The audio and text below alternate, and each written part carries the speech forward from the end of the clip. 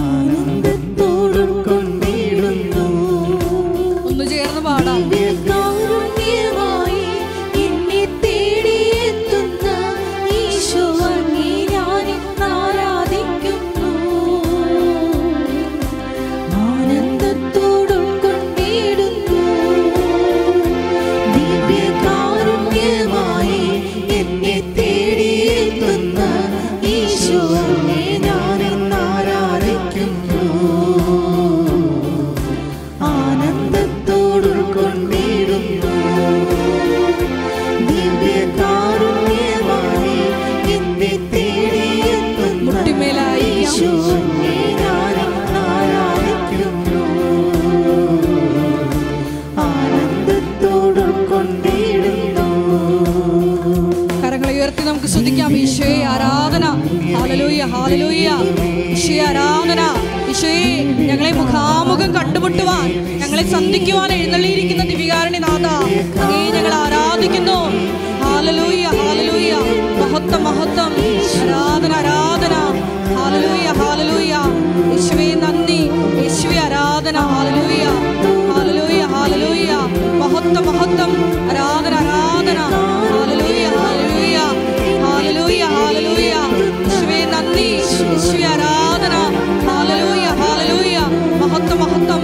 ആരാധന ആരാധന. കരങ്ങൾ ഉയർത്തി സ്തുതിക്കാം. ഹല്ലേലൂയ ഹല്ലേലൂയ. മഹത്വം മഹത്വം. ആരാധന ആരാധന. ഹല്ലേലൂയ ഹല്ലേലൂയ ഹല്ലേലൂയ ഹല്ലേലൂയ ഹല്ലേലൂയ ഹല്ലേലൂയ. യേശുവേ ആരാധന. മഹത്വം മഹത്വം. ആരാധന ആരാധന. ഹല്ലേലൂയ ഹല്ലേലൂയ ഹല്ലേലൂയ ഹല്ലേലൂയ. ഞങ്ങളുടെ എല്ലാ ഉടമ്പടി നിയോഗങ്ങളുടെ മേലും ഈശോയെ കരുണയായിരിക്കണമേ, ശക്തിയായിരിക്കണമേ. ഹല്ലേലൂയ ഹല്ലേലൂയ. മഹത്വം മഹത്വം. ആരാധന ആരാധന. ഹല്ലേലൂയ ഹല്ലേലൂയ. പരിശുദ്ധ പരമ ദിവ്യകാരുണ്യത്തിന് എന്നേരവും ആരാധനയും സ്തുതിയും പുകഴ്ചയും ഉണ്ടായിരിക്കട്ടെ. പരിശുദ്ധ പരമ ദിവ്യകാരുണ്യത്തിന് എന്നേരവും ആരാധനയും സ്തുതിയും പുകഴ്ചയും ഉണ്ടായിരിക്കട്ടെ. പരിശുദ്ധ പരമ ദിവ്യകാരുണ്യത്തിന് എന്നേരവും ആരാധനയും സ്തുതിയും പുകഴ്ചയും ഉണ്ടായിരിക്കട്ടെ.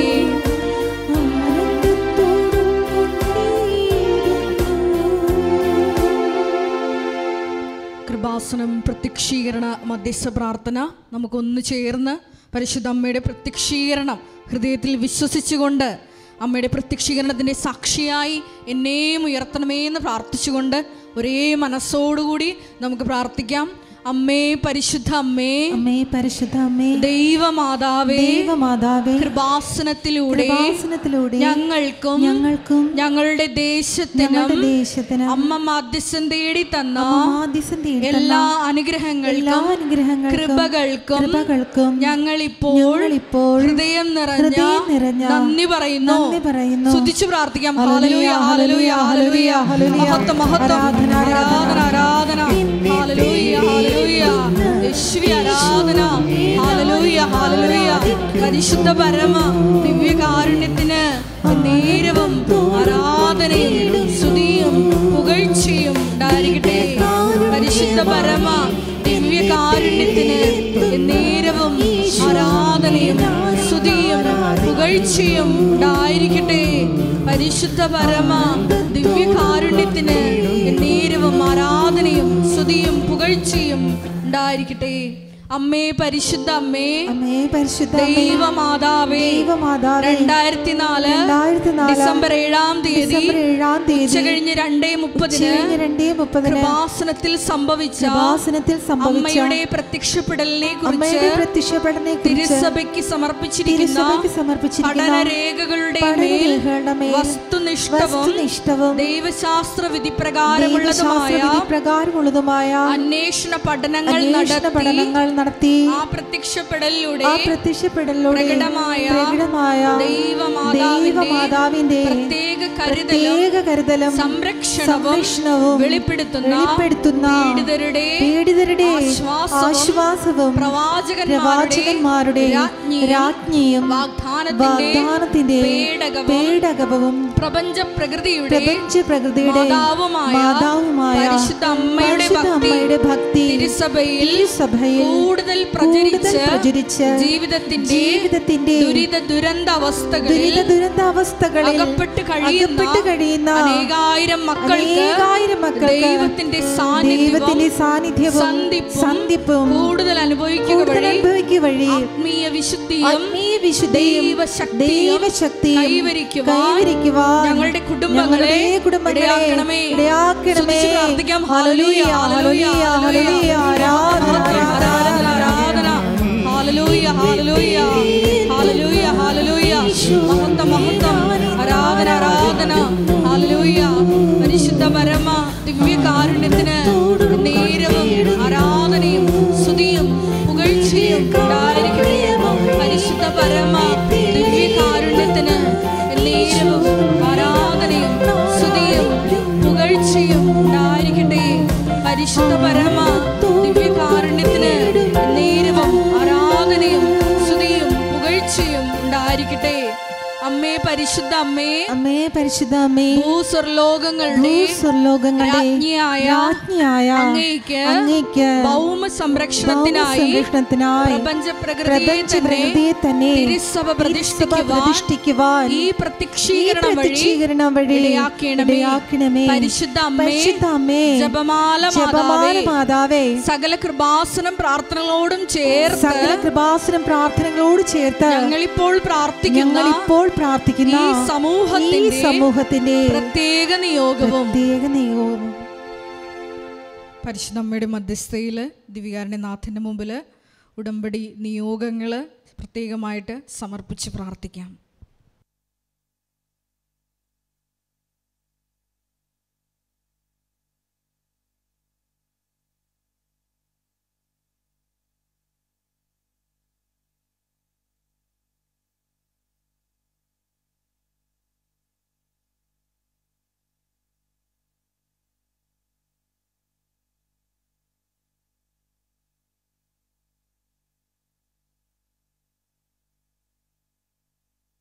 അമ്മയുടെ പ്രത്യക്ഷീകരണത്തിന്റെ അനുഗ്രഹവേളയിൽ ഞങ്ങൾക്ക് സാധിച്ചു തരുവാൻ ആമേൻ. സ്തുതിച്ചു പ്രാർത്ഥിക്കാം. ഹല്ലേലൂയ ഹല്ലേലൂയ. മഹത്വം മഹത്വം. ആരാധന ആരാധന. ഹല്ലേലൂയ ഹല്ലേലൂയ. മഹത്വം മഹത്വം. ആരാധന ആരാധന. ഹല്ലേലൂയ ഹല്ലേലൂയ. യേശുവേ നന്ദി. യേശുവേ ആരാധന. ജീവിതം കൊണ്ടെന്ന് പൂർത്തിയാക്കുമ്പോൾ സ്നേഹം സഹനമാണെന്നു ഞാൻ അറിയുന്നു. സ്നേഹം എന്ന വാക്കിനർത്ഥം ഭൂമിയിൽ ജീവിതം കൊണ്ടെന്ന് പൂർത്തിയാക്കുമ്പോൾ സ്നേഹം സഹനമാണെന്നു ഞാൻ അറിയുന്നു. സ്നേഹം മരണമാണെന്നു ഞാൻ കാണുന്നു. സ്നേഹം ബലിയായി തീരുന്നു, ചങ്കും ചോരയുമേകുന്നു. സ്നേഹം കുരിശിൽ പൂർണ്ണമാകുന്നു. സ്നേഹം കുർബാനയായി മാറുന്നു. പരിശുദ്ധ പരമദിവ്യകാരുണ്യത്തിന് നേരവും ആരാധനയും സ്തുതിയും പുകഴ്ചയും ഉണ്ടായിരിക്കട്ടെ. പരിശുദ്ധ പരമദിവ്യകാരുണ്യത്തിന് നേരവും ആരാധനയും സ്തുതിയും പുകഴ്ചയും ഉണ്ടായിരിക്കട്ടെ. പരിശുദ്ധ പരമദിവ്യകാരുണ്യത്തിന് നേരവും ആരാധനയും സ്തുതിയും പുകഴ്ചയും ഉണ്ടായിരിക്കട്ടെ. ഇരിക്കുക.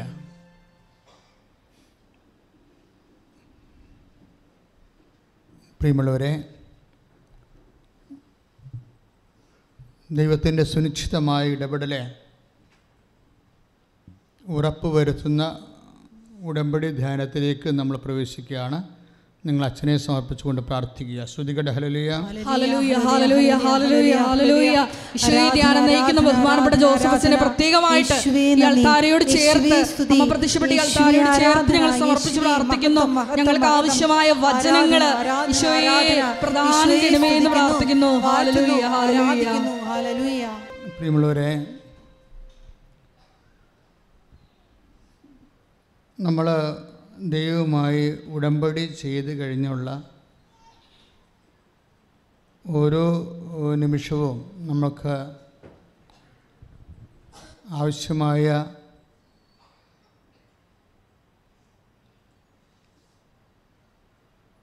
ഒരു ശ്രദ്ധ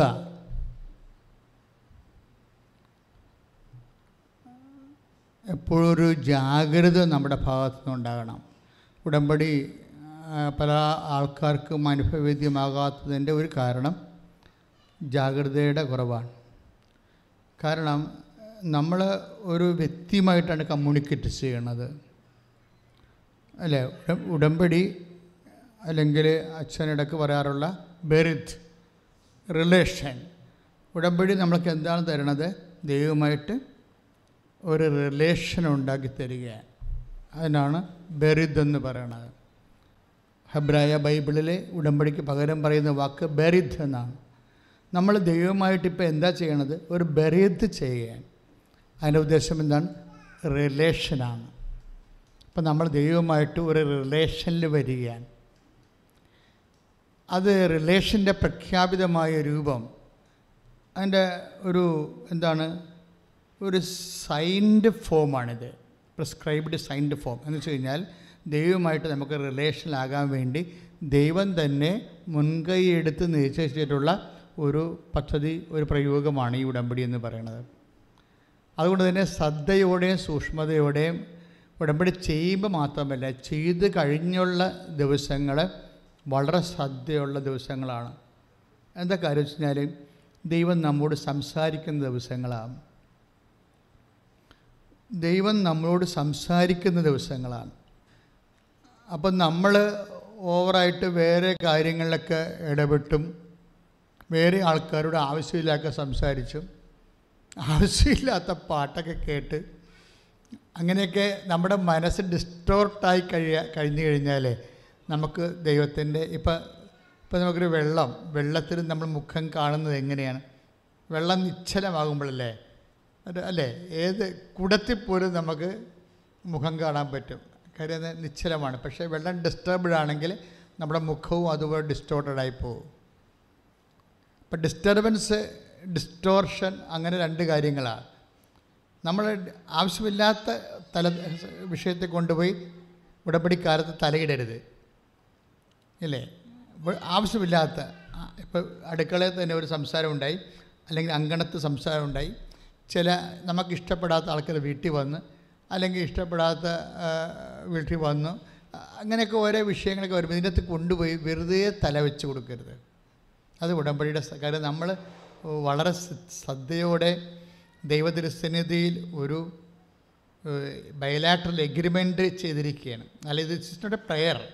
ഉടമ്പടി ഒരു പ്രാർത്ഥനയല്ല, അതൊരു പ്രയോഗമാണ്. ദൈവവുമായിട്ട് നമ്മൾ ലിങ്ക് ചെയ്തിരിക്കുകയാണ്. അപ്പോൾ നമ്മൾ വളരെ ശ്രദ്ധയോടെ നിൽക്കണം. എന്താ കാര്യം എന്നറിയാവോ? ദൈവം ഉടമ്പടിയുടെ ഒരു പ്രോമിസ്, നമുക്കറിയാം ഉടമ്പടി വർക്ക് ചെയ്യണത് പ്രോമിസിലാണ്. ഉടമ്പടി ആകാശത്ത് നമ്മൾ എഴുതുകയല്ല, മറിച്ച് ഉടമ്പടിയിൽ പ്രിസ്ക്രൈബ്ഡ് പ്രോമിസ് ഉണ്ട്. അതിൻ്റെ അടിസ്ഥാനത്തിലാണ് ഉടമ്പടി നിലവിൽ വരുന്നത്. പ്രോമിസ് എന്ന് പറഞ്ഞാൽ എന്താണ്? വാഗ്ദാനം, ദൈവത്തിൻ്റെ വാഗ്ദാനം. ഓരോ ഈച്ച് ആൻഡ് എവറി സബ്ജക്റ്റ്, നമ്മുടെ ജീവിതത്തിൻ്റെ ഓരോ വിഷയങ്ങൾക്കും കറസ്പോണ്ടിങ് പ്രോമിസ് ഉണ്ട്, എന്നുവെച്ചാൽ വാഗ്ദാനമുണ്ട്. അതായത് അത് ആണ് നമ്മളിൽ പാലിക്കപ്പെടുമ്പോഴാണ് പലപ്പോഴും നമുക്ക് അത് അനുഗ്രഹമായിട്ട് മാറണത്. അത് മനസ്സിലായി. അതായത് ദൈവം അനാദികാലം മുതലേ ഈ ഫിസിക്കാലിറ്റി മെയിൻറ്റെയിൻ ചെയ്യാൻ വേണ്ടി, ആത്മാവിൻ്റെ ആ സ്പിരിച്വാലിറ്റി മെയിൻറ്റെയിൻ ചെയ്യാൻ വേണ്ടി ഒറ്റ പ്രോമിസാണ് നൽകിയിരിക്കുന്നത്. ഈ പ്രോമിസിൻ്റെ ഉദ്ദേശം എന്താണ്? ഫിസിക്കാലിറ്റി മെയിൻറ്റെയിൻ ചെയ്യുക, നമ്മുടെ ശാരീരിക അവസ്ഥ മെയിൻറ്റെയിൻ ചെയ്യുക. അതിലാണ് വീടുണ്ട്, വിവാഹമുണ്ട്, വഴിയുണ്ട്, ILTS ഉണ്ട്, വസ്തു വിൽപ്പന ഉണ്ട്, വസ്തു വാങ്ങലുണ്ട്. ഇതെല്ലാം ഫിസിക്കാലിറ്റി മെയിൻറ്റെയിൻ ചെയ്യാൻ വേണ്ടിയുള്ളതാണ്. ഇനി സ്പിരിച്വാലിറ്റി മെയിൻറ്റെയിൻ ചെയ്യാനുണ്ട്, ആധ്യാത്മികത. കാരണം ഈ കാലത്തിന് ശേഷവും വീണ്ടും വിശ്വാസിയെ സംബന്ധിച്ചിടത്തോളം നിത്യമായി ജീവിക്കാൻ വേണ്ടി ഉള്ള സ്പിരിച്വാലിറ്റി മെയിൻറ്റെയിൻ ചെയ്യാൻ വേണ്ടി ആ ഉടമ്പടിയുണ്ട്. അതിനാണ് പരിശുദ്ധ കുർബാന എന്ന് പറയുന്നത്. തമ്മിൽ മനസ്സിലാക്കണം, ഈ ദൈവം എന്ത് ചെയ്താലും ഉടമ്പടി മാത്രമേ ചെയ്യത്തുള്ളൂ, വേറെ ഒന്നും ചെയ്യത്തില്ല. അതിൻ്റെ ലക്ഷ്യമെന്ന് പറഞ്ഞാൽ അൾട്ടിമേറ്റ് എയിം ഒന്ന് ഫിസിക്കാലിറ്റി മെയിൻറ്റെയിൻ ചെയ്യുക, ഈ ജീവിതത്തിൻ്റെ ആവശ്യങ്ങൾ നിറവേറ്റുക, ഈ ജീവിതത്തിൻ്റെ ആവശ്യങ്ങൾ നിറവേറ്റുക, പിന്നെ വരാൻ പോകുന്ന ജീവിതത്തിൻ്റെ ആവശ്യങ്ങൾ നിറവേറ്റുക. അപ്പോൾ ആവശ്യങ്ങൾ നിറവേറ്റുകയാണ് ബേസിക്കായിട്ട് ഉടമ്പടിയുടെ അൾട്ടിമേറ്റ് എയിം. ആവശ്യങ്ങൾ നിറവേറ്റുക. ഈ ആവശ്യങ്ങൾ നിറവേറ്റുമ്പോൾ സംഭവിക്കുന്നത്, നമ്മളെ ദൈവം ഹെൽപ്പ് ചെയ്യാൻ വേണ്ടി നമ്മുടെ ആത്മാവിൻ്റെ വാതായനങ്ങൾ മുട്ടുമ്പോൾ നമ്മൾ ശ്രദ്ധയില്ലെങ്കിൽ നമുക്കിത് വിവേചിക്കാൻ പറ്റാതെ വരും. ഈ ആത്മാവിൻ്റെ മുട്ടലുകളെ തട്ടലുകളെ നമ്മൾ അറിയണത് മറ്റ് ലോകത്തിൻ്റെ അരൂപികളുടെ മുട്ടലും തട്ടലും കൂടുതലാണെങ്കിൽ ആത്മാവിൻ്റെ മുട്ടലെ വിവേചിക്കാൻ പാടായിരിക്കും. ഉദാഹരണത്തിന് കഴിഞ്ഞ ദിവസങ്ങളിലൊരു സാക്ഷ്യമുണ്ടായി. ആ സാക്ഷ്യം എനിക്ക് ഭയങ്കര ഇഷ്ടപ്പെട്ടായിരുന്നു. നിങ്ങൾ നോക്കുമ്പോൾ ഉടമ്പടിയുടെ റേഞ്ച് നോക്കുമ്പോൾ ആ സാക്ഷ്യം അത്ര വലിയ സാക്ഷ്യമാണോ എന്ന് ചിലപ്പോൾ സ്വാഭാവികമായ ഒരു സംശയം വരാം. പക്ഷേ സാക്ഷ്യം ഇതാണ്. ഒരു അഞ്ചു മാണി എന്ന് പറയുന്ന ഒരു മോള് ഒരു ഉടമ്പടി ചെയ്യണ മുമ്പ് ഇവളുടെ OIT പരീക്ഷയ്ക്ക് ഇവൾ പൊട്ടിപ്പോകും. സ്പീക്കിംഗ് ഭയങ്കര ഡിസാസ്ട്രസ് ആവും. അവൾ പറഞ്ഞ ഒരു 15 തെറ്റെങ്കിലും എൻ്റെ സംസാരത്തിലുണ്ടെന്ന്. എന്നിട്ട് അപ്പോൾ നമുക്ക് സ്പീക്കിംഗ് പോയല്ലോ ഓൾറെഡി. പിന്നെ എന്താ ചെയ്യേണ്ടത്? ഇവർ ഉടമ്പടി ചെയ്യും. ഉടമ്പടി ചെയ്ത് കഴിയുമ്പോൾ ഇവളുടെ മനസ്സിൽ പരിശുദ്ധാത്മ പറയും, നീ പൊട്ടിയിരിക്കുകയാണ് വ്യക്തമായിട്ടും, കണ്ടില്ലേ? അപ്പോൾ ഇനി വേറൊരു പരീക്ഷ എഴുതുകയാണ് നിൻ്റെ ഓപ്ഷനുള്ളത് നിനക്ക്. പക്ഷെ നീ ഇത് റീവാലുവേഷന് കൊടുത്താൽ മതി. അതാണ് പ്രശ്നം. അപ്പം അഞ്ചു പറയണത്, ബുദ്ധിയും ബോധമുള്ളവൻ ഒരിക്കലും ഇത് ചെയ്യത്തില്ല. കാര്യം ഞാനാണല്ലോ സംസാരിച്ചത്, ഞാനല്ലേ സ്പീക്ക് ചെയ്തത്. അതിൻ്റെ അകത്ത് കുറേ അധികം മിസ്റ്റേക്കുണ്ട്. ബുദ്ധിയും ബോധമുള്ള മല്ലൊരു 7,000 രൂപ 7,500 രൂപ മുടക്കി റീവാലുവേഷൻ കൊടുക്കുമോ? പക്ഷേ കർത്താവ് എന്നോട് പറഞ്ഞു റീവാലുവേഷന് കൊടുക്കാൻ. അവിടെ ബുദ്ധിയല്ല വർക്ക് ചെയ്യണത്. അവിടെ എന്താ വർക്ക് ചെയ്യണത്? വിശ്വാസമാണ് വർക്ക് ചെയ്യണത്. ബോധം പോലും അവിടെ വർക്ക് ചെയ്യുന്നില്ല. ഒരുപാട് ബുദ്ധിയും ബോധമുള്ളവൻ വെറുതെ 7,000 രൂപ മുടക്കിയിട്ട് അത് കൊടുക്കത്തില്ല. പക്ഷേ ഇവളുടെ ഉള്ളിൽ നിന്ന് സ്ട്രോങ് ആയിട്ട് ഒരു ഇൻസ്പിറേഷനാണ്. നീ പരീക്ഷയല്ല എഴുതേണ്ടത്, പുതിയ പരീക്ഷയിൽ എഴുതേണ്ടത്, റീവാലുവേഷൻ കൊടുക്കുക. 40 പോയിൻ്റാണ് മറ്റേ ഉണ്ടായിരുന്നത്. പക്ഷേ ആ സംഭവത്തിന് റീവാലുവേഷന് കൊടുത്തു കഴിഞ്ഞപ്പോൾ 10-15 മിസ്റ്റേക്കാണ് സ്പീക്കിങ്ങിൽ വന്നിരിക്കുന്നത്. അതിനെന്ത് കിട്ടിക്കണം? റീവാലുവേഷൻ കൊടുത്തപ്പോൾ എന്താ ഉള്ള മാർക്ക് കൂടി പോകേണ്ടതാണ് കണക്കിന്. പക്ഷേ ഇവൾക്ക് അമ്മ ഒരു 20 മാർക്ക് കൂടി ഇട്ടെടുത്തിട്ട് ശരിക്കും സ്കോറിൻ്റെ മെറിറ്റിൽ സ്കോർ ചെയ്ത് കളഞ്ഞു. അത്രയും വിഷയമാണ്. 20 മാർക്ക് കൂടി റീവാലുവേഷൻ. ഇത്രയും പൊട്ടത്തരങ്ങൾ പറഞ്ഞിട്ടും 20 മാർക്ക് കൂടി. അപ്പോഴേ അവൾ പറയണത് ശരിയാണ്, ബുദ്ധി അതിൻ്റെ അകത്തില്ല, ബോധമില്ല. പക്ഷേ എന്താ ഉള്ളത്? വിശ്വാസം. ഈ വിശ്വാസത്തിൽ എന്താ ചെയ്തിരിക്കണത്? ഈ പരീക്ഷ എഴുതണ്ട, മറിച്ച് റീവാലുവേഷൻ കൊടുത്താൽ മതി. അപ്പം അഞ്ചു എന്താ പറയണത്?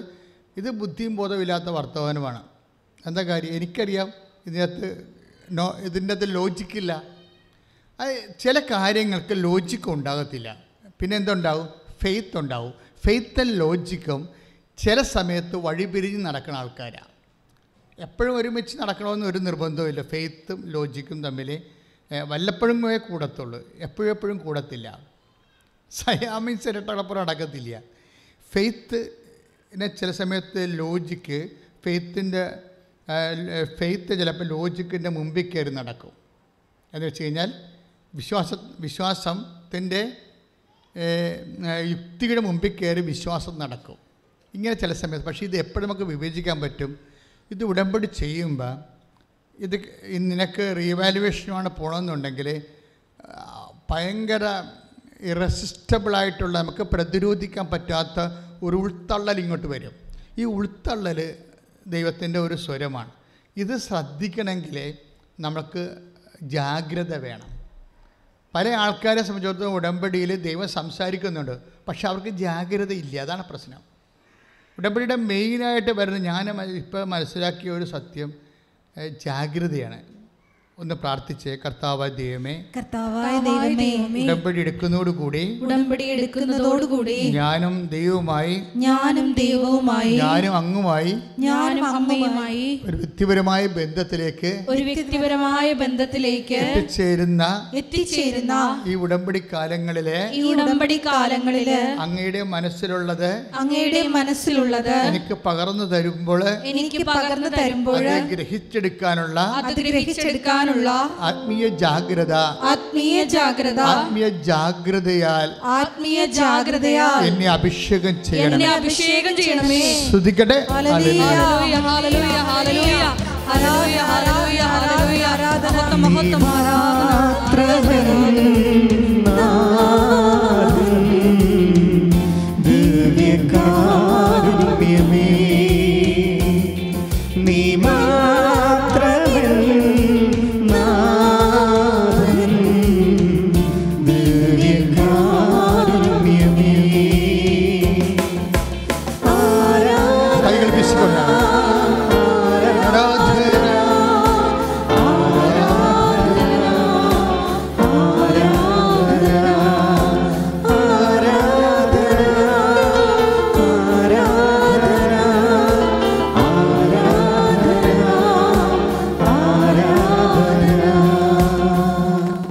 നെഞ്ചത്ത് വെച്ച് ഓൺലൈനിൽ പ്രാർത്ഥിക്കുന്നവരും ഈ സമയത്ത് കൈകൾ നെഞ്ചത്ത് വെച്ചുകൊണ്ട് പ്രാർത്ഥിക്കുക. പരിശുദ്ധ പരമദിവ്യകാരുണ്യത്തിന് ആരാധനയും സ്തുതിയും പ്രാർത്ഥിക്കുക. ഓ ഈശോയെ ആരാധ്യനേ,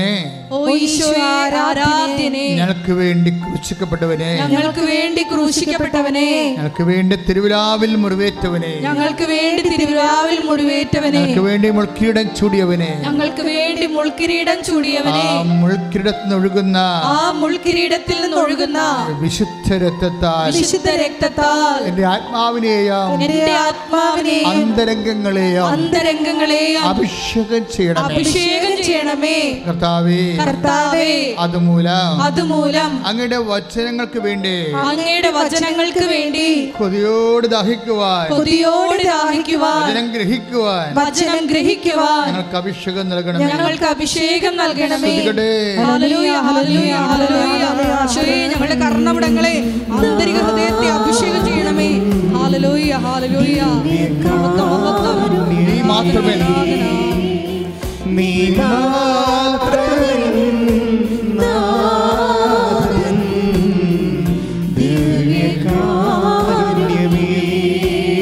ആരാധന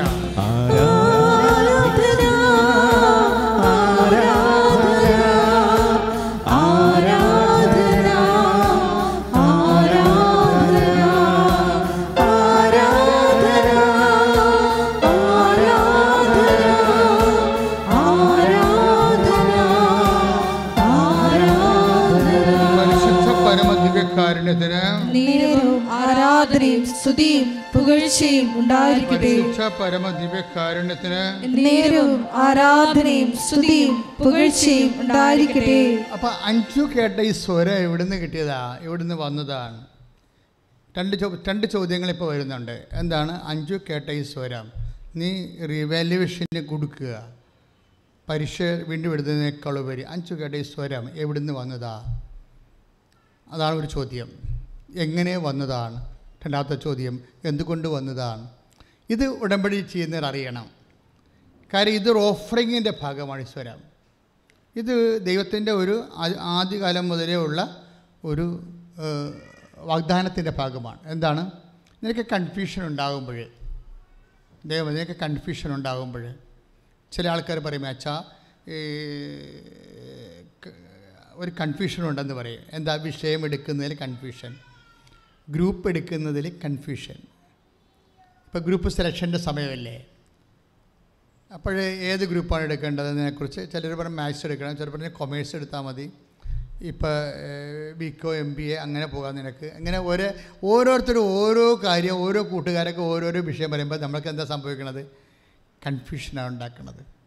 അപ്പോൾ കൺഫ്യൂഷൻ സ്വാഭാവികമായിട്ട് മനുഷ്യനെ ഉണ്ടാകുന്നതാണ്. ചിലപ്പോൾ ഒരു വിഷയം വരും, അപ്പോൾ കല്യാണം നടത്തണം, ആദ്യം കല്യാണം നടത്തണം, അതാ വീട് വെക്കണം, അതാ മകന് വിസയ്ക്ക് പൈസ കൊടുക്കണം, കൺഫ്യൂഷൻ.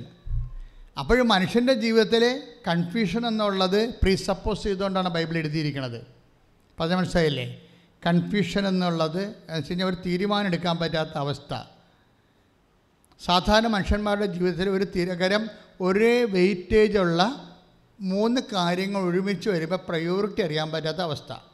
ഒരേ വെയിറ്റേജുള്ള 3 കാര്യങ്ങൾ. ഇപ്പോൾ ഇന്ന് പെന്തക്കോസ്ത ദിവസം പരിശുദ്ധാത്മാവിനെ എന്തിനാണ് ദൈവം അലോട്ട് ചെയ്തിരിക്കുന്നത്? ഒന്നാമത് കൺഫ്യൂഷൻ മാറ്റാൻ വേണ്ടിയാണ്. പരിശുദ്ധാത്മാവിൻ്റെ പല ജോലികളുണ്ട്. അതിലൊന്ന് കൺഫ്യൂഷൻ മാറ്റുകയാണ്. എന്താ കാര്യം? ഇപ്പം അതാണ് ബൈബിൾ പറയണത്, നീ വലത്തോട്ടോ ഇടത്തോട്ടോ തിരിയുമ്പോൾ. എന്താ വെച്ചാൽ കാര്യം അങ്ങോട്ടും ഇങ്ങോട്ടും ചിന്തിക്കത്തില്ല മനുഷ്യൻ. നീ വലത്തോട്ടോ ഇടത്തോട്ടോ തിരിയുമ്പോൾ എന്താണ് വചനം? നിങ്ങൾ തന്നെ പറഞ്ഞു. എന്താ വചനം? ഐസയ 30:21. എന്താ വചനം? നീ എന്നിട്ട് ഏറ്റു പറഞ്ഞാൽ നീ വലത്തോട്ടോ ഇടത്തോട്ടോ തിരിയുമ്പോൾ, പിന്നിൽ നിന്ന് ഒരു സ്വരം കേൾക്കും. അപ്പോൾ നിങ്ങൾ ഓർക്കും ഇത് ഐസയാൻ്റെ കാലത്ത് നടക്കണ കാര്യമല്ല, ഇതൊരു പ്രസൻറ്റ് കാര്യമാണ്. ഈ വചനത്തിന് ഉള്ളൊരു പ്രശ്നം എന്താണെന്നറിയാവോ? വചനം ഒരു എവർ പ്രസൻറ്റിലാണ് ഇത് പ്ലേസ് ചെയ്തിരിക്കുന്നത്. The placement of word of God is in ever presence. Ever presence എന്ന് പറഞ്ഞാൽ ഹിസ്റ്റോറിക്കൽ പ്രസൻസിലാണ് ഇത് വർക്ക് ചെയ്യണത്. അതിന് പാസ്റ്റില്ല വചനത്തിന്. എന്നുവെച്ചാൽ ഭൂതമെന്ന് പറഞ്ഞൊരു ഡയമെൻഷനില്ല. പിന്നെന്താണ്? ചരിത്ര പുസ്തകങ്ങൾക്കെല്ലാം മനുഷ്യൻ്റെ വചനങ്ങൾക്കെല്ലാം ഭൂതമുണ്ട്, ഭാവിയുണ്ട്, പിന്നെ എന്താണ്? വർത്തമാനമുണ്ട്. ഈ ദൈവവചനത്തിൻ്റെ ഒരു ഡയമെൻഷൻ എന്ന് പറയുന്നത് ഇത് എവർ പ്രസൻറ്റിലാണ് നിൽക്കുന്നത്. ഈശോ എന്താ പറഞ്ഞത്? ആകാശം മാറിപ്പോകും. പറഞ്ഞേ, ആകാശം മാറിപ്പോകും, ഭൂമിയും കടന്നുപോകും. ഞാൻ നിങ്ങളോട് പറഞ്ഞ വചനങ്ങൾക്ക് മാറ്റമില്ല. എന്താ കാര്യം? അത് എവർ പ്രസൻറ്റിലാണ്. ആകാശം എന്ന് പറഞ്ഞാൽ എന്താണ്? ടൈം. ആകാശം മീൻസ് ആകാശത്തല്ലേ സൂര്യൻ നിൽക്കണത്. സൂര്യനെ ചുറ്റിട്ടല്ലേ ഗ്രഹങ്ങളൊക്കെ എല്ലാം സ്വയം കറങ്ങുകയും ഒക്കെ ചെയ്യണത്. ഇങ്ങനെ time after all it is a metaphysical subject അല്ലേ? ടൈം എന്ന് പറയുന്നത് ഒരു ഫിസിക്സിൻ്റെ സബ്ജക്റ്റ് അല്ല. ഊർജ്ജം ഒരു ഫിസിക്സിൻ്റെ സബ്ജക്റ്റാണ്. പക്ഷേ ടൈം ഒരു ഫിസിക്സിൻ്റെ സബ്ജക്റ്റ് അല്ല, അത് മെറ്റാഫിസിക്സിൻ്റെ സബ്ജക്റ്റാണ്. അതിന് അരിസ്റ്റോട്ടലാണ് പറയുന്നത് കറക്റ്റായിട്ട് കാര്യങ്ങൾ. എന്താണ് time? It's the measurement of movements. ഒരു മൂവ്മെൻറ്റ്സിൻ്റെ ഏകകമായിട്ടാണ് ഈ സമയം. ഈ പ്രപഞ്ചത്തിൽ നടന്നുകൊണ്ടിരിക്കുന്ന ചലനത്തിൻ്റെ ഏകകമായിട്ടാണ് സമയം വരുന്നത്. അപ്പോൾ ഈശോ എന്താ പറഞ്ഞത്? ഈ പ്രപഞ്ചത്തിൻ്റെ ചലനമെന്ന് പറയുന്നത് ആകാശം എന്ന് പറഞ്ഞ ആ ടോട്ടാലിറ്റിയിൽ ഈ പ്രപഞ്ചത്തിൽ നടക്കുന്ന ചലനം, ആകാശം കടന്നു പോകുന്ന പറയണത്. കടന്നു പോകും. കാലം ഇങ്ങനെ മാറി മാറി വരത്തില്ലേ? ഓരോരോ കാലം മാറത്തില്ലേ ഇല്ലേ? വർഷകാലത്തിലേക്ക് നമ്മൾ പ്രവേശിക്കുകയാണ്, കാലം മാറുകയാണ്. അപ്പോഴിങ്ങനെ ഈശോ പറഞ്ഞ ആകാശം മാറും, കാലം മാറും, പിന്നെന്താണ്? ഭൂമിയും കടന്നു പോകും, സമയം സ്ഥലമൊക്കെ മാറും. സ്ഥലം മാറും. ഇപ്പോൾ കർത്താവിൻ്റെ കാലത്ത് ഈ കലവൂരില്ല. എറാസ്തനസിൻ്റെ പഴയ ഭൂപടങ്ങൾ നോക്കിയാൽ ആലപ്പുഴ ഇല്ല അതിൻ്റെ അകത്ത്. കൊല്ലം മുതൽ മയ്യഴി വരെയുള്ള സ്ഥലങ്ങൾ വീതിയിൽ കരയില്ല. എറാസ്തനസിൻ്റെ കപ്പലോട്ടങ്ങൾ നടക്കുന്ന തൃപ്പൂണിത്തുറയിലാണ് കരയുള്ളത്. അതങ്ങനെ കോട്ടയം വഴി കുമരകം വഴിയാണ് പോണത് കടലേ. കോട്ടയം വഴിയാണ് കർത്താവിൻ്റെ കാലത്ത് 2000 കൊല്ലം മുമ്പ് ഇല്ല. അപ്പോൾ ഭൂമി മാറി. ആ 2000 കൊല്ലത്തിന് ശേഷമാണ് ഈ ഭൂമി വെച്ചിരിക്കണേ. അപ്പോഴേ എന്താ സംഭവിച്ചു കഴിഞ്ഞാൽ ഭൂമിയും മാറുന്നതാണ്. ഇനി ചിലപ്പോൾ കടൽ എടുത്തുകൊണ്ട് പോയെന്ന് വരും തിരിച്ച്. ഉപഗ്രഹത്തിൻ്റെയൊക്കെ ചിത്രങ്ങൾ ഈ പ്രദേശത്തുള്ളത് നമ്മൾ പരിശോധിക്കുമ്പോൾ കടൽ കരയേക്കാൾ പൊങ്ങി നിന്നിട്ട് ഈ കരഭൂമികളെല്ലാം ഇങ്ങനെ തുണ്ടായിട്ട് എന്തോ പന്ത് ഇങ്ങനെ വെള്ളത്തിൽ പൊങ്ങി കിടക്കണ പോലെ തോന്നുന്നുണ്ട്. കടൽ ചെറുതായിട്ടൊന്ന് 1 മീറ്റർ 2 മീറ്റർ പൊങ്ങുകയാണെങ്കിൽ ആലപ്പുഴക്കാരത്തൊരു തീരുമാനമാവും. കൊച്ചി അപ്പളേ പോകും, ആദ്യമേ പോകും. ഭൂമികൾ പോകാൻ സാധ്യതയുണ്ടെന്ന് ഈശോ പറഞ്ഞിട്ടുണ്ട്. കാര്യം വെച്ചാൽ ഭൂമികൾ പോകും, ആകാശം പോകും, സമയം എന്ന് വെച്ചാൽ ഈശോ എന്താ ഉദ്ദേശിച്ചത്? കാലം ദേശവും 2 കാര്യങ്ങളിലാണ് സംഭവങ്ങൾ നടക്കുന്നത്. എന്ത് സംഭവങ്ങൾ നടന്നാലും കാലത്തിൽ നടക്കും, ദേശത്തിൽ നടക്കും. ഈ ദേശം പോകും, പിന്നെന്താണ്, കാലവും പോകും. പിന്നെ എന്ത് പറ്റും? ഞാൻ നിങ്ങളോട് പറഞ്ഞ വചനങ്ങൾക്ക് മാറ്റം ഉണ്ടാകത്തില്ല. അപ്പോൾ വചനങ്ങളെന്ന് പറയുമ്പോൾ കാലദേശബന്ധിയായിട്ടല്ല നിൽക്കണത്. കാര്യം എന്താണ്? ആദിയിൽ വചനമുണ്ടായിരുന്നു. ഇപ്പം ലൂക്കാൻ്റെ സുവിശേഷം, ആകാശം കടന്നു പോകും, ആകാശം കടന്നു പോകും, ആകാശം മാറും, ആകാശം മാറും, ഭൂമിയും മാറും, ഭൂമിയും മാറും. ഞാൻ നിങ്ങളോട് പറഞ്ഞ വചനങ്ങൾക്ക് മാറ്റമുണ്ടാവുകയില്ല, മാറ്റമുണ്ടാവുകയില്ല. അപ്പോഴേ ടൈം ആൻഡ് പ്ലേസിലല്ല വചനം പ്ലേസ് ചെയ്തിരിക്കുന്നത്. ടൈം ആൻഡ് പ്ലേസ്, ദേശവും കാലവും മാറിക്കൊണ്ടിരിക്കും, പക്ഷേ വചനത്തിന് മാറ്റം ഉണ്ടാകത്തില്ല. വചനം നമ്മളോട് പറഞ്ഞ വചനങ്ങൾക്ക് മാറ്റം ഉണ്ടാകത്തില്ല. എന്താ കാര്യം? അത് ആദിയിൽ വചനമുണ്ടായിരുന്നു, വചനം ദൈവത്തോടു കൂടിയായിരുന്നു, വചനം ദൈവമായിരുന്നു. അതുകൊണ്ടാണ് ദൈവം കാലത്തിനും ദേശത്തിനും അതീതനാണ്. ദൈവത്തിൻ്റെ വാക്കുകളും ഉടമ്പടി കാലത്തിന് ശേഷം വരുന്ന തോന്നലുകളെ നമ്മൾ പ്രാർത്ഥനാപൂർവം വിവേചിക്കേണ്ടതാണ്. ഇപ്പം നമ്മൾ റിജക്റ്റ് ചെയ്തൊരു ബാങ്കാണ്. 3 പ്രാവശ്യം അവിടെ ചെന്ന് അവർ റിജക്റ്റ് ചെയ്ത്, അപ്പം നമുക്ക് ലോൺ കിട്ടത്തില്ലെന്ന് ഉറപ്പായി. അതിൽ ജപ്തി നടപടിയിലേക്ക് ഒരു പോകണമെന്ന് ഉറപ്പായി. രണ്ട് വിഷയത്തിലാണ് ആൾക്കാർ പോകുന്നത്. പക്ഷേ ഉടമ്പടി എടുത്തതിന് ശേഷം പിന്നീട് നിന്നോട് പിന്നെയും പറയും, നീ അയാളുടെ ആ ബാങ്കിലേക്ക് തന്നെ ചെല്ലാൻ പറയും. അപ്പോൾ നീ പറയും, ഞാൻ പോകത്തില്ല, എന്നെ അവിടുന്ന് ആട്ടി ഓടിച്ചാണ്, അവർക്ക് ഭ്രാന്താണെന്ന് ചോദിക്കും. ആൾക്കാരുടെ കൂട്ടത്തിൽ വെച്ച് എന്നെ ചമ്മിച്ചാൽ എനിക്ക് പിന്നെ ദേഷ്യം വരും, ഞാൻ പോകത്തില്ലെന്ന് പറയും. പക്ഷേ നിനക്ക് ഉള്ളിൽ അങ്ങനെ തോന്നി, അപ്രതിരോധ്യമായിട്ട് തോന്നിയാൽ യു ഷുഡ് ഗോ. എന്താ കാര്യം? കർത്താവിൻ്റെ ഒരു രീതി അനുസരിച്ച് ശത്രുക്കൾ കാണുകയെ അവിടുന്ന് എനിക്ക് വിരുന്നൊരുക്കി. വിരുന്ന് കർത്താവിന് ആടെ മുമ്പിൽ ഒരുക്കാൻ പറ്റും. ഇത് പരിശുദ്ധാത്മാവിൽ വിവേചിക്കാതെ മാത്രമേ നിനക്ക് ഇതിൻ്റെ മധുരം നുകരാൻ പറ്റത്തുള്ളൂ. വചനം ബേസിക്കായിട്ട് സ്വീറ്റാണ്. വചനം ബേസിക്കായിട്ട് സ്വീറ്റാണ്. കാര്യം നമ്മൾക്ക് ഇപ്പോൾ നമ്മളോട് വളരെ ഹാർഷായിട്ട് നിൽക്കുന്ന ആൾക്കാരെ വിചാരിച്ചു. പക്ഷേ പരിശുദ്ധാത്മാവ് നമ്മളോട് പറയണം, നീ അയാളോട് ചെന്ന് അയാളുമായിട്ട് അനുരഞ്ജനപ്പെടൂ. അപ്പം നീ പറയും, ഞാൻ പോകത്തില്ല, കാര്യം ഞാനൊരു തെറ്റും ചെയ്തിട്ടില്ല, അയാളാണ് മേക്കിട്ട് കയറി എൻ്റെ തന്തക്കുവരെ വിളിച്ചിരിക്കുന്നത്, പിന്നെ ഞാൻ എന്തിനാ അങ്ങോട്ട് പോകണമെന്നൊക്കെ ഉണ്ട്. ലോകാരൂപി നീയുമായിട്ട് യുദ്ധത്തിൽ ഏർപ്പെടും. നീ ലോകാരൂപിക്ക് കീഴ്പ്പെടരുത്, പരിശുദ്ധാത്മാവിനെ കീഴ്പ്പെടണം. എന്താ കാര്യം വെച്ച് കഴിഞ്ഞാൽ നിന്നിൽ ജയിക്കേണ്ടത് ആരാണ്? യേശുവാണ് ജയിക്കേണ്ടത്. യേശുവിനെ ജയിപ്പിക്കാൻ തുടങ്ങുന്നിടത്ത് വെച്ച് ഉടമ്പടി ജയിക്കാൻ തുടങ്ങും. അതാണ് സംഭവം. കാര്യം വെച്ചാൽ യേശുവിന് നിന്നോട് ഇൻട്രാക്ട് ചെയ്യാനുള്ള ഒരു പഴുത് ഇട്ട് കഴിഞ്ഞാൽ, മറ്റ് സ്വരങ്ങളെല്ലാം സബ്സൈഡായി കഴിഞ്ഞാൽ നിൻ്റെ യേശു പറയണം നിനക്ക് കേൾക്കാം. അപ്പോൾ എല്ലാത്തിനും മറുപടിയുണ്ട്.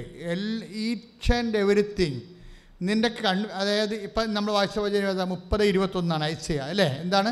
നീ വലത്തോട്ടോ ഇടത്തോട്ടോ തിരിയുമ്പോൾ, പറഞ്ഞേ, നീ വലത്തോട്ടോ ഇടത്തോട്ടോ തിരിയുമ്പോൾ പിന്നിൽ നിന്നൊരു സ്വരം കേൾക്കും, പിന്നിൽ നിന്ന് ഒരു സ്വരം കേൾക്കും, ഇതാണ് വഴി, ഇതാണ് വഴി, ഇതിലേ പോകുക. അപ്പൊ എല്ലാം നീ അത് തന്നെയല്ലേ? ആ വചനം തന്നെയല്ലേ സങ്കീർത്തനം 32:8 എന്താ പറയണത്? നീ നടക്കേണ്ട വഴി, പറഞ്ഞേ, നീ നടക്കേണ്ട വഴി നിന്റെ മുഖത്ത് നോക്കിക്കൊണ്ട് ഞാൻ നിന്നെ ഉപദേശിക്കും. അപ്പോൾ വഴി പോകേണ്ട വഴി. ഇപ്പം നിനക്ക് ചെറിയ പറയും, അച്ഛാ ഒരു എത്തും പിടിയും കിട്ടണില്ല എന്ന് പറയും. ഒരു എത്തിയും പിടിയും കിട്ടില്ല. കടങ്ങൾ ഓർക്കുമ്പോൾ ഒരു എത്തിയും പിടിയും കിട്ടണില്ല. പിന്നെ ഈ രോഗം തന്നെ പലരാണ്. ചിലർ ആയുർവേദത്തിൽ പോകാൻ പറയും, ചിലർ പറയും ആയുർവേദത്തിൽ പോയിട്ട് പിന്നെ കുറേ സമയമൊക്കെ എടുക്കുമായിരിക്കും എന്ന് പറയും. ചിലർ പറയും ഇംഗ്ലീഷിൽ പോകുക, ഓപ്പറേഷൻ, ചിലപ്പോൾ ഓപ്പറേഷനല്ലേ ഉള്ളു, അതൊക്കെ ഇപ്പോൾ എല്ലാവരും ഓപ്പറേഷനല്ലേ ചെയ്യണമെന്നൊക്കെ പറഞ്ഞ് നമ്മളിങ്ങനെ ആൾക്കാർ പറഞ്ഞ് കൺഫ്യൂഷനായി കളയും. ഓരോരോ വിഷയത്തിലും കൺഫ്യൂഷൻ, എല്ലാ വിഷയത്തിലും കൺഫ്യൂഷനാണല്ല. കാര്യം ഇപ്പം ആൾക്കാർക്കെല്ലാം ഭയങ്കര അറിവായത് കാരണം ഈ അറിവ് ഉള്ള ആൾക്കാരെല്ലാം കൂടി അറിവും ചുവന്നുകൊണ്ട് ആവശ്യക്കാരൻ്റെ പെടലിൽ കൊണ്ടുവന്ന് ഡംപ് ചെയ്യുകയാണ് അറിവുകളെല്ലാം. അതോട് ഇപ്പം കൺഫ്യൂഷനായി പോകും. മനസ്സിലായ? നമ്മൾ ചില സ്ഥലത്തൊക്കെ ചെല്ലുമ്പോൾ വേസ്റ്റ് കൂന കാണത്തില്ലേ? അതുപോലെയാണ് ഒരു വിഷയം ഉണ്ടായ ആൾക്കാർക്ക് അഭിപ്രായത്തിൻ്റെ വേസ്റ്റ് കൂനകൾ നമുക്ക് ചുറ്റും കൂടും. ചിലർ പറയാൻ നിങ്ങൾ സ്വിറ്റ്സർലൻഡിൽ നിങ്ങൾ ആദ്യം ആസ്ട്രേലിയയിൽ പോകും, അവിടുന്ന് ന്യൂസിലൻഡിലേക്ക് പോകാൻ പറയും. ചിലർ പറയാം അത് അവിടെ IELTS എഴുതാൻ പോകാനുള്ള വഴിയുണ്ടെന്ന് പറയും. ഇപ്പം ഇങ്ങനെ ഓരോരോ കാര്യത്തിൽ പറയുമ്പോൾ നമ്മൾ കറങ്ങി നടക്കും 6 മാസം. ഉടമ്പടി എടുക്കുമ്പോൾ നീ ശ്രദ്ധ വേണമെന്നാണ് ഇപ്പം അതിൻ്റെ അർത്ഥം. ഉടമ്പടി എടുക്കുമ്പോൾ ഓരോരോ അഭിപ്രായം കേട്ട് കറങ്ങരുത്, മറിച്ച് കർത്താവിന് നിന്നെക്കുറിച്ചൊരു അഭിപ്രായം ഉണ്ടാവും. എന്താണ്? ഇതാണ് വഴി, ഇതിലേ പോകാൻ പറയും. പിന്നിൽ നിന്ന് കേൾക്കുന്ന സ്വരത്തിൻ്റെ പ്രത്യേകത എന്താ? അത് നന്മയുടെ സ്വരമായിരിക്കും, കാരുണ്യത്തിൻ്റെ സ്വരമായിരിക്കും. അത് മെരിറ്റിലല്ല പിന്നിലുള്ള വഴി വർക്ക് ചെയ്യണത്. പിന്നിലുള്ള വഴി ഉപദേശിക്കപ്പെടുമ്പോൾ അതിന് മെരിറ്റ് ഉണ്ടാകത്തില്ല ഒരിക്കലും. അവൾ പറഞ്ഞു കേട്ടില്ലേ, ബുദ്ധിയും ബോധമുള്ളവരും വല്ലവരും. അഞ്ചു എന്താ പറഞ്ഞത്? ബുദ്ധിയും ബോധമുള്ളവർ വല്ലവരും തോറ്റ പരീക്ഷയ്ക്ക് റീവാലുവേഷൻ കൊടുക്കുമോ? പക്ഷേ കർത്താവ് എന്നോട് കൊടുക്കാൻ പറഞ്ഞു. എന്താ പറയുക? പിന്നിലുള്ള സ്വരമാണത്. പിന്നിലുള്ള സ്വരത്തിൻ്റെ പ്രത്യേകത എന്താണ്? അതിന് മെരിറ്റ് ഉണ്ടാകത്തില്ല, ലോജിക്ക് ആയിരിക്കത്തില്ല. അത് എന്താ കാര്യം? പിന്നിലുള്ള സ്വരം ആദ്യം കേട്ടത് ദാവീദാണ്. ദാവീദ് എന്താ പറഞ്ഞത്? ജീവിതകാലം മുഴുവൻ നന്മയും കാരുണ്യവും എന്നെ അനുഗമിക്കും. മനസ്സിലായില്ലേ? ജീവിതകാലം മുഴുവൻ നന്മയും കാരുണ്യവും. പിന്നിൽ നിന്ന് വരണത് കാരുണ്യത്തിൻ്റെ സ്വരമായിരിക്കും. കാരുണ്യം വർക്ക് ചെയ്യേണ്ടത് മെരിറ്റിലല്ലോ. എന്തിനാണ് അയാൾ അങ്ങനെ പറയണത്? ഇപ്പം സങ്കീർത്തനം 23:5 എന്താ പറയണത്? ജീവിതകാലം മുഴുവൻ പറഞ്ഞേ, ജീവിതകാലം മുഴുവൻ നന്മയും കാരുണ്യവും എന്നെ അനുഗമിക്കുമെന്നാണ്. അപ്പോൾ പുറകിലാണ് നിൽക്കണത്. അപ്പോൾ നമുക്ക് അനുഗമിക്കുമെന്ന് പറയുന്നത്, പിന്തുടരുമെന്ന് പറയുന്നത് എന്തായാലും X or Y പുറകിലാണ്. പിന്നിൽ നിന്നാണ് ഈ സ്വരം വരണത്. പിന്നിൽ നിന്ന് വരുന്ന സ്വരം എന്ന് പറഞ്ഞാൽ എന്താണ്? പിന്നിൽ നിന്ന് വരുന്ന ജീവിതകാലം മുഴുവൻ നന്മയും കാരുണ്യവും എന്നെ പിന്തുടരുമെന്ന് പറയുന്നത്. നന്മയുടെ സ്വരമാണ്, കാരുണ്യത്തിൻ്റെ സ്വരമാണ്. കാരുണ്യത്തിൻ്റെ സ്വരമാണെന്ന് പറയുമ്പോൾ എൻ്റെ അർത്ഥം എന്താണെന്ന് അറിയാമോ? മെരിറ്റ് അവിടെ വെച്ച് പോവുകയാണ്. നിൻ്റെ മെരിറ്റിലല്ല അത് വർക്ക് ചെയ്യണത്, യോഗ്യതയാലല്ല. കാരുണ്യം വേണ്ട യോഗ്യതയാലല്ലോ, യോഗ്യതയല്ല. കാര്യം ബൈബിൾ എപ്പോഴും വർക്കൗട്ട് ചെയ്യണത് നന്നായിട്ട് വർക്ക്. ഇപ്പോൾ ചന്ദ്രനെ എപ്പോഴും കാണാൻ പറ്റണത് എപ്പോഴാണ്? ചന്ദ്രനെ എപ്പോഴും കാണാൻ പറ്റണത് എപ്പോഴാണ്? സൂര്യൻ അസ്തമിക്കുമ്പോഴല്ലേ, ഇല്ലേ? അതാണ് സംഭവം. ചന്ദ്രൻ അവിടെ ഇല്ലാഞ്ഞിട്ടൊന്നും അല്ലല്ലോ. സൂര്യൻ അസ്തമിക്കുമ്പോൾ ഈ കക്ഷിയെ കാണാൻ പറ്റുന്ന പരുവത്തിലാകുകയാണ്. അപ്പം മെരിറ്റ് പോകുമ്പോഴാണ്, അതായത് ആ കാഴ്ചയുടെ മെരിറ്റെന്ന് പറയണത് വെയിൽ കുറയുകയോ സൂര്യൻ അസ്തമിക്കുമ്പോൾ ഇരുട്ട് വരുമ്പോൾ ചന്ദ്രനെ കാണാൻ പറ്റും. ഇതുപോലെ ദൈവത്തിൻ്റെ ഇടപെടൽ നമുക്ക് വരണത് മെരിറ്റ് പോകുമ്പോൾ നിങ്ങൾ ശ്രദ്ധിക്കുക. പിന്നെ ഗ്രേസിൻ്റെ കാലമായെന്ന് പിടിയാവോ? ബൈബിൾ വർക്ക് ചെയ്യണ 2 ഫോർമാറ്റിലാണ്. പക്ഷേ അത് ബൈബിള് എംഫസിസ് ചെയ്യണത് ഗ്രേസിലാണ്. അതുകൊണ്ടാണ് ഉടമ്പടിയിൽ not by merit but by grace എന്ന് പറഞ്ഞത്. എല്ലാ ധ്യാനത്തിലും ഞാനത് പറയും. അതിൻ്റെ കാര്യം ഇതിലാണിത് വർക്ക് ചെയ്യണത്. Ephesians 2:8 വർക്ക് ചെയ്യണത്. എന്താണ്? നോട്ട് ബൈ മെരിറ്റ്, നിങ്ങളുടെ യോഗ്യതയാലല്ല, ദൈവത്തിൻ്റെ കൃപ കൊണ്ടെന്ന്. അപ്പം നിങ്ങൾ എന്ത് ഭക്ഷിക്കും, എന്ത് പാനം ചെയ്യും, എന്ത് ധരിക്കും എന്നൊക്കെ പറഞ്ഞ് അതെല്ലാം മെരിറ്റിൻ്റെ പ്രശ്നമാണ്. മറിച്ച് നിങ്ങളിതിനെ ഈ മെരിറ്റിൻ്റെ വിഷയങ്ങളെ ഗ്രേസിൻ്റെ വിഷയങ്ങളായിട്ട് ലോകൃതത്തിൽ കൺവേർഷൻ ചെയ്യണ പോലെയാണ്. അതായത് ഇതിനകത്ത് മെരിറ്റിൻ്റെ വിഷയങ്ങളെ ഗ്രേസിൻ്റെ വിഷയമായിട്ട് നമ്മൾ ഉടമ്പടിയിൽ കൺവേർട്ട് ചെയ്യണം. എന്ന് വെച്ച് കഴിഞ്ഞാൽ മെരിറ്റിൻ്റെ വിഷയത്തിൽ യോഗ്യത മൂലം കിട്ടാവുന്ന കാര്യങ്ങൾ അത്.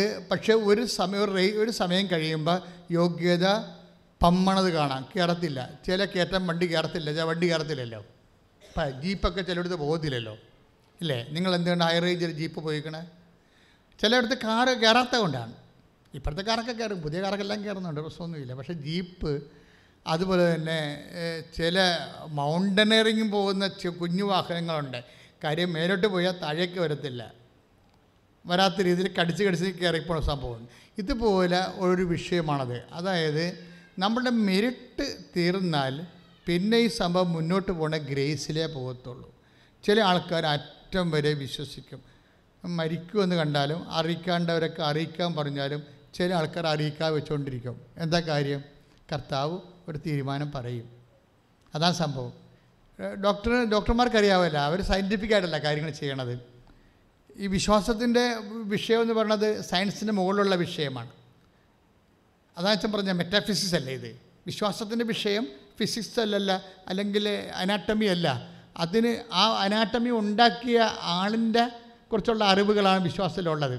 അനാട്ടമി സെറ്റ് ചെയ്തിരിക്കുന്ന ആളില്ലേ, ആ ആൾ അതുണ്ടാക്കിയ ആ ആളിൻ്റെ അറിവിനെക്കുറിച്ചാണ് വിശ്വാസം സംസാരിക്കുന്നത്. അതുകൊണ്ട് ആ ആളുമായിട്ട് നമ്മൾക്ക് കോണ്ടാക്റ്റ് ചെയ്യാനും കമ്മ്യൂണിക്കേറ്റ് ചെയ്യാനും ബൈബിളിൽ ഒത്തിരിയേറെ ഫോർമുലയുണ്ട്. അതിലൊന്നാണ് ഉടമ്പടിയിലുള്ള formula. Not by merit but by grace. നിൻ്റെ യോഗ്യത കൊണ്ടല്ല, ദൈവത്തിൻ്റെ കൃപ കൊണ്ടാണെന്ന്. നിൻ്റെ യോഗ്യത കൊണ്ടല്ല, ദൈവത്തിൻ്റെ കൃപ കൊണ്ടാണ്. ഒന്ന് പറഞ്ഞാൽ, നിന്റെ യോഗ്യത കൊണ്ടല്ല, നിന്റെ യോഗ്യത കൊണ്ടല്ല, ദൈവത്തിൻ്റെ കൃപ കൊണ്ട്. ഹല്ലേലൂയ, ഹല്ലേലൂയ, ഹല്ലേലൂയ. മഹത്വം, മഹത്വം, ആരാധന, ആരാധന. ഈശോയെ, ഞങ്ങളുടെ യോഗ്യതകളെക്കാൾ അപ്പുറത്ത് കർത്താവിന്റെ കൃപ ഞങ്ങളുടെ എല്ലാ ജീവിത വിഷയങ്ങളുടെ മേലും ഉണ്ടാകണമേ എന്ന് പ്രാർത്ഥിക്കുന്നു. ഞങ്ങൾ ഓരോരുത്തരെയും അമ്മയുടെ പ്രത്യക്ഷീകരണത്തിന്റെ സാക്ഷികളായി ഉയർത്തണമേ എന്ന് പ്രാർത്ഥിക്കുന്നു.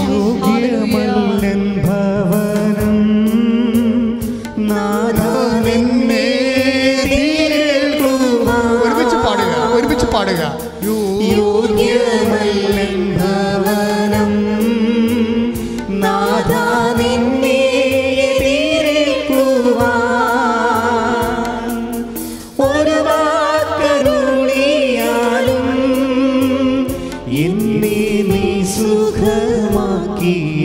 ഒരു വാക്കരുളിയാലും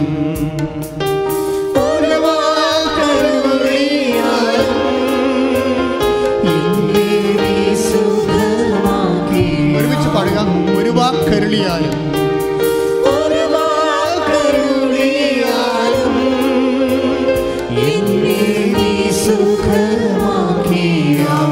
യോഗ്യമല്ല,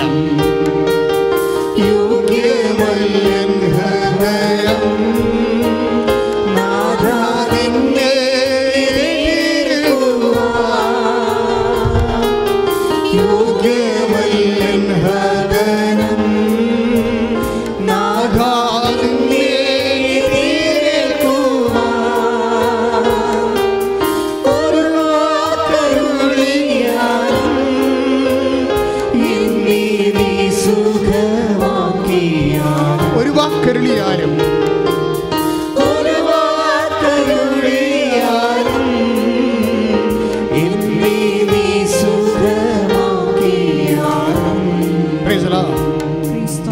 നമ്മൾ പറയണത് എന്താ വെച്ച് കഴിഞ്ഞാൽ, ചില സമയത്ത് ഈ അനാട്ടമി സൃഷ്ടിച്ച ആൾ, അല്ലെങ്കിൽ നമ്മുടെ മെൻ്റൽ സ്ട്രക്ചർ, വികാരമണ്ഡലങ്ങളെല്ലാം നിർമ്മിച്ച ആൾ, ആ ആൾ അതിൻ്റെ ഒരു നോഹവും ജ്ഞാനസൂത്രങ്ങൾ, അത് കേടുപാടുകൾ എങ്ങനെ പോക്കണം, അതിനൊരു കേടുപാടുകൾ വന്നാൽ, ആ നിർമ്മിച്ച വസ്തുവിൻ്റെ കേടുപാടുകൾ വന്നാൽ എങ്ങനെ പോക്കണം എന്നതിനെക്കുറിച്ച് സാധാരണ ഫിസിക്കൽ സയൻസിൽ ഇല്ലാത്ത കുറേ ഫോർമുല കർത്താവിൻ്റെ വചനത്തിലുണ്ട്. കഴിഞ്ഞ ദിവസം ഒരു സാക്ഷ്യം ഉണ്ടായി. അവിടെ പേര് ലില്ലിക്കുട്ടിയാണ്, കൊല്ലം ലില്ലിക്കുട്ടി. നല്ല സാക്ഷ്യമാണ്. അവരുടെ പ്രശ്നം വെച്ച് കഴിഞ്ഞാൽ അവരുടെ ബ്രദറും കൂടി ഡൽഹിയിൽ താമസിക്കുകയാണ്. കൊല്ലത്തുകാരത്തിയാണ്, ഡൽഹി താമസിക്കുക. അപ്പോൾ ആങ്ങളയ്ക്ക് നൈറ്റ് ഡ്യൂട്ടിയാണ്. അപ്പോൾ അവർ നൈറ്റ് ഡ്യൂട്ടിക്ക് പോകും. അപ്പോൾ ഈ പെങ്ങൾ ഒറ്റക്കാ മുറിയിൽ. അപ്പോൾ അവൾക്ക് പേടിയാണ്. അപ്പോൾ എന്ത് ചെയ്യും, അവൾ ഒരു കൂട്ടുകാരത്തി ആ ഫ്ലാറ്റിലുണ്ട്, അവരുടെ കൂടെ പോയി രാത്രി ഉറങ്ങും. ഒരു ദിവസം ഉറങ്ങാൻ കിടന്നപ്പോൾ പെട്ടെന്ന് ഇവൾ ഞെട്ടി വിറച്ച്, പിന്നെ ബോധം പോയി, പിന്നെ പിച്ചുമ്പയും പറയാൻ തുടങ്ങി, പിന്നെ സൈക്കാട്രിയുടെ എല്ലാ ലക്ഷണവും, സൈക്കോയുടെ എല്ലാ ലക്ഷണവും കാണിക്കാൻ തുടങ്ങി. അവരെ പിന്നെ സൈക്കാട്രിക്ക് കൊണ്ടുപോയി. അവർ പിന്നെ അതിൽ മെഡിസിൻ എടുക്കാൻ തുടങ്ങി. മെഡിസിൻ എടുക്കണതൊക്കെയാണ് സൈക്കാട്രി. ഈ ലേഡി മെഡിസിൻ എടുക്കണത് ഇപ്പം 26 കൊല്ലമായി മെഡിസിൻ എടുക്കുകയാണ്. See not the point. That means ഇവിടെ സൈക്കാട്രിക്ക് ഒന്നും ചെയ്യാനില്ല. കണ്ടല്ലേ, ഇവിടെ ഒന്നും ചെയ്യാനില്ല. 26 കൊല്ലമായിട്ട് അവർ മെഡിസിൻ എടുക്കുകയാണ്. അവർ ലൈഫ് പോയി.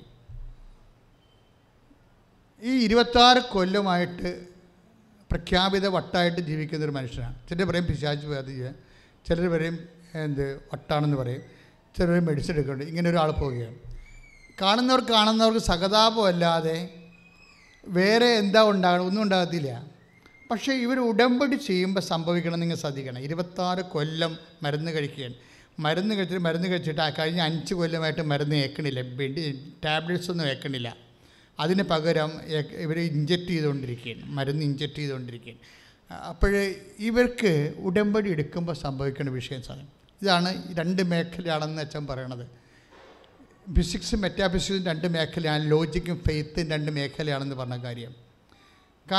ലോജിക്ക് യുക്തി പരാജയപ്പെടുന്നിടത്ത് വെച്ച് വിശ്വാസം ജയിക്കും. പക്ഷേ വിശ്വാസം ജയിക്കണമെങ്കിൽ നമ്മൾ ഗ്രേസ് ഫീൽഡിലായിരിക്കണം. വെറുതെ വിശ്വാസം ജയിക്കത്തില്ല. We must be in the field of grace. ഉടമ്പടിയുടെ ഒരു ദൗത്യം എന്ന് പറയുന്നത് നിങ്ങളെ ഗ്രേസ് ഫീൽഡ് നിങ്ങൾക്ക് ഒരു ഗ്രേസ് ഫീൽഡ് അത് ഫോം ചെയ്യുന്നു എന്നുള്ളതാണ്. എന്നുവെച്ചാൽ ഒരു പ്രസാദപരത്തിൻ്റെ ഒരു മേഖലയിലേക്ക് നിങ്ങളെ ഒരു വ്യക്തിയെ കൂട്ടിക്കൊണ്ടു പോകുന്നു. ഇപ്പോൾ ഇവർക്ക് എന്താ സംഭവിച്ചിരിക്കുന്നത്? ഇതിൻ്റെ അകത്ത് ഉടമ്പടി ആശ്രയവും, ഇവർക്ക് ഹിഡിനെസ് ഉണ്ട്, ഡിപ്രഷനുണ്ട്, എല്ലാ പരിപാടിയും, എല്ലാ പണ്ടാരമുണ്ട്. മാനസിക രോഗികൾക്കുണ്ടാകുന്ന എല്ലാവിധ പ്രശ്നങ്ങളും ഇവർക്കുണ്ട്. ഉറക്കമില്ല, ഭക്ഷണം കഴിക്കുമ്പോൾ ബോഡി ചീർക്കുന്നു, പിന്നെ ഹിഡിനെസ്, ആരോടധികം കോണ്ടാക്റ്റ് ഇല്ല, ഇൻട്രോവർട്ട്, പലതരത്തിലുള്ള മാനസിക വൈകല്യങ്ങളാണ്. പക്ഷേ ഉടമ്പടി ആശ്രയം എടുത്തിട്ട് പിറ്റേ ദിവസം ഉടമ്പടി ആശ്രയം എടുത്തിട്ട് ഇവർ അവർക്കങ്ങനെ തോന്നി. അത് തോന്നൽ തന്നെ കണ്ട പിറ്റേ ദിവസം ഉടമ്പടി എടുക്കാൻ പോയി. നീ വലത്തോട്ടോ ഇടത്തോട്ടോ തിരിയുമ്പോൾ എന്താ സംഭവിക്കണത്? പിന്നിൽ നിന്നൊരു സ്വരം കേൾക്കും. ഒരു സ്വരം ഇവർ കേൾക്കുകയാണ്. എന്താണ്? ഇതാണ് വഴി, ഇതിലേ പോവുക. ഇവരെന്താ സ്വരം കേട്ടത്? ഇവർ ഓർത്തത് ആ ഉടമ്പടി ആശ്രയം എടുത്ത് കൊന്തയിലിട്ടിട്ട് കഴുത്തിലിടുക. സിമ്പിളായിട്ടൊക്കെ ഒരു സ്വരം, ഒരു തോന്നലാണത്. ആ ഉടമ്പടി ആശ്രയം എടുത്തിട്ട് അത് കൊന്തയിലിട്ടിട്ട് കഴുത്തിലിടുക. ഇവർ കഴുത്തിലിട്ടതായിട്ട് അവർക്ക് ഓർമ്മ ഉണ്ട്. പിന്നെ സംഭവിക്കണത് കഴുത്തിലിട്ടതും പെട്ടെന്ന് തല്ലി ഒരു പവർ ഇവരിൽ നിന്ന് ഇറങ്ങിപ്പോകും. അതോടുകൂടി ഇവർ ഓക്കെയാവും. പെട്ടെന്ന് സംഭവം. അവർ സാക്ഷ്യം കേൾക്കാൻ നമുക്ക് കഴിഞ്ഞ ആഴ്ചയിട്ടുണ്ട്, സാക്ഷിയിട്ടുണ്ട് അല്ലേ? കണ്ടില്ലേ നിങ്ങൾ? അതായത് ഉടമ്പടി ആശ്രയം ശരീരത്തിൽ തൊട്ടതും പെട്ടെന്നൊരു ശക്തി എന്നെ പറിച്ചോണ്ടെന്ന രീതിയിൽ എന്നിൽ നിന്ന് ഇറങ്ങിപ്പോയെന്ന്. 26 കൊല്ലത്തിന് ശേഷം ആ സ്ത്രീ സൗഖ്യപ്പെടുകയും വിടുതൽ പ്രാപിക്കുകയും. ശ്രദ്ധിക്കട്ടെ. ഹല്ലേലൂയ, ഹല്ലേലൂയ, ഹല്ലേലൂയ, ഹല്ലേലൂയ, ഹല്ലേലൂയ. മഹത്വം, മഹത്വം, ആരാധന, ആരാധന. ഹല്ലേലൂയ, ഹല്ലേലൂയ. ഈശോയെ, ഉടമ്പടിയിലെ അച്ചോസ്തുകള് വിശ്വാസപൂർവ്വം ഉപയോഗിക്കുന്നതിലൂടെ ഞങ്ങളെയും നിന്റെ സാക്ഷികളായി ഉയർത്തണമേ. ഹല്ലേലൂയ. ഹൃദയത്തിൽ നാഥനായി സ്നേഹത്തിലൊന്നായി നിന്നിൽ ലയിച്ചിടട്ടെ. ഈശോ നീ വന്നാലുമൻ ഹൃദയത്തിൻ നാഥനായി സ്നേഹത്തിലൊന്നായി നിന്നിൽ ലയിച്ചിടട്ടെ. പരിശുദ്ധ പരമദിവ്യകാരുണ്യത്തിന് നേരവും ആരാധനയും സ്തുതിയും പുകഴ്ചയും ഉണ്ടായിരിക്കട്ടെ. പരിശുദ്ധ പരമദിവ്യകാരുണ്യത്തിന് നേരവും ആരാധനയും സ്തുതിയും പുകഴ്ചയും ഉണ്ടായിരിക്കട്ടെ. പരിശുദ്ധ പരമദിവ്യകാരുണ്യത്തിന് നേരവും ആരാധനയും സ്തുതിയും പുകഴ്ചയും ഉണ്ടായിരിക്കട്ടെ. അപ്പോൾ ഒരു പോസ്റ്റ് ഉടമ്പടി പീരീഡിനെ കുറിച്ചാണ് ഞാൻ സംസാരിക്കണത് അല്ലേ? പോസ്റ്റ് ഉടമ്പടി പീരീഡുകൾ, കവനന്റ് പീരീഡ്. ഉടമ്പടി എടുത്തതിന് ശേഷം ഉണ്ടാകുന്ന മനോമണ്ഡലങ്ങളിൽ തെളിയുന്ന ഓരോ അണ്ണങ്ങളെക്കുറിച്ച് നിങ്ങൾക്ക് സൂക്ഷ്മതയുള്ളവരായിരിക്കണം. കാര്യം നിൻ്റെ രക്ഷയുടെ മാർഗമാണ്. അത് നിൻ്റെ മെരിറ്റിലല്ല വർക്ക് ചെയ്യണത്, ഗ്രേസിലാണ്. പിന്നിലുള്ള സ്വരമാണ് 23:5. നമ്മൾ 30:21 ഐസയ്യാ 30:21 നീ ഇടത്തോട്ടോ വലത്തോട്ടോ തിരിയുമ്പോൾ നിനക്ക് കൺഫ്യൂഷൻ ഉണ്ടാകുമ്പോൾ നീ ചെന്ന് പെട്ടിരിക്കുന്നു എന്ന് തോന്നുമ്പോഴേ കർത്താവിൻ്റെ സ്വരം കേൾക്കും. എന്താണ്? ഇതാണ് വഴി, ഇതിലേ പോവുക. അങ്ങനെ പോയി കഴിയുമ്പോൾ ഉണ്ടാകുന്ന സംഭവം എന്താണ്? ആ പിന്നിൽ നിന്ന് വരുന്ന സ്വരം എന്താണെന്നാണ് പറയണത്? ജീവിതകാലം മുഴുവൻ നന്മയും കാരുണ്യവും നിൻ്റെ പിന്നാലെ വരും. മനസ്സിലായില്ലേ? ആ വചനം അതല്ലേ? പിന്നിൽ നിന്ന് വരണത് എന്താണ്? പിന്നിൽ നിന്ന് വരണത് എന്താണ്? നന്മയും കാരുണ്യമാണ്. ഇടയന്മാരുടെ പട്ടികളെക്കുറിച്ചാണ് ഈ പറയണത്. ഇടയന്മാർക്ക് 2 വേട്ടനായ്ക്കളുണ്ടാവുമല്ലോ. ഇടയന്മാർ മുമ്പേ പോകുമ്പോൾ ആടുകൾ പുറകെ നിൽക്കുന്നു. ആടുകൾക്ക് പുറകിൽ 2 വേട്ടനായ്ക്കളുണ്ടാവും. ഈ വേട്ടനായ്ക്കളെക്കുറിച്ചാണ് സങ്കീർത്തകൻ പറയുന്നത്.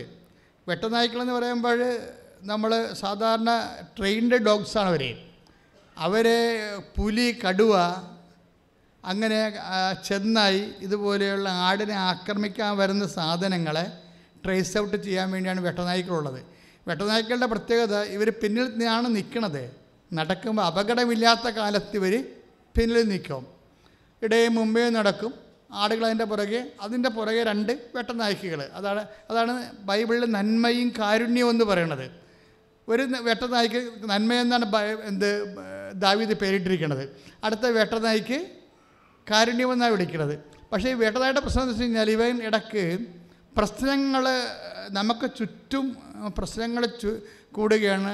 കടുവയുടെ മണം കേൾക്കുക, അല്ലെങ്കിൽ സിംഹത്തിൻ്റെ മുരളിച്ച കേൾക്കുക, അല്ലെങ്കിൽ ചെന്നായുടെ നിഴലോടുക, അങ്ങനെ കാണുമ്പോഴേ വേട്ടനായ്ക്കൾ ഒരു പരിപാടി ചെയ്യും. എന്താണ്? ഈ ഇടത്ത് നിൽക്കുന്നവൻ, അതായത് വലത്ത് നിൽക്കുന്ന വലത്തോട്ട് പോയിട്ട് കറങ്ങി തിരിഞ്ഞ് വരും. ഇവിടെ ഈ ഇടത്ത് നിൽക്കുന്നവൻ ഇടത്തോട്ട് പോയിട്ട് കറങ്ങി തിരിഞ്ഞ് വരും. എന്ന് വെച്ചാൽ ഇതിങ്ങനെ 2 നായ്ക്കൾ കൂടി ഈ ആടിന് ചുറ്റും ഇങ്ങനെ ആൻറ്റി ക്ലോക്ക് വൈസിലും മൂവ് ഇതിനെ പ്രൊട്ടക്റ്റ് ചെയ്തുകൊണ്ടിരിക്കും. ദാറ്റ് മീൻസ് ഇസ് സംരക്ഷണമെന്നാണ്. സംരക്ഷണമാണിത് വിഷയം. നമ്മൾ ജീവിതകാലം മുഴുവൻ നന്മയും കാരുണ്യവും നമ്മളെ പിന്തുടരുമെന്ന് പറഞ്ഞാൽ ബേസിക്കായിട്ട് ഇതൊരു പ്രൊട്ടക്ഷനാണ്. ഇവിടെ നടക്കുന്ന സംഭവങ്ങളെല്ലാം എന്താണ്? പ്രൊട്ടക്ഷൻ പോണതല്ലേ? വെട്ടനായ്ക്കൾ ചത്തുപോണതാണല്ലോ ഇവിടുത്തെ പ്രശ്നം. നിങ്ങൾ ലവ് ജിഹാദ് വന്ന് നിങ്ങളെ സ്നേഹിച്ച് പരിപാലിച്ച് വളർന്ന് കൊണ്ടുവന്ന ബെമ്മകൾ ഒരു സുപ്രഭാതത്തിൽ ഒരു മയം നോക്കി കാണുമ്പോൾ അവൻ്റെ കൂടെ ഇതിൻ്റെ പ്രമാണം അടിച്ചുകൊണ്ട് പോണത് എന്താ സാധനം? You lost your protection. Why you lost your protection? That's my question. എങ്ങനെയാണ് നിൽക്കുന്നത്? ഇവിടുത്തെ പ്രോബ്ലം എന്താണ്? ഞങ്ങൾ നിങ്ങളോട് കുടുംബ പ്രാർത്ഥന വേണം, കുഞ്ഞുങ്ങളെ കാറ്റഗിസം പഠിപ്പിക്കണം, മാതാപിതാക്കന്മാർ ദുർമാതൃകയല്ലാതെ നല്ല ജീവിതമാതൃക കൊടുക്കണമെന്ന് പറയുമ്പോഴേ ഞങ്ങളെന്താ നിങ്ങളോട് പറയണത്? അങ്ങനെ നിങ്ങൾ കാണിക്കുന്നതുകൊണ്ട് വല്ല ആനക്കാര്യമാണെന്നല്ല പറയണത്. നിങ്ങൾ ഒരു സംരക്ഷണ മതിൽ തീർക്കുകയാണ് നിങ്ങൾക്ക് മക്കൾക്ക് ചുറ്റും. സംരക്ഷണ മതിൽ തീർക്കുകയാണ്. കാര്യം ഈ വെട്ടനായ്ക്കളെന്ന് പറയുന്ന നന്മയും കാരുണ്യവും എന്ന് പറയണത് ഈ ആടുകൾക്ക് ചുറ്റും ഇടയിനെയും കവർ ചെയ്തുകൊണ്ട് ഇടത്തും വലത്തും ക്ലോക്ക് ബേസിലും ആൻറ്റി ക്ലോക്ക് ബേസിലും ഇങ്ങനെ കറങ്ങി സംരക്ഷിക്കുന്ന സംഭവമാണ്. അതായത് നിൻ്റെ സ്ഥാവരജംഗം വസ്തുക്കൾക്കും നിൻ്റെ ആധ്യാത്മിക മേഖലകൾക്കും ദൈവം അനാദികാലം മുതലേ ദൈവം നിശ്ചയിച്ചിരിക്കുന്നത് സംരക്ഷണമാണ്. You must be protected at any cost. എന്ത് വില കൊടുത്തുകൊണ്ടും എൻ്റെ ജനം സംരക്ഷിക്കപ്പെടണം എന്നുള്ള ദൈവപിതാവിൻ്റെ മനസ്സിൻ്റെ അവസാനത്തെ വാക്കാണ് യേശു ക്രിസ്തു. കൈയിടിച്ച്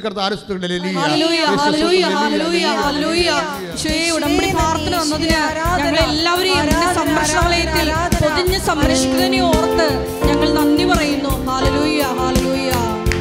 മിശിഹായേ നിൻ വഴി ഞാനണയാം ഇനിമേൽ.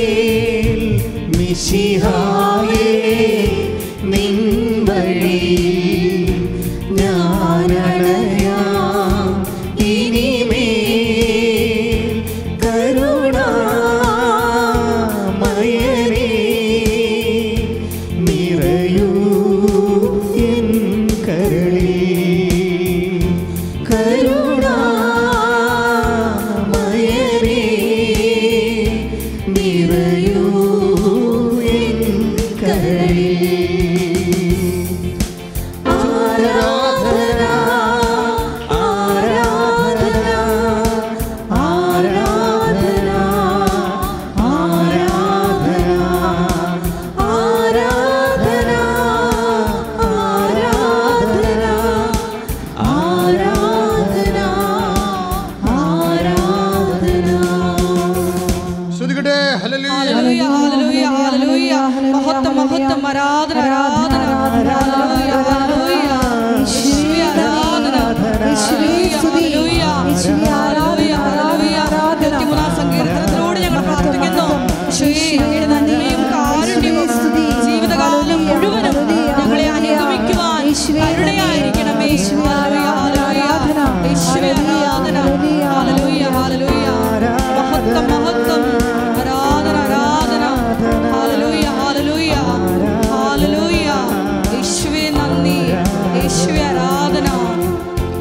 ഉടമ്പടി ചെയ്യുമ്പോൾ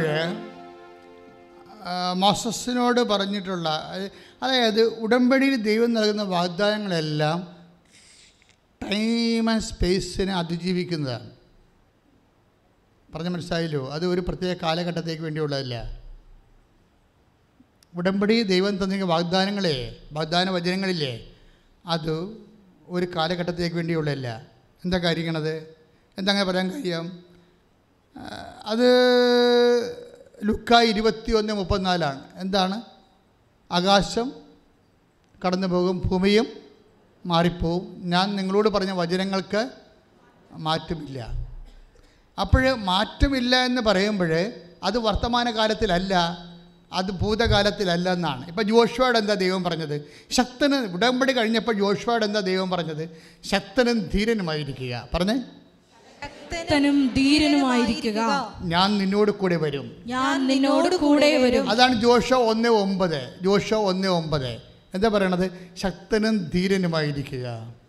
പറഞ്ഞേ, ശക്തനും ധീരനുമായിരിക്കുക, ശക്തനും ധീരനുമായിരിക്കുക, ശക്തനും ധീരനുമായിരിക്കുക, ഞാൻ നിന്നോട് കൂടെ വരും, ഞാൻ നിന്നോട് കൂടെ വരും. ഇത് ഓഫറിങ്ങിൻ്റെ ഭാഗമാണ്, ഇത് പ്രോമിസിലുള്ളതാണ്.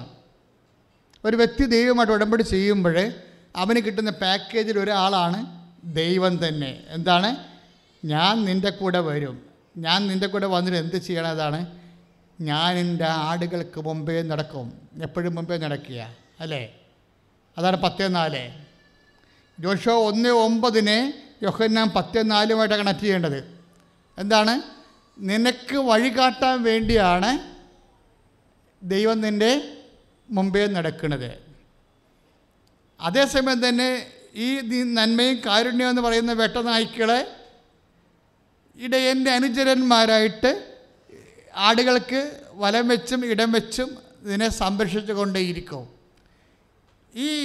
അത് വിശ്വാസ ജീവിതം ഒരു സംരക്ഷണമാണെങ്കിൽ ആ സംരക്ഷണം 100% ഉറപ്പ് വരുത്തുന്ന ഒരേ ഒരു പ്രാർത്ഥനാ രൂപമാണ് ഉടമ്പടി പ്രാർത്ഥന. ശ്രുതിക്കട്ടെ, ഹല്ലേലൂയ, ഹല്ലേലൂയ, ഹല്ലേലൂയ, ഹല്ലേലൂയ. മഹത്വം, മഹത്വം, ആരാധന, ആരാധന, യേശുവേ ആരാധന. ഹല്ലേലൂയ. ദിവ്യകാരുണ്യമേ, നീ മാത്രമെൻ നാഥൻ. ദിവ്യകാരുണ്യമേ, ആരാധന, ആരാധന, ആരാധന,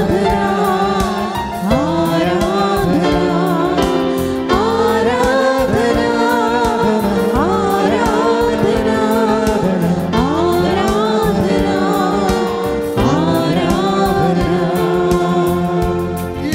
കുറിച്ച് ആഴമായ ഒരു ബോധ്യം കിട്ടാൻ വേണ്ടി പ്രാർത്ഥിക്കണം. അച്ഛൻ പറയുന്നത് ഒരു സബ്ജക്റ്റാണ്, നിങ്ങൾക്ക് ബോധ്യം കിട്ടേണ്ടത് വേറൊരു സബ്ജക്റ്റാണ്. അച്ഛൻ പറയുന്ന ഒരു സബ്ജക്റ്റാണ്, പക്ഷേ നിങ്ങൾക്ക് ബോധ്യം കിട്ടേണ്ടത് വേറെ ഒരു സബ്ജക്റ്റാണ്.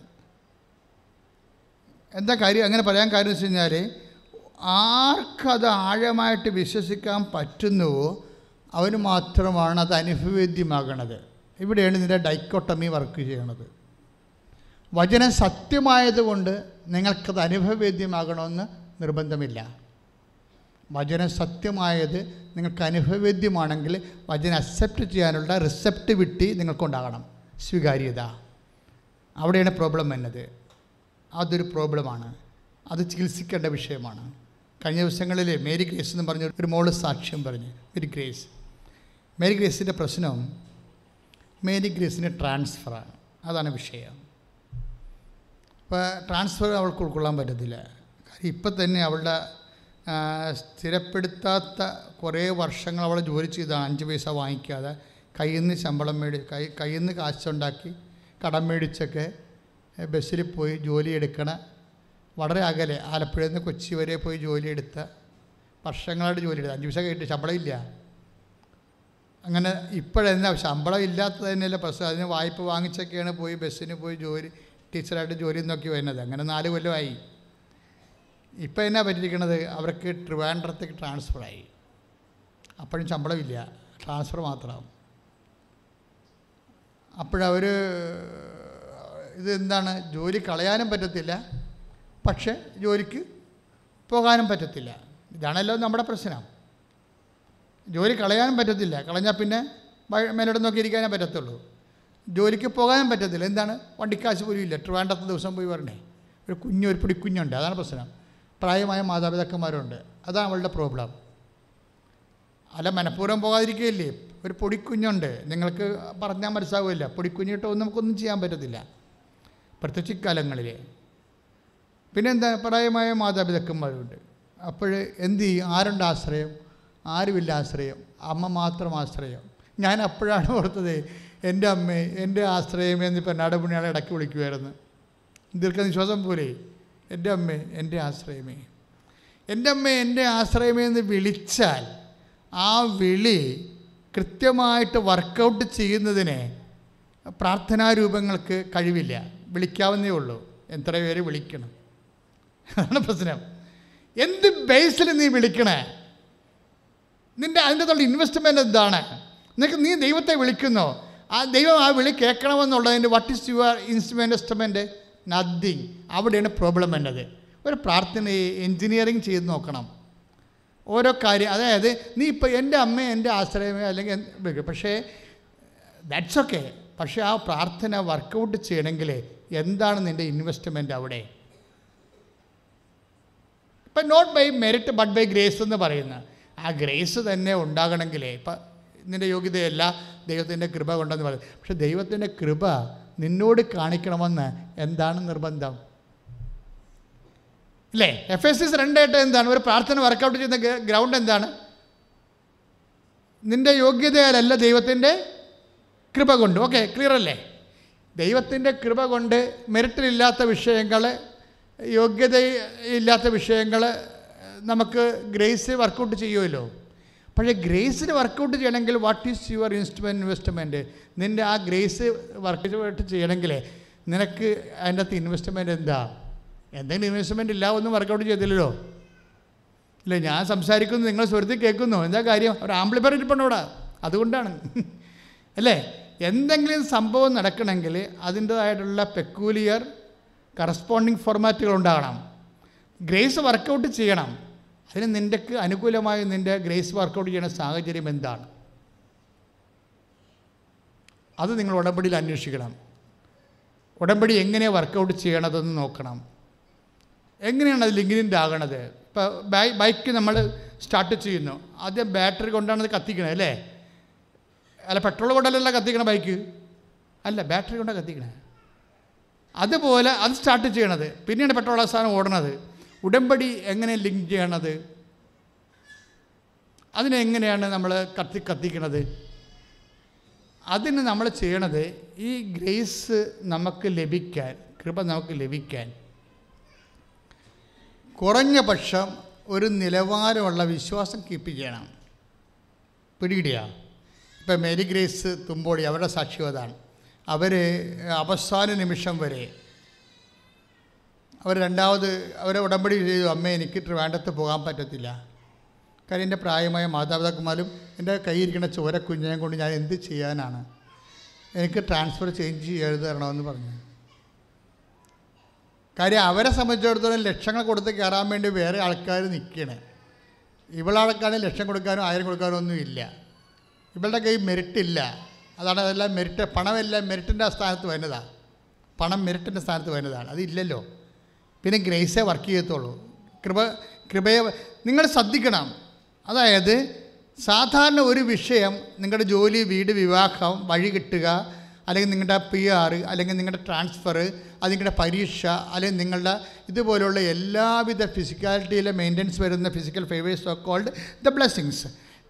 അങ്ങനെ ദൈവാനുഗ്രഹം എന്ന് പറയണത് ഇത് വർക്കൗട്ട് ചെയ്യണമെങ്കിൽ ഒന്ന് മെറിറ്റിൽ വർക്കൗട്ട് ചെയ്യും, നിങ്ങളുടെ യോഗ്യതയാലല്ലെങ്കിൽ പിന്നെ വർക്കൗട്ട് ചെയ്യണത് ഗ്രേസിലാണ്. പക്ഷേ ഗ്രേസ് എന്ന് പറയണത് നിങ്ങളുടെ കൃപ. ഈ കൃപയിൽ വർക്കൗട്ട് ചെയ്യാൻ കൃപ വേണ്ടേ? ഇല്ലേ? കൃപ വേണമല്ലോ.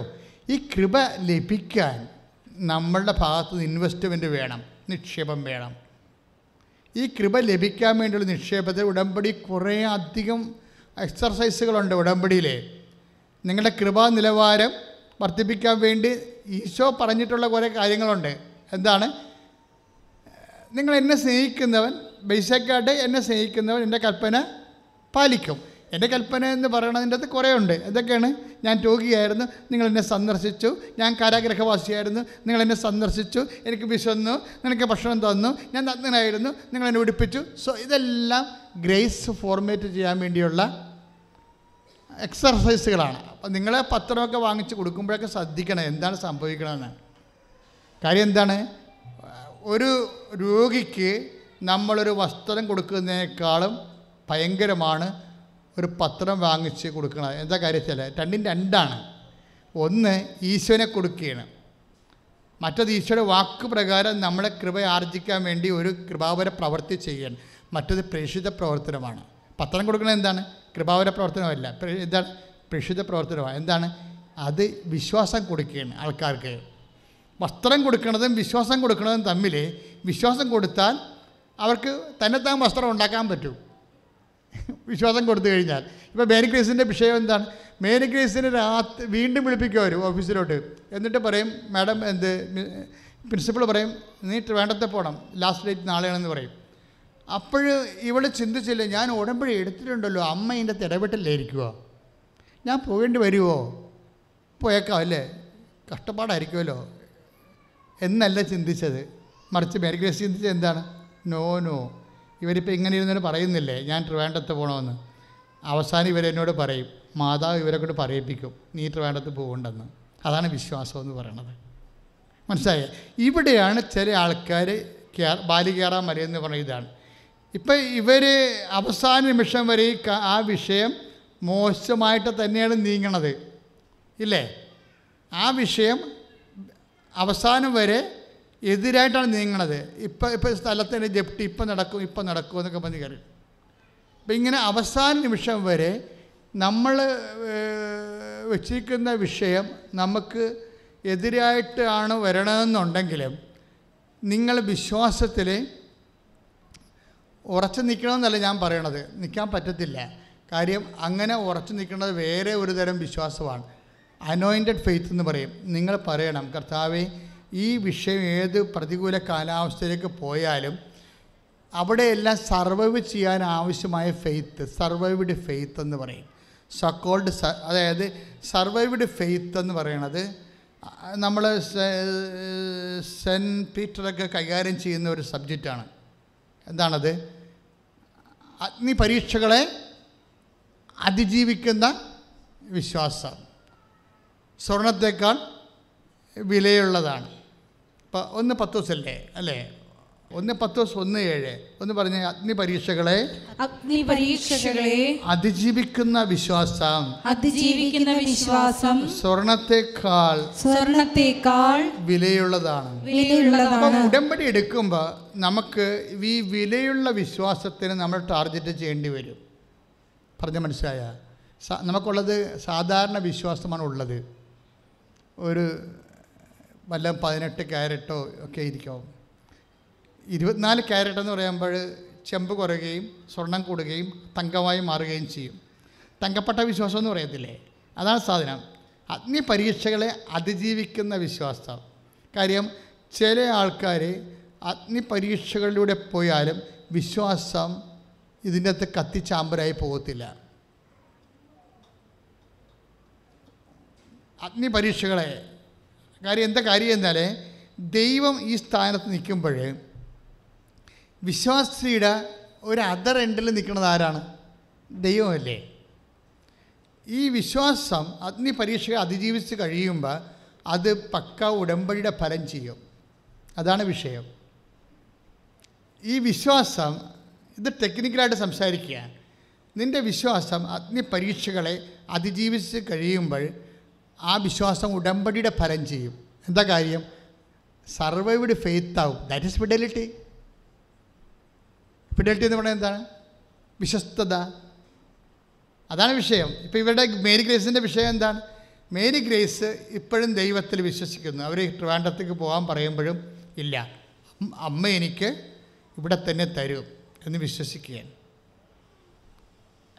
അതായത് കാര്യങ്ങൾ ഇപ്പോൾ ഡോക്ടർ ഇപ്പോൾ രോഗത്തെക്കുറിച്ചൊക്കെ ഓരോരോ കാരണങ്ങൾ അല്ലെങ്കിൽ സ്ഥലത്തിൻ്റെ ജപ്തി നടപടി ഇങ്ങനെയൊക്കെ പറയുമ്പോഴും ചില ആൾക്കാർ നെഞ്ചത്തിലടിക്കുകയും തലകുത്തി മറിയുകയും പ്രാർത്ഥന കുറയ്ക്കുകയും, അല്ലെങ്കിൽ ചില ആൾക്കാർ സ്മോൾ അടിച്ച് കറങ്ങി കിടക്കുകയും, ചില ആൾക്കാർ തന്നെത്താൻ പ്രാകുകയും, അല്ലെങ്കിൽ തൻ്റെ പരാജയമോ ജാള്യതയോ മറച്ചു വെക്കാൻ വേണ്ടി കുറേ ഇൻഡാസുകൾ വേറെ സൃഷ്ടിക്കുകയൊക്കെ ചെയ്യും. ഈ തവള വീഴുന്നതുകൊണ്ട് ചുമ്മാ പത ഉണ്ടാക്കണ പോലെ ആ പതയുടെ കത്ത് കയറും തവള ഒളിച്ചു ഇരിക്കും വർഷകാലത്ത്. ഇതുപോലെ ഗിമിക്കുകളുണ്ടെന്നും ദൈവത്തിൻ്റെ തിരുസന്നിധിയിൽ ഒന്നും ചെയ്യാൻ പറ്റത്തില്ല. ഈ സ്ട്രൈറ്റ് ഫോർവേഡ് ഈ കാര്യത്തിൽ സിൻസിയർ ആൻഡ് സീരിയസ്. എന്താ കാര്യം വെച്ച് കഴിഞ്ഞാൽ നിൻ്റെ വിശ്വാസത്തിൻ്റെ പകരം വേറെ ഗിമിക്കുകൾക്കൊന്നും സ്ഥാനമില്ല. നീ പറഞ്ഞ കർത്താവേ എനിക്ക് ഈ സിറ്റുവേഷൻ കടന്നു പോകാൻ ഒന്ന് പറഞ്ഞേ, കർത്താവേ എനിക്ക് ഈ സാഹചര്യം കടന്നു പോകാൻ പറ്റുന്ന പരുവത്തിലുള്ള അതിജീവിത വിശ്വാസത്താൽ എന്നെ അഭിഷേകം ചെയ്യണമേ. ഇപ്പം എന്താ അച്ഛൻ പറഞ്ഞത്? അതായത് സർവൈവ്ഡ് ഫെയ്ത്ത് ബേസിക്കലി കവനന്റിൻ്റെ ഫലം ചെയ്യണ കാര്യം എന്താണ്? ഉടമ്പടിയുടെ അത് വിശ്വസ്തതയായത് കൊണ്ടാണ്. കാര്യം ഉടമ്പടി നമ്മൾ പ്രകടിപ്പിക്കുന്നത് വിശ്വസ്തതയാണ്. അപ്പോൾ വിശ്വസ്തത എന്ന് പറയണത് നമ്മുടെ ഭാഗത്തുനിന്ന് നമ്മൾ കാണിക്കേണ്ട ഒരു പരാജയം നടന്നെന്ന് വിചാരിച്ചോ. ഇപ്പം ഈശോ ഒരിക്കലും തോക്കത്തില്ലല്ല. എന്താ തോക്കാത്തത്? ഈശോ തോക്കത്തില്ല. അറ്റനിക്കോസ് യൂദാസിൻ്റെ അടുത്ത് തോറ്റില്ല, പിലാത്തോസിൻ്റെ അടുത്ത് തോറ്റില്ല, ദൈവപിതാവിൻ്റെ അടുത്തും തോറ്റില്ല. എന്താ കാര്യം? അവസാന നിമിഷം വരെ ഈശോ പിതാവിൻ്റെ ഇഷ്ടത്തിന് ഒന്നാം സ്ഥാനം കൊടുത്താൽ പോകുന്നത്. പിതാവേ സാധ്യമെങ്കിൽ പാനപാത്രം എന്നെ കടന്നു പോകട്ടെ, എങ്കിലും എൻ്റെ ഇഷ്ടമല്ല നിൻ്റെ ഇഷ്ടം. അപ്പോൾ ഈശോ തോറ്റില്ല. പിതാവിൻ്റെ മനസ്സ് നിറവേറ്റാൻ വേണ്ടി ഈശോ തോറ്റു കൊടുക്കുമ്പോൾ സംഭവിക്കണത് എന്താണ്? പിതാവ് ജയിക്കുകയാണ് ചെയ്യണത്. ദൈവവേദന എപ്പോഴും സംഭവിക്കണത് ഈ വിശ്വാസത്തിൻ്റെ ഈ യുദ്ധത്തിൽ നീ തോറ്റാലും നിൻ്റെ ദൈവം ജയിച്ചിരിക്കണം. എന്താ കാര്യം? ദൈവത്തിൻ്റെ വചനം. അത് പൗലോസ് അപ്പോസ്തലൻ പറയും, ഞാൻ മാത്രമേ വിലങ്ങ് വെക്കപ്പെട്ടിട്ടുള്ളൂ, ദൈവവചനത്തിന് വിലങ്ങില്ല. എന്ന് പറഞ്ഞാൽ ഞാൻ മാത്രമേ വിലങ്ങ് വെക്കപ്പെട്ടിട്ടുള്ളൂ ദൈവവചനത്തിന് വിലങ്ങുകളില്ല. ദൈവവചനത്തെ ആർക്കും പിടിച്ചു കെട്ടാൻ പറ്റത്തില്ലെന്നാണ്. അതെപ്പോഴായാലും അത് ഫലം പുറപ്പെടുവിക്കും. അതുകൊണ്ട് ഞാൻ പറയും, പ്രഥമ ദൃഷ്ടിയാ നിനക്കിങ്ങനെ കുറച്ച് പരാജയങ്ങൾ ഉണ്ടായിരുന്നു, നിൻ്റെ വിസ വന്നില്ല, അത് വിത്തുകളുണ്ടായിപ്പോയി, നിൻ്റെ കൂട്ടുകാരൊക്കെ കയറിപ്പോയി, നിൻ്റെ സ്ഥലം വിൽക്കാൻ പറ്റിയില്ല, അതുകൊണ്ട് ജപ്തി ആയിപ്പോയി എന്നൊക്കെ പറഞ്ഞാലും ഞാൻ കുലുങ്ങത്തില്ല. എന്താ കാര്യം? ജപ്തിയായി കഴിഞ്ഞാൽ ഈ സ്ഥലം തന്ന ആളുണ്ടല്ലോ, അയാൾ ഇപ്പോഴും ജീവിച്ചിരിപ്പുണ്ടല്ലോ. പറഞ്ഞാൽ മനസ്സിലായില്ലേ? നിൻ്റെ വീട് സ്ഥലം ജപ്തിയായിപ്പോയി. അപ്പോൾ എൻ്റെ അടുത്ത് വന്നിട്ട് എൻ്റെ അച്ഛാ ജപ്തിയായിപ്പോയി അച്ഛാ എന്ന് പറഞ്ഞ് ഞാൻ പറഞ്ഞ് ഈ സ്ഥലവും തന്ന ആൾ ഉണ്ടാ എന്ന് ചോദിക്കൂ. ഇപ്പോഴും അയ്യോ അയാളൊക്കെ മരിച്ചു പോയില്ലേ? ഞാൻ പറഞ്ഞു അയാൾ മരിച്ചിട്ടില്ല. നിനക്ക് സ്ഥലം തന്ന ആരാണ്? ദൈവം അല്ലേ? അതാണ് സംഭവം, അതാണ് വിഷയം. നിനക്ക് ആ സ്ഥലം തന്ന അയാൾ ഇപ്പോഴും ജീവിച്ചിരിപ്പുണ്ട്. ഇപ്പോൾ കഴിഞ്ഞ ദിവസം ഒരു ഇടയ്ക്കിടയ്ക്ക് പറയാനുള്ള സാക്ഷിയാണ്, മകൻ വണ്ടി ഇടിച്ച് മരിച്ചു. അപ്പോഴും എന്താ? ആ മകനെ കൊടുത്ത ആൾ ഇപ്പോഴും ജീവിച്ചിരിക്കുകയും. ആരാണ്? ദൈവം. അവർ പറഞ്ഞു നീ ഒന്നുകൂടി പ്രസവിച്ചോളാൻ പറഞ്ഞ്. മറ്റത് ഒരു കാഴ്ചയായിട്ട് ഏറ്റെടുത്ത് ദൈവം. അവർക്ക് വിശ്വാസമുണ്ട്. മകൻ്റെ മരണത്തെ കാഴ്ചയാക്കണമെങ്കിൽ അമ്മയ്ക്കത് വിശ്വാസം ഉണ്ടാകണം. അമ്മയ്ക്ക് വിശ്വാസം ഇല്ലാത്തവരും കാലം മകൻ്റെ മരണം ദുർമരണമാണ്. വിശ്വാസമില്ലാത്ത മാതാപിതാക്കന്മാരുടെ മക്കളുടെ മരണം ദുർമരണമാണ്. ദുർമരണമാകണം എങ്ങനെയാണ്? അവർക്ക് അതിൻ്റെ അകത്ത് വിശ്വാസമില്ല. അവരുടെ മകൻ വണ്ടി ഇടിച്ചാൽ മരിച്ചത്, 21 വയസ്സുള്ള മകൻ. പക്ഷെ അത് ദുർമരണമല്ല. എന്താ കാര്യം? അവിടെ അമ്മയ്ക്ക് വിശ്വാസമുണ്ട്. വിശ്വാസമില്ലാത്ത മാതാപിതാക്കന്മാരുടെ മക്കൾ മരിക്കുമ്പോൾ അത് ദുർമരണമായി പോകും. കാര്യം എന്താണ്? അത് കാഴ്ചയായി ദൈവം സ്വീകരിക്കണില്ല. വിശ്വാസമുള്ളവൻ്റെ സകന ബലി ദൈവം കാഴ്ചയായി സ്വീകരിക്കും. അപ്പം അത് എന്ത് വരണമാണത്? അതിലൂടെ കൃപയാനം കിട്ടണത്. ഇത് തിരിച്ച് മനസ്സിലാക്കണം നമ്മൾ. ആ ചേട്ടത്തി ഒരു മകൻ മരിച്ചിട്ടും 1 മണിക്കൂർ രാത്രി 1 മണി രാത്രി വരെയാണ് ഇരുന്ന് പ്രാർത്ഥിക്കണത്, ഭാര്യയും ഭർത്താവും കൂടി. അങ്ങനെ മകൻ മരിച്ചിട്ടുള്ള ആൾക്കാരെ എനിക്കറിയാം. വേറെ അവരെ കുർബാനക്കും പോകത്തില്ല, പള്ളിയിലും പോകത്തില്ല. എന്താ കാര്യം? എന്താ പ്രശ്നം? അത് എൻ്റെ അനിയൻ മരിച്ച കാരണം എൻ്റെ ആങ്ങള ഇപ്പം ദൈവവിശ്വാസമില്ല. ഞാൻ പറഞ്ഞു അവനെ തല്ലിക്കൊല്ലാൻ പറഞ്ഞു. എന്താ കാര്യം? അവനെ ട്രെയിൻ ചെയ്തിരിക്കുന്ന സച്ച് എ വേ. എൻ്റെ അനുജൻ മരിച്ചത് കാരണം എൻ്റെ ചേട്ട ആ പെണ്ണണ വന്ന് സംസാരിക്കണം. എൻ്റെ അനുജൻ ആങ്ങളെയാണ്. കുഞ്ഞാങ്ങള മരിച്ചത് കാരണം എൻ്റെ ചേട്ടന് ഇപ്പം വിശ്വാസമില്ല. ഞാൻ പറഞ്ഞു അവനെ തല്ലിക്കൊല്ലണമെന്ന് പറഞ്ഞു. സ്നേഹത്തോടെയാണ് ഞാൻ അവളോട് പറഞ്ഞത്, അല്ല ഞാൻ ഇങ്ങനെയല്ല പറഞ്ഞത്. പക്ഷേ എന്താ പ്രശ്നം, ഞാൻ എന്നിങ്ങനെ നെഗറ്റീവ് എപ്പോഴും പറയത്തുള്ളൂ. കാര്യം എന്ന് വെച്ചാൽ അതിൻ്റെ പോസിറ്റീവ് നിങ്ങൾ സ്വീകരിക്കാൻ വേണ്ടിയാണ്, അല്ലാതെ അതിനെ ആക്കി പറയണതല്ല. എന്താ പ്രശ്നം വെച്ച് കഴിഞ്ഞാൽ വിശ്വാസമില്ലാത്തവന് അതേ ചെയ്യാൻ പറ്റത്തുള്ളൂ. വിശ്വാസമുള്ളവൻ അത് സുരഭില ബലിയായി ദൈവത്തിരുസി സമർപ്പിച്ചു. എന്താ കാര്യം? നമുക്ക് മുമ്പേ പോയവൻ നമ്മുടെ മൂത്തച്ചേട്ടൻ അങ്ങനെയാണ് ചെയ്തത്. മൂത്തച്ചേട്ടൻ അങ്ങനെയാണ് ചെയ്തത്. പിതാവേ എൻ്റെ ഇഷ്ടമല്ല അങ്ങയുടെ ഇഷ്ടം. അത് സുരഭില യാഗമാക്കി മാറ്റിയത്. അതുകൊണ്ട് എന്ത് ചെയ്ത്? അതിനാൽ ദൈവം അവനെ അത്യധികം ഉയർത്തി. എല്ലാ നാമങ്ങളെക്കാൾ ഉന്നതമായ നാമം അവിടത്തേക്ക് നൽകി. അവൻ്റെ നാമം കേൾക്കുന്ന മാത്രമേ താഴെ പാതാളത്തിലും ഭൂസ്വർഗങ്ങളുമുള്ള എല്ലാ ജീവജാലങ്ങളും മുഴങ്കാലും അടക്കേണ്ടിയിരിക്കും. ദൈവഭക്തലേ, നിന്നെ മഹത്വപ്പെടുത്താൻ വേണ്ടി ദൈവം നിന്നെ താഴ്ത്തുമ്പോൾ താഴ്ചയെ നീ മനസ്സിലാക്കണത് പരിശുദ്ധാത്മാവിനല്ലെങ്കിൽ പിന്നെ നീ ക്രിസ്ത്യാനിയായി തുടരുന്നതിൻ്റെ അർത്ഥം എന്താണ്? അതായത് ഫിലിപ്പീൻസിൻ്റെ 4:6 അവൻ പ്രകൃത്യാ ദൈവമായിരിക്കവേ ദൈവത്തോടുള്ള സമാനത മുറുകെ പിടിക്കേണ്ട കാര്യമായി പരിഗണിച്ചില്ല. അവൻ തന്നെ താഴ്ത്തി മരണത്തോളം കുരിശുമരണത്തോളം. അതിനാൽ ദൈവം അവനെ അത്യധികം ഉയർത്തി. എല്ലാ നാമങ്ങളെക്കാൾ ഉന്നതമായ നാമം അവിടത്തേക്ക് നൽകി. അങ്ങനെ ഇപ്പോഴും ട്രിവാൻഡ്രത്ത് പോണമെന്നും പറഞ്ഞുകൊണ്ട് ഇങ്ങനെ ഇരിക്കുന്നുണ്ടെങ്കിലും ഒരു അവസാന നിമിഷം ഇവർ പറയും വേണ്ട മേരി ഗ്രേസ് പോകത്തില്ല എന്നൊന്നും ഇവൾ പറയത്തില്ല. ഇവൾ വെറുതെ ഇരിക്കുകയുള്ളൂ പ്രാർത്ഥിച്ചുകൊണ്ട്. കാര്യം എന്താ? അമ്മയുമായി ഉടമ്പടി ചെയ്തിട്ടുണ്ടല്ലോ, അമ്മയുടെ തീരുമാനം വരും, അതുവരെ വെയിറ്റ് ചെയ്യും. എന്നിട്ട് ഇവിടെ പറയും നീ പോകണ്ട, നീ ആലപ്പുഴ തന്നെ പോയാൽ മതി എന്ന് പറയും. കണ്ട ഒരു വിഷയം കണ്ട, അവസാനം വരെ നിൽക്കുകയാണ്, പരീക്ഷണങ്ങളെ അതിജീവിക്കുകയാണ്. ശരിക്കും ഇതിൻ്റെ ഇടയ്ക്ക് സംസാരമില്ല. മേരി ഗ്രേസ് സംസാരിക്കണില്ലല്ലോ ഇതിൻ്റെ ഇടയ്ക്ക്. നമ്മളെന്താ ചെയ്യണമെന്ന് വെച്ച് കഴിഞ്ഞാൽ ഒരു കേസ് ഹിസ്റ്ററി പരിശോധിക്കുകയാണ്. പറഞ്ഞ മനസ്സിലായില്ലേ? കേസ് ഹിസ്റ്ററി എന്ന് പറയുന്നത് എന്താണ്? ഉടമ്പടിയുടെ ഒരു സാക്ഷ്യം. ഉടമ്പടിയുടെ ഒരു സാക്ഷ്യം നമ്മളെന്ത് ചെയ്യണം? സാക്ഷ്യം ധ്യാനിക്കാൻ ബൈബിൾ പറയും. അങ്ങനെ ബൈബിൾ പറയുന്നുണ്ട് സാക്ഷ്യം ധ്യാനിക്കണമെന്ന്. ഒന്ന് ശ്രുതികട്ടെ മക്കളെ. യേശു സ്വസ്ഥം. ഹല്ലേലൂയ. വിശ്വാസത്തിനാൽ നീതിമാൻ ജീവിക്കും.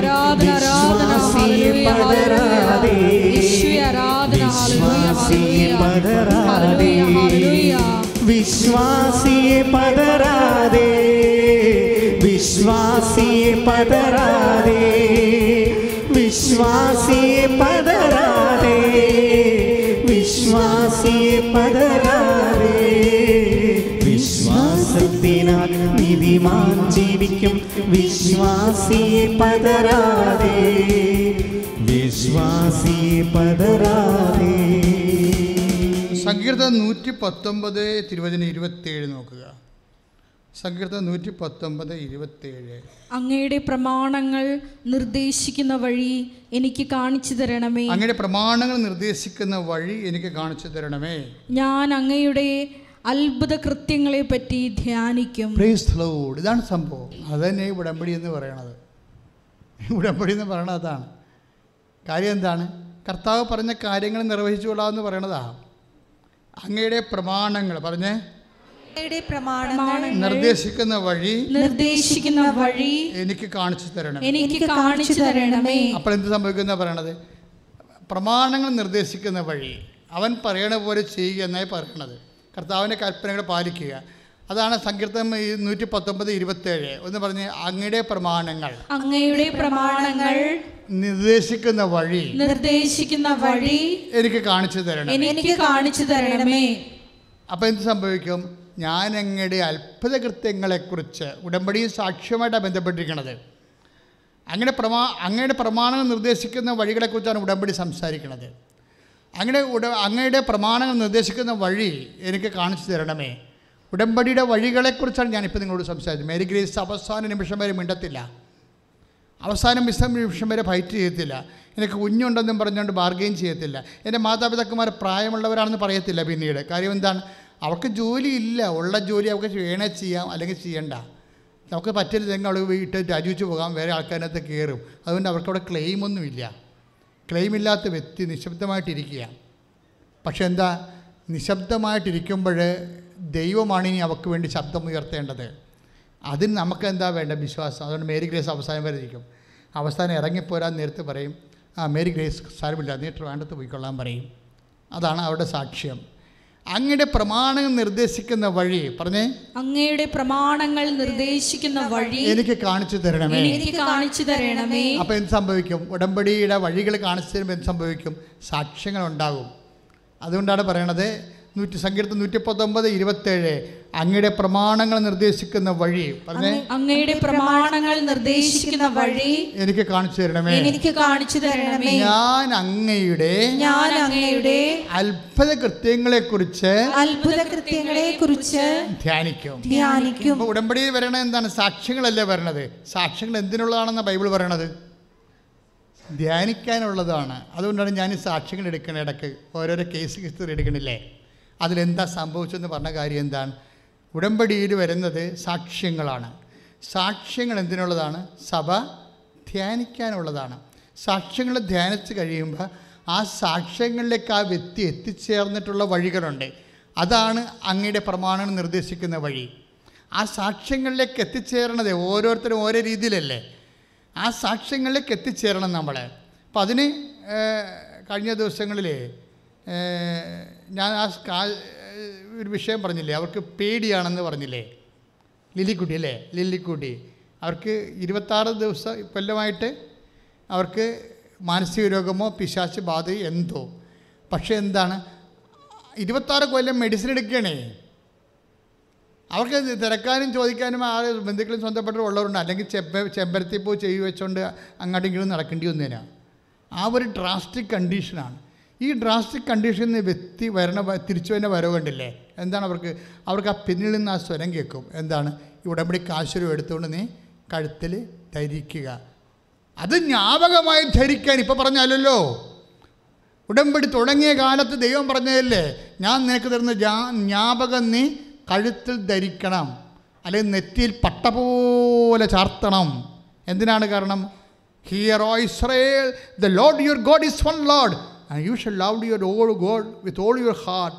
നിൻ്റെ പൂർണ്ണമായ മനസ്സോടുകൂടി ദൈവത്തെ സ്നേഹിക്കുക. ഉടമ്പടി എന്തിനുള്ളതാണ്? പൂർണ്ണമായ മനസ്സോടുകൂടി ദൈവത്തെ സ്നേഹിക്കാനുള്ളതാണ്. ഉടമ്പടി എടുക്കുന്ന വ്യക്തി ശ്രദ്ധിക്കണം. നിങ്ങൾ പൂർണ്ണമായ മനസ്സോടുകൂടി ദൈവത്തെ സ്നേഹിക്കണം. അല്ല ഒരു കല്യാണം വന്ന് ആ ചെറുക്കൻ എനിക്കിഷ്ടമായിരുന്നു, ആ കല്യാണം അവസാനം പോയി, ആരാണ്ടൊക്കെ ഏഷണി പറഞ്ഞ് പോയതാണ്, ഇനി ഞാൻ ഒരു പരിപാടിക്കും വരുന്നില്ല, ഇനി ആരുടെ എന്നെ മുമ്പ് വിളിച്ചേക്കതെന്ന് പറഞ്ഞിട്ട് ഇവളിങ്ങനെ ഈ വയറ്റത്തിൽ കുത്തുകൊണ്ട പാമ്പിനെ പോലെ കട്ടിലേ പോയി ചുരുണ്ട് കിടക്കുകയാണ്. ശരിക്കും പറഞ്ഞാൽ ഉടമ്പടി പൂർണ്ണമായിട്ട് പാലിക്കുന്ന ആളാണ് അല്ല. അതാണ് പ്രശ്നം. എപ്പോഴും നമ്മൾ ശ്രദ്ധിക്കണം. എനിക്ക് ശരിക്കും പറഞ്ഞാൽ പച്ചമലയാളത്തിൽ പറഞ്ഞാൽ ഉടമ്പടിയെ ഉഴപ്പണവരുടെ പുച്ഛമാണ്. എന്താ കാര്യം എന്നറിയാമോ? അവർക്ക് ദൈവത്തെ അറിയത്തില്ല. അവർ വേറെ എന്തോ ഏടാകൂടത്തിനൂടെ വന്നിരിക്കുന്നതാണ്. നിങ്ങളൊരു കാര്യം മനസ്സിലാക്കണം. നിങ്ങൾ ഉടമ്പടി ചെയ്യണത് ഒരു വ്യക്തിയോടെന്ന് വെച്ചാൽ ആ വ്യക്തി നീ ചത്താലും ചാകാതെ നിൽക്കണം നിത്യനായ ദൈവത്തോടാണ് നീ ഉടമ്പടി ചെയ്യണത്. അവന് ഏത് സമയത്ത് വേണം നിൻ്റെ വിഷയം സെറ്റ് ചെയ്യാൻ പറ്റും. എന്നോട് കല്യാണം വീണ് പോയെന്ന് പറഞ്ഞപ്പോൾ ഞാൻ പറഞ്ഞു, പോട്ടടി, നിൻ്റെ കല്യാണം, നിൻ്റെ ചെറുക്കൻ വേറെ വരുന്നുണ്ടെന്ന് പറയും. അതല്ല നിൻ്റെ ചെറുക്കൻ.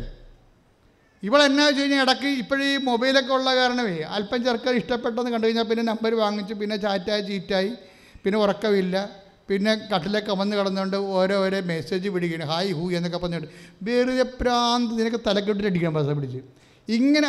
അതായത് ദൈവത്തെ പിന്നെ മാറ്റി നിർത്തി. പിന്നെ ഉടമ്പടിയുമില്ല, പ്രാർത്ഥനയുമില്ല, അവർക്ക് പ്രത്യക്ഷയുടെ പ്രാർത്ഥനയില്ല, ഇവനുമായിട്ട് കമന്റ് കിടത്തുന്നത് ചാറ്റാണ്. ദൈവത്തെ മാറ്റി കിടത്തിയപ്പോഴുണ്ട് ആ സാധനം പെട്ടുപോയി. നിങ്ങൾ എന്ത് അനുഗ്രഹം കിട്ടിയാലും ജോലി കിട്ടിയാലും ചില ആൾക്കാർക്ക് ഒരു പൊട്ടത്തരമുണ്ട്, അവരപ്പം ദൈവത്തെ മറക്കും. അനുഗ്രഹം ഒന്ന് കയ്യിലിട്ടാൽ മതി, അപ്പം തന്നെ അവർ പിന്നെ പഴയ ആൾക്കാരായി മാറും. ഇത് ദൈവത്തിന് അറിയാവേ. അത് ചുമ്മാ വയറ്റിപ്പഴപ്പ് കയ്യാങ്കളിക്ക് വന്നിരിക്കണമെന്ന് കവത്താനറിയാം. എന്തെങ്കിലും ഒരു അനുഗ്രഹം കിട്ടിയാൽ പിന്നെ ഞങ്ങളുടെ നാട്ടിലൊക്കെ ഒരു ചെല്ലുണ്ട്, മണ്ണാങ്കഴി വഴിക്ക് മാമയില്ലെന്ന്. ആ വഴിക്ക് പിന്നെ പോകത്തില്ല, കർത്താവിൻ്റെ അടുത്ത് വഴി ഉപേക്ഷിക്കും, പിന്നെ നിൻ്റെ പഴയ സ്വഭാവം കാണിക്കും. ഇത് കർത്താവിന് നേരത്തെ അറിയാം, അതാണ് കുഴപ്പം. നീ എന്തെങ്കിലും ഉടായ്പ കാണിക്കാൻ പോകുന്നുണ്ടോ? നീ രക്ഷപ്പെട്ട് ജോലി കിട്ടി ഇവിടെ നിന്ന് ചാടിക്കഴിഞ്ഞാൽ പിന്നെ അപ്പനെയും വേണ്ട, അമ്മനെയും വേണ്ട, ആങ്ങളെയും വേണ്ട, ആരെയും വേണ്ട. നീ നിൻ്റെ ലോകത്തേക്ക് പോയി നിൻ്റെ ആത്മാവിനെ പോലും നഷ്ടപ്പെടുത്തും. ആത്മാവിനെ നഷ്ടപ്പെടുത്തുന്നതിനൊക്കെ പെൺപിള്ളേർക്ക് അല്ലെങ്കിൽ ആൺപിള്ളേർക്ക് ഇക്കാലങ്ങളിൽ വലിയ ഒരു സങ്കടമോ പേടിയോ ഒന്നും ഇല്ലല്ലോ, രക്ഷപ്പെട്ട്. കാര്യം എന്താണ്? നരകത്തിൻ്റെ വിറകൊള്ളി എന്ന് പറഞ്ഞ സാധനമല്ലേ ഇത്. എന്ന് ആത്മാവിന് നഷ്ടപ്പെടുന്നത്, അതായത് സ്വന്തം കമിതാവ് ഏത് വിശ്വാസി ആയാലും കുഴപ്പമില്ല, അവന് ബോഡി എല്ലാ അവയവങ്ങളും ഉണ്ടെങ്കിൽ ഇവിടെ ഒക്കെയാണ്. അവിടെയാണ് പ്രശ്നം വരുന്നത്. ഈ ബോഡി അവയവങ്ങളും മുഖമൊക്കെ ഈ സാധനമൊക്കെ കുറച്ചുമ്പോൾ പോവുകയെ. നിങ്ങൾ ഇതൊന്നും പോകാത്ത ഒരാളിൻ്റെ അടുത്താണ് നിങ്ങൾ ഉടമ്പടി ചെയ്യണത്. നിങ്ങൾ ഉടമ്പടി ചെയ്യുമ്പോൾ ദൈവം ഗോഡ് എലോൺ എന്ന് പറഞ്ഞ് ഉടമ്പടി, കർത്താവേ എന്ത് നഷ്ടപ്പെട്ടാലും എന്നെ സംബന്ധിച്ച് ഏറ്റവും വലിയ നഷ്ടം നിന്നെ നഷ്ടപ്പെടുന്നതാണെന്ന് പറയാനുള്ള ചങ്കൂറ്റമുള്ളവർക്ക് ഉടമ്പടിയുടെ ഒന്നാമത്തെ സാക്ഷികളായി മാറും. അല്ല, ഉടമ്പടി കഴിയുമ്പോൾ ഈ ഉടമ്പടി വച്ചിരിക്കുന്ന കാര്യങ്ങൾ ചില അപ്പന്മാർക്ക് അവസാനമാണ് ബോധം വരത്തുള്ളൂ. ചില അപ്പന്മാർക്ക്, ചില പിള്ളേരൊക്കെ ഈ കുഞ്ഞ് നിക്കിട്ടുകൊണ്ട് നടക്കുന്ന പ്രായമില്ലേ, അപ്പം അപ്പനെ കാണുമ്പോഴൊക്കെ ഈ നമ്മൾ അപ്പൻ്റെ ടൗണിൽ നിന്നൊക്കെ വരുമ്പോൾ കുഞ്ഞുങ്ങൾ ചാടിക്കൊണ്ട് തുള്ളിക്കൊണ്ട് ചെല്ലത്തില്ല. അമ്മയുടെ മടിയിരിക്കുകയെ, അമ്മയുടെ മടിയിരിക്കണ ആ 1.5 വയസ്സ് 2 വയസ്സുകാരി അപ്പനെ അടുക്കള ഗേറ്റിക്കെ കാണുമ്പോൾ തന്നെ ചാടിക്കൊണ്ട് ചെല്ലും. അതൊരു മക്കളെ വാരി അങ്ങ് ആ മനുഷ്യൻ എടുത്തു എന്ന് ഉയർത്തും. ഈ മനുഷ്യൻ്റെ പൊട്ടനാണ്. അയാൾ വിചാരിച്ചിരിക്കുന്ന അയാളോടുള്ള ഭയങ്കര പണ്ടാര സ്നേഹമാണ്, ഭാര്യയേക്കാൾ കുഞ്ഞിന് എന്നോടാണ് സ്നേഹം എന്നൊക്കെ പറഞ്ഞാണ് വലിച്ചു പൊക്കണത്. ആ വലിച്ചു പൊക്കി താഴെ വെക്കും, പിന്നെ കൊച്ചിനെ കാണത്തില്ല. എന്താ കാര്യം? അപ്പൻ്റെ കയ്യിലുള്ള പൊതി അടിച്ചുകൊണ്ട് ആ കൊച്ചു പോയി കളഞ്ഞു. അപ്പൻ്റെ കയ്യിലെ പൊതി കണ്ടുകൊണ്ടാണ് ചാട്ടം ചാടണത്. പൊതി കൈ കിട്ടിയ പിന്നെ അപ്പന് വേണ്ടല്ല. ദൈവത്തോടുള്ള പല അണ്ണന്മാരുടെ നിലപാട് അതാണ്. ഈ ഉടമ്പടി പ്രകാരം ദൈവതിരുസന്നിധിയിൽ നിങ്ങൾക്ക് കിട്ടാനുള്ള സാധനം കിട്ടിക്കഴിഞ്ഞാൽ പിന്നെ ഒരൊറ്റ മുങ്ങലാണ്. പിന്നെ ഈ ദൈവതിരുസന്നിധി വന്നെങ്കിൽ അടുത്ത പ്രശ്നം ഉണ്ടാകണം. അപ്പോൾ ഒരു തീരുമാനം എടുക്കുക, കർത്താവേ ഞാൻ നിൻ്റെ കൂടെ തന്നെ ഉണ്ടാവും എന്ന് പറഞ്ഞ്, കർത്താവേ എൻ്റെ ഉടമ്പടിയുടെ കാലാവസ്ഥകള് ഏത് രീതിയിൽ നീങ്ങിയാലും കർത്താവേ വിശ്വാസത്തോടുകൂടി സ്നേഹത്തോടുകൂടി വിശ്വസ്തയോടുകൂടി ഞാൻ നിന്റെ കൂടെ തന്നെ ഉണ്ടാകാൻ എന്നെ അനുഗ്രഹിക്കണം. വിശ്വാസിയെ പതറാതെ, വിശ്വാസിയെ പതറാതെ, വിശ്വാസിയെ പതറാതെ, വിശ്വാസിയെ പതറാതെ, വിശ്വാസത്തിനാൽ നീതിമാൻ ജീവിക്കും. വിശ്വാസിയെ പതറാതെ, വിശ്വാസിയെ പതറാതെ, വിശ്വാസത്തിനാൽ നീതിമാൻ ജീവിക്കും. വിശ്വാസിയെ പതറാതെ, വിശ്വാസിയെ പതറാതെ. പരിശുദ്ധ പരമദിവ്യകാരുണ്യത്തിന് നേരവും ആരാധനയും സ്തുതിയും പുകഴ്ചയും ഉണ്ടായിരിക്കട്ടെ. സങ്കീർത്തനം 119:28. സങ്കീർത്തനം 119:28 പറഞ്ഞേ, ദുഃഖത്താൽ എൻ്റെ ഹൃദയം ഉരുകുന്നു, ദുഃഖത്താൽ എൻ്റെ ഹൃദയം ഉരുകുന്നു.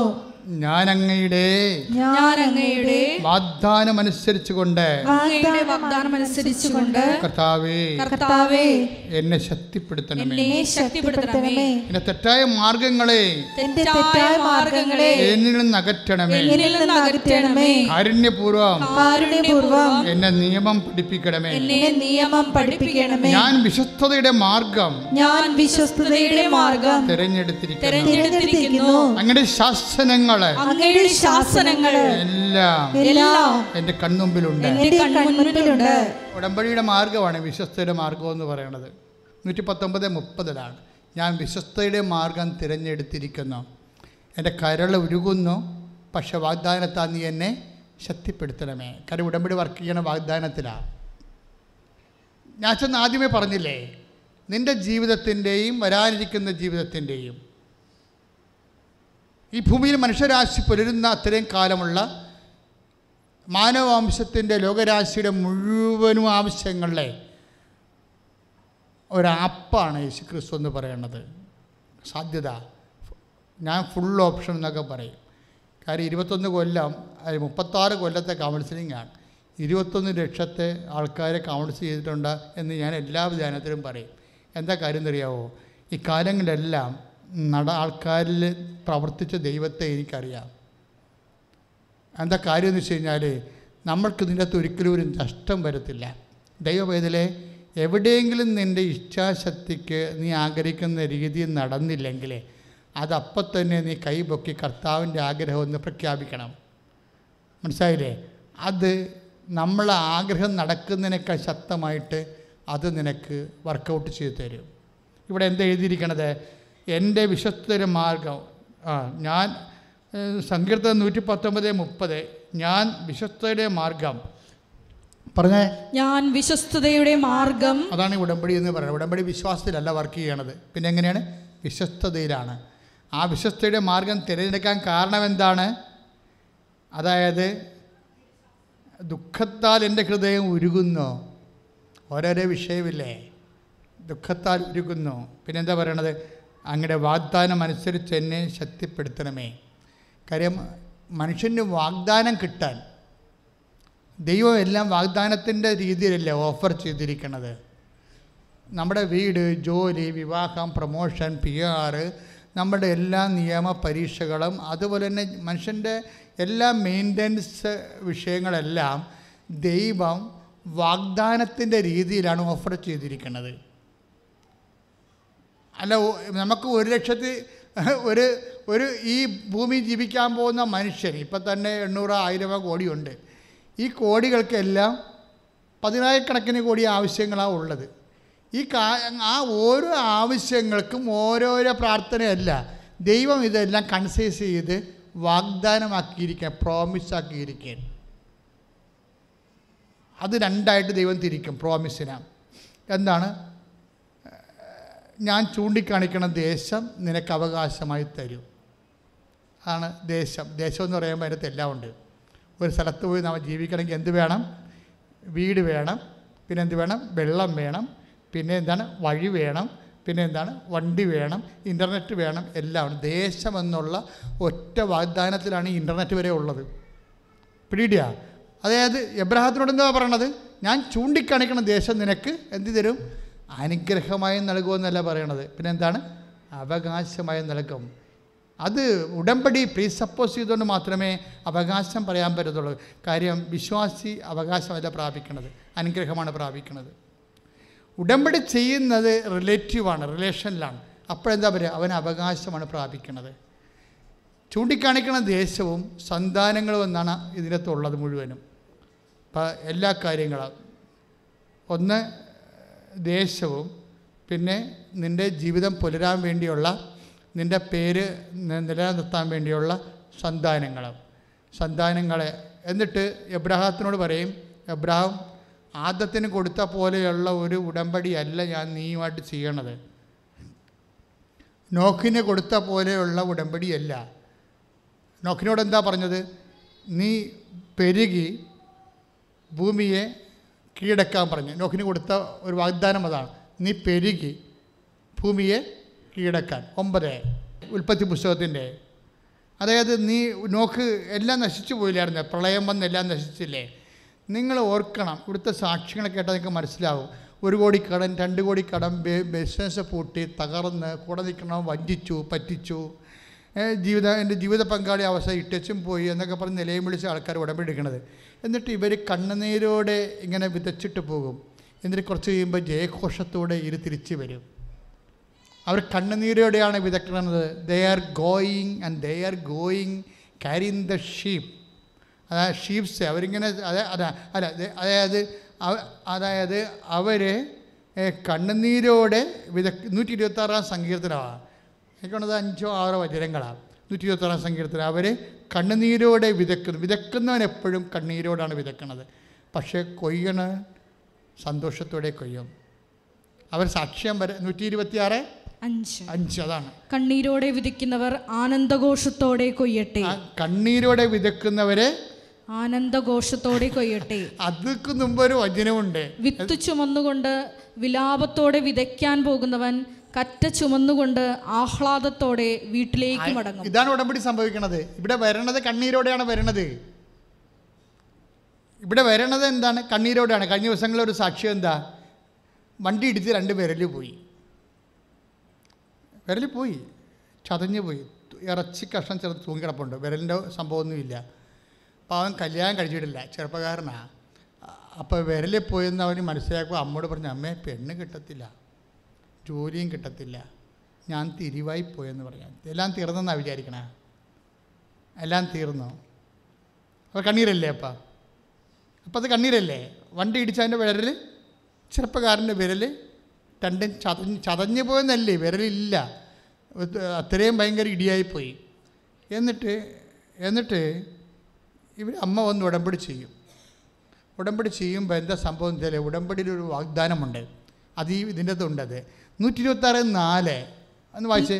നെഗേബിലെ ജലപ്രവാഹങ്ങളെ എന്ന പോലെ ഒന്ന് പറഞ്ഞ, നെഗേബിലെ ജലപ്രവാഹങ്ങളെ എന്നതുപോലെ കർത്താവേ ഞങ്ങളുടെ ഐശ്വര്യം പുനഃസ്ഥാപിക്കണമേ. അപ്പം നെഗേബിലെ കാര്യം വെച്ച് കഴിഞ്ഞാൽ അവർ കണ്ണീരിലാണ് പോയി വിതക്കണ സമയത്ത് അവിടെ മഴ ഉണ്ടാകത്തില്ല. ബാർലിയാണ് നെഗേബിൽ വിതക്കണത്. ഈ സങ്കീർത്തനം പഠിക്കാൻ വലിയ രസമാണ്. നമ്മൾ പറയണ സാധ്യത അത് അതിൻ്റെ അന്തർധാരണ അറിയുമ്പോഴാണ് നമുക്ക് ആത്മഹർഷം ഉണ്ടാവും. നെഗേബിൽ എന്ന് പറയുന്നത് ഇങ്ങനെ വിണ്ടുകീറി കിടക്കും, 11 മാസം വിണ്ടുകീറി കിടക്കും, എന്നിട്ട് മഴയൊന്നുമില്ല. ഇത് ഈ ജോർദാൻ്റെ തെക്ക് പടിഞ്ഞാറ് അറ്റമാണിത്. ജോർദാൻ രാജ്യത്തിൻ്റെ തെക്ക് പടിഞ്ഞാറ് അറ്റം ആണ് ഈ നെഗേബ് എന്ന് പറയുന്നത്. ചെങ്കടലിൻ്റെ ഒരു മൂലയാണ്. അവിടെ മഴ പെയ്യത്തില്ല. എന്നിട്ട് ഈ വിണ്ട് കീറിക്കൊണ്ട് ഭൂമി കിടക്കും. എന്നിട്ട് ഈ കർഷകൻ എന്ത് ചെയ്യും? ഒരു മഴയും ഇല്ലെങ്കിലും ഇവിടെ കൊണ്ടുപോയി വിതച്ചും പോവും, ബാർലി വിതക്കും. അതാണ് ആ സങ്കീർത്തനം പറയണത്. കണ്ണുനീരോടെ വിതക്കുന്നവന്, കണ്ണുനീരോടെയാണ് വിതക്കണത്, മഴയില്ലല്ലോ. പക്ഷേ കുറച്ച് കഴിയുമ്പോൾ ഇവർ ജയഘോഷത്തോടെ കൊയ്യും. എന്താ കാര്യം എന്നറിയാവോ? ഇവിടെ മഴയില്ലെങ്കിലും വടക്ക് ഇസ്രയേലിൽ മഴ പെയ്യുമ്പോൾ ആ വെള്ളം ഇങ്ങോട്ട് ഇറങ്ങി വരും. ഇവിടെ മഴ ഉണ്ടാകത്തില്ല നെഗേബിൽ, പക്ഷേ ഇസ്രയേലിൽ വടക്കല്ലേ മഴ പെയ്താൽ ഭൂമി ഇങ്ങനെ ചെരിഞ്ഞ് കിടക്കുന്ന കാരണം നമ്മുടെ ഭൂമിയെ പോലെയാണ്. ഇടുക്കി മഴ പെയ്താൽ ആലപ്പുഴ വരത്തില്ല, ഇങ്ങനെ ചെരിഞ്ഞ് കിടക്കുകയല്ലേ. അതുപോലെ തന്നെയാണ് നെഗേബിൻ്റെ അവസ്ഥ. വടക്ക് മഴ പെയ്യുമ്പോൾ ഇവൻ ഇതിൻ്റെ അകത്ത് തിരിച്ച് വരും. പക്ഷേ അത് മഴയില്ലാത്ത സമയത്ത് വിതച്ചിരിക്കുന്ന സ്ഥലം, അപ്പോൾ ആ വിത്ത് ഈ മഴ വെള്ളം വരുന്ന സമയത്ത് അത് കിളുത്ത് വരും. ഇത് മിനിമം വെള്ളത്തിലാണ് ആ സംഭവം കാഴ്ച വരണത്. അതാണ് അവൻ പറയണത്, നെഗേബിലെ നീർച്ചാലുകൾ എന്ന പോലെ ഞങ്ങളുടെ ഐശ്വര്യം പുനഃസ്ഥാപിക്കണമേ. കാര്യം അവർ വിതച്ചത് അരാജകത്വത്തിലാണ് വിതച്ചിരിക്കണത്. വിണ്ടുകീറി വെള്ളമില്ലാത്ത സമയത്താണ് വിതക്കണത്. ഈ 2 വിരൽ പോകുന്നത് കണ്ണുനീരോടെയാണ് അവർ വിതക്കണത്. ഉടമ്പടി കൊണ്ടുവരുന്ന സാധനം എല്ലാം ഇങ്ങനെയാണ്. നിങ്ങളുടെ മുമ്പിൽ മഴ കാണുന്നില്ല, കാറ്റും കാണുന്നില്ല. രാജാക്കന്മാർ 3:15 ഒരു വചനമുണ്ട്, കാറ്റില്ല മഴയില്ല, അരുവിത്തടങ്ങൾ വെള്ളം കൊണ്ട് നിറഞ്ഞെന്ന്. ഇത് ബൈബിളിൽ സംഭവിക്കുന്ന കാര്യങ്ങളാണ് മനുഷ്യൻ്റെ ജീവിതത്തിലും. നമ്മൾ മുമ്പിൽ നോക്കുമ്പോൾ നമ്മൾ രക്ഷപ്പെടാൻ മാർഗ്ഗം. ഡോക്ടർ പറയും ഇതിന് ഇറച്ചി കഷ്ണം പോലും ഇല്ലല്ലോ, പിന്നെ ഇതെങ്ങനെയാണ് വിരൽ വെച്ച് പിടിപ്പിക്കുന്നത്? അപ്പോൾ ഡോക്ടറിനോട് ഇവർ പറയും, അമ്മ പറയും, അവൻ ചെറുപ്പക്കാരൻ എൻ്റെ ഡോക്ടറെ, എന്ത് ചെയ്യും, ഈ വിരലില്ലാതെ ഇങ്ങനെ നടക്കാൻ പറ്റുമോ? അപ്പോൾ ഡോക്ടർ പറയും നമുക്ക് വിരൽ വെച്ച് പിടിപ്പിക്കാം. കാലൊക്കെ വെച്ച് പിടിപ്പിച്ച ഒരാൾ കഴിഞ്ഞ ദിവസം വന്നിട്ടുണ്ടായിരുന്നു ഇവിടെ. കാല് വെച്ച് കാലിൻ്റെ പാദം അറ്റുപോയിട്ട് വേറൊരു പാദം ഉണ്ടാക്കി വെച്ചിട്ട് വിട്ടിരിക്കണത്. അപ്പോൾ അതുപോലെ ചെയ്യാമെന്ന് പറയും. പക്ഷേ ഈ അമ്മ വന്നിട്ട് ഉടമ്പടി ചെയ്യും. ഉടമ്പടി ചെയ്തിട്ട് രണ്ടാമത് ഉടമ്പടി ചെയ്തതോടുകൂടി പരിശുദ്ധ അമ്മ ഈ സംഭവം ഏറ്റെടുക്കും. കാര്യം അതാണ് ഒരു വിഷയം. അത് നിങ്ങളൊരു വിഷയം തന്നെയാണ്. ഉടമ്പടി ചെയ്യാൻ പോകുന്ന ആൾക്കാർ മനസ്സിലാക്കണം, അതൊരു വിഷയമാണ്. വെച്ചാൽ ഇവരുടെ ഓപ്പറേഷൻ ചെയ്യുമ്പോൾ ഈ വിരൽ പോയി, എന്നിട്ട് ഒരു ഉടമ്പടി ചെയ്ത് കഴിയുമ്പോൾ ഡോക്ടർ പറയും നമുക്ക് റീ ഓപ്പറേഷൻ ചെയ്യാമെന്ന് പറയും. അപ്പോഴേ എന്താ പറയണത്, ഈ അമ്മ പറയണത്, അമ്മേ ഓപ്പറേഷൻ തിയേറ്ററിലാകുമ്പോൾ നീ രണ്ടാമത്തെ ഓപ്പറേഷന് നീ ചെല്ലണം, കാരണം വിരൽ നീ വെച്ച് കൊടുക്കണം. കാര്യം എന്താണ്, ഒരു ഓഫറിങ് ഇല്ലേ, ഉടമ്പടിയിൽ ഓരോ വാഗ്ദാനമുണ്ടല്ലോ. അതല്ല ഇയാൾ പറയണത്. എന്താ പറയണത്? ദുഃഖത്താൽ എൻ്റെ ഹൃദയം ഉരുകുന്നു. 28:119 സങ്കീർത്തനം. എന്ന് പറഞ്ഞാൽ ദുഃഖത്താൽ എന്റെ ഹൃദയം ഉരുകുന്നു, അങ്ങയുടെ വാഗ്ദാനം അനുസരിച്ചുകൊണ്ട് എന്നെ ശക്തിപ്പെടുത്തണമേ. ഇപ്പം എനിക്ക് ദുഃഖങ്ങളുണ്ടെങ്കിലും എനിക്കെന്താണ്? വാഗ്ദാനമുണ്ട്. അങ്ങയുടെ വാഗ്ദാനം എന്താണ്? I will come with you. ശക്തനും ധീരനുമായിരിക്കുക. വിരൽ പോയാലും തല പോയാലും ദൈവത്തിൻ്റെ വചനം പറയും വാഗ്ദാനം എന്താണ്? ശക്തനും. അത് ജോഷുവ കൊടുത്തല്ലേ 1:9. ശക്തനും ധീരനുമായിരിക്കുക. എന്താണ്? ശക്തനും ധീരനുമായിരിക്കുക, ഞാൻ നിന്നോടൊപ്പം വരും. അത് വാഗ്ദാനമല്ലേ? അപ്പോൾ ഈ അമ്മ പ്രാർത്ഥിച്ചു, അമ്മ വാഗ്ദാന പ്രകാരം ഓപ്പറേഷൻ തിയേറ്ററിൽ ഉണ്ടാകണമെന്ന് പറഞ്ഞു. അതാണ് വിഷയം, വാഗ്ദാന പ്രകാരം. എന്നിട്ട് ഇവർ പറയണ എന്താ സംഭവം? ഇവർ ഈ മനസ്സിൽ ഓർത്തതേ ഉള്ളൂ. എന്നിട്ട് ഇവർ ദർശനത്തിൽ സ്വപ്നത്തിൽ കാണും ഓപ്പറേഷൻ തിയേറ്ററിൽ അമ്മ നിൽക്കണത്. ഓപ്പറേഷൻ്റെ സമയത്ത് ഡോക്ടർ തിരിച്ചറിഞ്ഞ് പറയും 2 വിരൽ വെച്ച് പിടിപ്പിച്ചിട്ടുണ്ട്. രണ്ടാമത് രക്തോട്ടം തുടങ്ങിയെന്ന് പറയും. 2 വിരലും വെച്ച് പിടിപ്പിച്ചിട്ടുണ്ട്, രക്തോട്ടം തുടങ്ങി. അപ്പോൾ ആദ്യം വെച്ച് പിടിപ്പിച്ചിട്ട് രക്തോട്ടം ഇല്ലാഞ്ഞ്, രണ്ടാമത് ബൈപ്പേഴ്സൺ മേരി അവിടെ ഓപ്പറേഷൻ തിയേറ്ററിലെത്തി. എന്തിൻ്റെ പ്രകാരം? വാഗ്ദാന പ്രകാരം. ഉടമ്പടിയിൽ എന്താണ്? I will come with you, ഞാൻ നിൻ്റെ കൂടെ വരുമെന്നല്ല പറയണത്. ഉടമ്പടിയിൽ പ്രസൻസ് ഫീൽ ചെയ്യാൻ കാര്യം എന്താണ്? വാഗ്ദാനമുള്ളത് കൊണ്ടാണ്. എവിടെയെല്ലാം ദൈവം വാഗ്ദാനം എബ്രഹാത്തോട് ചെയ്തപ്പോഴും പറഞ്ഞു I will come with you. മോസസിന് വാഗ്ദാനം ചെയ്തപ്പോൾ പറഞ്ഞു, ഉടമ്പടി ചെയ്തപ്പോൾ പറഞ്ഞു I will come with you. കർത്താവ് തിരിച്ചു പോകാൻ നേരത്തും പറഞ്ഞു I will be with you unto the last. അന്ത്യം വരെ ഉണ്ടാകും. ദൈവത്തിൻ്റെ ഒരിക്കലും പ്രതിരോധിക്കാനാവാത്ത ഉടമ്പടിയുടെ വാഗ്ദാന പ്രകാരമാണ് ദൈവത്തിൻ്റെ സാന്നിധ്യത്തിന് ഉറപ്പുവരുത്തിയ സന്തതികളാണ് വിശ്വാസികൾ. പ്രിയമക്കളെ, നമ്മൾ കർത്താവിൻ്റെ കൃപയിലെ രോഗസൗഖ്യ പ്രാർത്ഥനയിലേക്ക് പ്രവേശിക്കുകയാണ്. ഓൺലൈനിൽ പ്രാർത്ഥിക്കുന്നവർ അച്ഛൻ പ്രാർത്ഥിക്കുന്ന സമയങ്ങളിലെല്ലാം വിശ്വാസത്തോടു കൂടി അവരുടെ രോഗങ്ങളുടെ ഭാഗങ്ങളെല്ലാം കൈവച്ച് പ്രാർത്ഥിക്കേണ്ടതാണ്. അച്ഛൻ്റെ കൂടെ ആയിരിക്കുന്ന എല്ലാ സഹോദരങ്ങളും കൃപാസനത്തിൽ ഇപ്പോൾ ഉള്ളവരും അവർ തന്നെ കൈവച്ച് പ്രാർത്ഥിക്കേണ്ടതാണ്. ഇപ്പോൾ ഉദരസംബന്ധമായ രോഗങ്ങൾക്ക് വേണ്ടി പ്രാർത്ഥിക്കുന്ന സമയമാണ്. കുടലിൽ കുരുക്കളുള്ളവർ ഉദരത്തിൽ കൈവെക്കണം. കുടലിൽ ക്യാൻസർ ഉള്ളവർ ഉദരത്തിൽ കൈവെക്കണം. PCOD രോഗികൾ അടിവയറ്റിൽ കൈവെക്കണം. അർശസ് രോഗികളും അടിവയറ്റിൽ കൈവെക്കണം. അൾസർ രോഗികളും അടിവയറ്റിൽ കൈവെക്കണം. അത് ശക്തമായി ശ്രദ്ധിക്കട്ടെ. കർത്താവെ, ഇപ്പോഴ് എല്ലാവരും ശ്രദ്ധിക്കട്ടെ. കർത്താവെ, നിൻ്റെ ഉന്നതമായ നാമത്തിന് സ്തോത്രം ചെയ്യുന്നു. കർത്താവെ, നിൻ്റെ ഉന്നതമായ നാമത്തിന് സ്തോത്രം ചെയ്യുന്നു. നിൻ്റെ വിശുദ്ധമായ വലതുകരം കർത്താവെ ഉദരത്തിൽ വേദനയുള്ളവരുടെയും പുണ്ണുകളുള്ളവരെയും പൊറുക്കാത്ത വ്രണമുള്ളവരെയും കർത്താവെ ശിഷ്ടുരോഗികളെ സ്പർശിക്കണമേ. കർത്താവെ, ഉദരത്തിൽ മുഴവുള്ളവരെ സ്പർശിക്കണമേ. ഗർഭാശയത്തിലും ഉദരാശയത്തിലും കർത്താവെ സിസ്റ്റുകളുള്ളവരെ സ്പർശിക്കണമേ. കുരുക്കളുള്ളവരെ സ്പർശിക്കണമേ. കർത്താവെ, ബ്ലീഡിങ് മാറിപ്പോകാത്തവരെ, തീർന്നു പോകാത്തവരെ സ്പർശിക്കണമേ. നിരക്കാത്ത രക്തസ്രാവമുള്ളവരെ സ്പർശിക്കണമേ. വിസർപ്പ രോഗികളെ സ്പർശിക്കണമേ. കർത്താവെ, ശ്രുതികടേ, നീ വന്ന് ശാന്തിയേകൂ.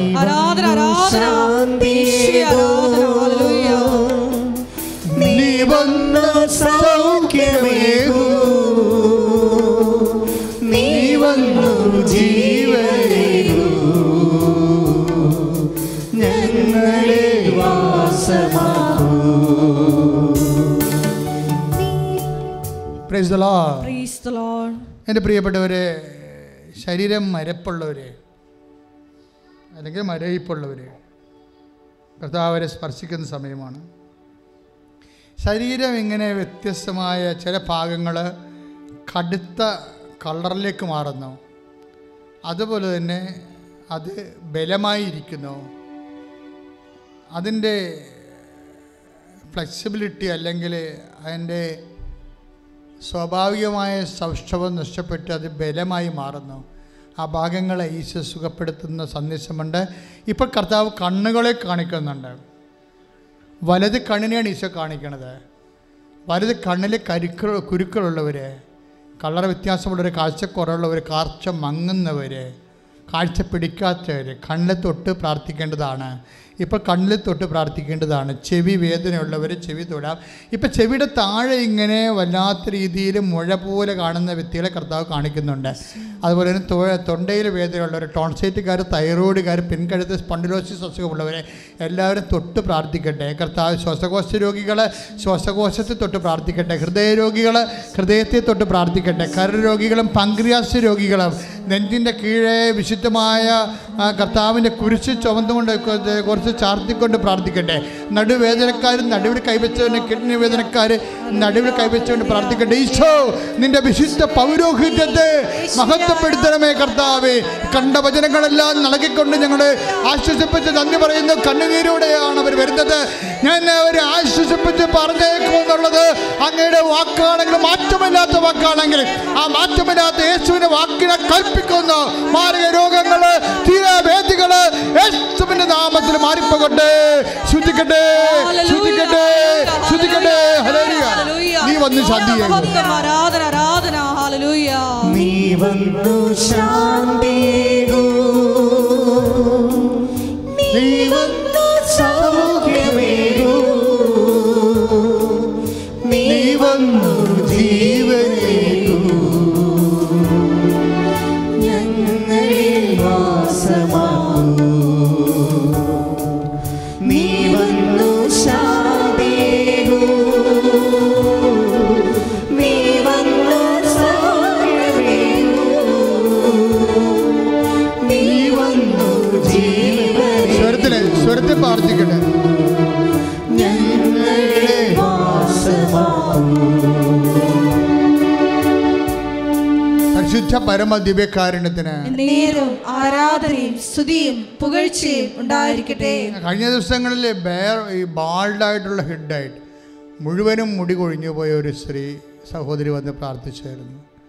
അപ്പം നിങ്ങൾക്ക് അത് നിസ്സാരമല്ലെന്ന് എനിക്ക് മനസ്സിലായി. മുടി കൊഴിഞ്ഞു പോകുന്നവർ തലയിൽ കൈവച്ച് പ്രാർത്ഥിക്കണം. മുടി കൊഴിഞ്ഞു പോകുന്നവർ തലയിൽ കൈവച്ച് പ്രാർത്ഥിക്കണം. കർത്താവ് ക്യാൻസർ രോഗികളെ സുഖപ്പെടുത്തുന്നത് നമ്മൾ സാക്ഷ്യത്തെ കേട്ടിട്ടുണ്ട്. ഇപ്പോൾ ഓപ്പറേഷത്തിൻ്റെ സ്റ്റിച്ചിങ് മെസ്സേജിലുള്ളതാണ്. പക്ഷേ ഇപ്പോൾ ഈ സ്റ്റിച്ചിന് ചുവപ്പ് പാടുകൾ വരാൻ തുടങ്ങിയിരിക്കുന്നു. സ്റ്റിച്ചിന് വേദനയും കടിയും ചൊറിച്ചിലും ഉണ്ട്. അത് ആ വ്യക്തികൾ ആ സ്റ്റിച്ചരിപ്പോൾ കൈവെട്ടിച്ച് പ്രാർത്ഥിക്കേണ്ടതാണ്. കർത്താവ് അതിൻ്റെ ഇൻഫെക്ഷൻ മാറ്റി എന്നെ സുഖപ്പെടുത്താൻ വേണ്ടി പ്രാർത്ഥിക്കുക. നാക്കിൽ കുരിശിട്ട് പ്രാർത്ഥിക്കുന്നവരുണ്ട്. എന്തോ കാര്യത്തിന് വേണ്ടി നീ നാക്ക് കുരിശിട്ട്, ചിലപ്പോൾ നാക്കിന് വല്ല മുഴകളോ അല്ലെങ്കിൽ നിന്നെ പേടിപ്പെടുത്തുന്ന വല്ല രോഗങ്ങളോ വരുന്നെന്ന് കണ്ടിട്ട് അങ്ങനെ ചെയ്തതാകാം. ശരീരത്തിൽ ഏതെങ്കിലും സ്ഥലത്ത് കുരിശിട്ടിട്ട് ഈ ആഴ്ചയിലോ ഈ ദിവസങ്ങളിലൊക്കെ പ്രാർത്ഥിച്ച വ്യക്തികളെ കർത്താവ് സ്പർശിക്കുന്നുണ്ട്. 6 വ്യക്തികൾ കർത്താവ് കാണിച്ചു തരുന്നുണ്ട്. അതുപോലെ തന്നെ ഭക്ഷണം കഴിക്കാൻ പറ്റാത്തവരും, അതായത് ഭക്ഷണം കഴിക്കാൻ പറ്റാത്തവർ, അതായത് എന്താ എനിക്കത് മനസ്സിലാകണില്ല. അതായത് ഭക്ഷണം കഴിക്കാതെ ഇങ്ങനെ വായിൽ വെച്ചുകൊണ്ടേ ഇരിക്കണം, ഇറങ്ങണില്ല, ഇറക്കാൻ പേടിയോ അത് കഴിക്കാൻ പറ്റാത്തതോ എന്തോ ആണ്. ഇങ്ങനെ കുറേ നിഷിദ്ധ ഭക്ഷണങ്ങൾ, ചില പല ഭക്ഷണങ്ങൾ കഴിക്കാൻ പറ്റാത്തത്, നിഷിദ്ധമായിട്ടുള്ളത്, ബോഡിക്ക് കേടായി വരുന്നത്, അങ്ങനെയുള്ളവരെല്ലാം വാ പൊത്തിക്കൊണ്ട് പ്രാർത്ഥിക്കേണ്ടതാണ്. നാക്കിനെ തൊട്ടുകൊണ്ട് പ്രാർത്ഥിക്കേണ്ടതാണ്. കർത്താവേ, ഇപ്പോഴ് അങ്ങ് വ്യത്യസ്തമായ മേഖലകളിൽ അങ്ങയുടെ മക്കളുടെ വേദനകൾ, കർത്താവ് ഹൃദയ നൊമ്പരങ്ങൾ ഏറ്റെടുക്കുന്നതിന് നന്ദി പറയുന്നു. ഇപ്പം പച്ചപ്പാടുകൾ കാണുന്നുണ്ട് ശരീരത്തിൽ പച്ച നിറത്തിലുള്ള ചില പാടുകൾ. അത് രോഗങ്ങളുടെ ലക്ഷണങ്ങളാണ്. കർത്താവ് സൗഖ്യപ്പെടുത്തുന്നതായിട്ട് കർത്താവിൻ്റെ സന്ദേശമുണ്ട്. കർത്താവെ, ഞാൻ എല്ലാ മക്കളെയും, വിശ്വസിക്കുന്ന എല്ലാ മക്കളെയും, പ്രത്യാശിക്കുന്ന എല്ലാ മക്കളെയും അങ്ങയുടെ ഉടമ്പടിയുടെ യോഗ്യതയിൽ അങ്ങേക്ക് സമർപ്പിച്ചുകൊണ്ട് പ്രാർത്ഥിക്കണം. ഈശോയെ, അവരെല്ലാം നീ സ്പർശിക്കണേ പ്രാർത്ഥിക്കുന്ന. കയ്യിൽ നീരിറങ്ങി വീഴുന്നവർ, കയ്യിലെ ഞരമ്പുകൾ വികൃതമായ രീതിയിൽ തെളിയുന്നവർ, വേരിക്കോസ് രോഗികൾ കർത്താവ് സ്പർശിക്കട്ടെ എന്ന് പ്രാർത്ഥിക്കുന്നു. കർത്താവ് സ്പർശിക്കട്ടെ എന്ന് പ്രാർത്ഥിക്കുന്നു. അതിശക്തമായി ശ്രദ്ധിക്കട്ടെ, അശുദ്ധമായി ശ്രദ്ധിക്കട്ടെ. ഹല്ലേലൂയ, ഹല്ലേലൂയ. ഈശോയെ, എല്ലാവർക്കും ഈശോയെ സൗഖ്യം കൊടുക്കണമേ. എല്ലാ ശാരീരിക അവസ്ഥകളെയും ഈശോയെ ഏറ്റെടുക്കണമേ. Hallelujah, hallelujah. തിരുമുൻപിലണയുന്നു ഞങ്ങൾ, ഉരുകുന്ന ഹൃദയത്തിൻ നൊമ്പരങ്ങൾ കരതാരിലേക്ക് നീകുന്നു ഞങ്ങൾ. നീ വന്നു ശാന്തിയേകൂ, നീ വന്നു സൗഖ്യമേകൂ, നീ വന്നു ജീവനേകൂ, ഞങ്ങളിൽ വാസമാക്കൂ. നീ വന്നു ശാന്തിയേകൂ, നീ വന്നു സൗഖ്യമേകൂ, നീ വന്നു ജീവനേകൂ, ഞങ്ങളിൽ വാസമാക്കൂ. പ്രിയപ്പെട്ടവരെ, മക്കളില്ലാത്തൊരു അടിവയറ്റ് കൈവച്ച് പ്രാർത്ഥിക്കേണ്ടതാണ്. ഓൺലൈനിൽ പ്രാർത്ഥിക്കുന്നവരും ഇപ്പോൾ അടിവയറ്റിൽ കൈവെക്കേണ്ടതാണ്. ഇന്നലെ കുഞ്ഞിനെയും കൊണ്ട് സാക്ഷ്യം പറഞ്ഞ ആൾ പറഞ്ഞത് എനിക്ക് കൗണ്ട് ഇല്ലായിരുന്നെന്നാണ്, 0 കൗണ്ട് എന്നാണ്. നിനക്ക് 0 കൗണ്ടായാലും കർത്താവ് നിൻ്റെ വയറിൽ തൊട്ടുകൊണ്ട് നിൻ്റെ ജനിതക അവയവങ്ങളെ സ്പർശിച്ചുകൊണ്ട് കർത്താവ് നിൻ്റെ കൗണ്ട് വർദ്ധിപ്പിക്കാം. നീ എവിടെയാണ് നിൽക്കുന്നതെന്ന് നോക്കണം. അമ്മ മാതാവ് ജീവനോടെ പ്രത്യക്ഷപ്പെട്ട് ഉടമ്പടി എന്ന സ്വർഗീയ പ്രാർത്ഥന നൽകി 10,000-കണക്കിന് മനുഷ്യരുടെ ജീവിതം രക്ഷപ്പെട്ട ഒരു ദൈവത്തിൻ്റെ സന്നിധാനത്തിലാണ് നിൽക്കുന്നത്. അതുകൊണ്ട് നിൻ്റെ യോഗ്യത അല്ലെന്ന് ഈശോ പറഞ്ഞിട്ടുണ്ട്. ദൈവത്തിൻ്റെ കൃപയിലും കരുണയിലുമാണ് നമ്മൾ ആശ്രയിക്കുന്നത്. അതുകൊണ്ട് തന്നെ നിൻ്റെ സങ്കല്പങ്ങൾക്കോ വിശ്വാസങ്ങൾക്കോ ധാരണകൾക്കോ അതിലംഘിക്കുന്ന ദൈവത്തിൻ്റെ കൃപയാണ്. ജീവിതത്തിൻ്റെ മണ്ഡലങ്ങളെ സമർപ്പിച്ചുകൊണ്ട് പ്രാർത്ഥിക്കാൻ പോവുകയാണ്.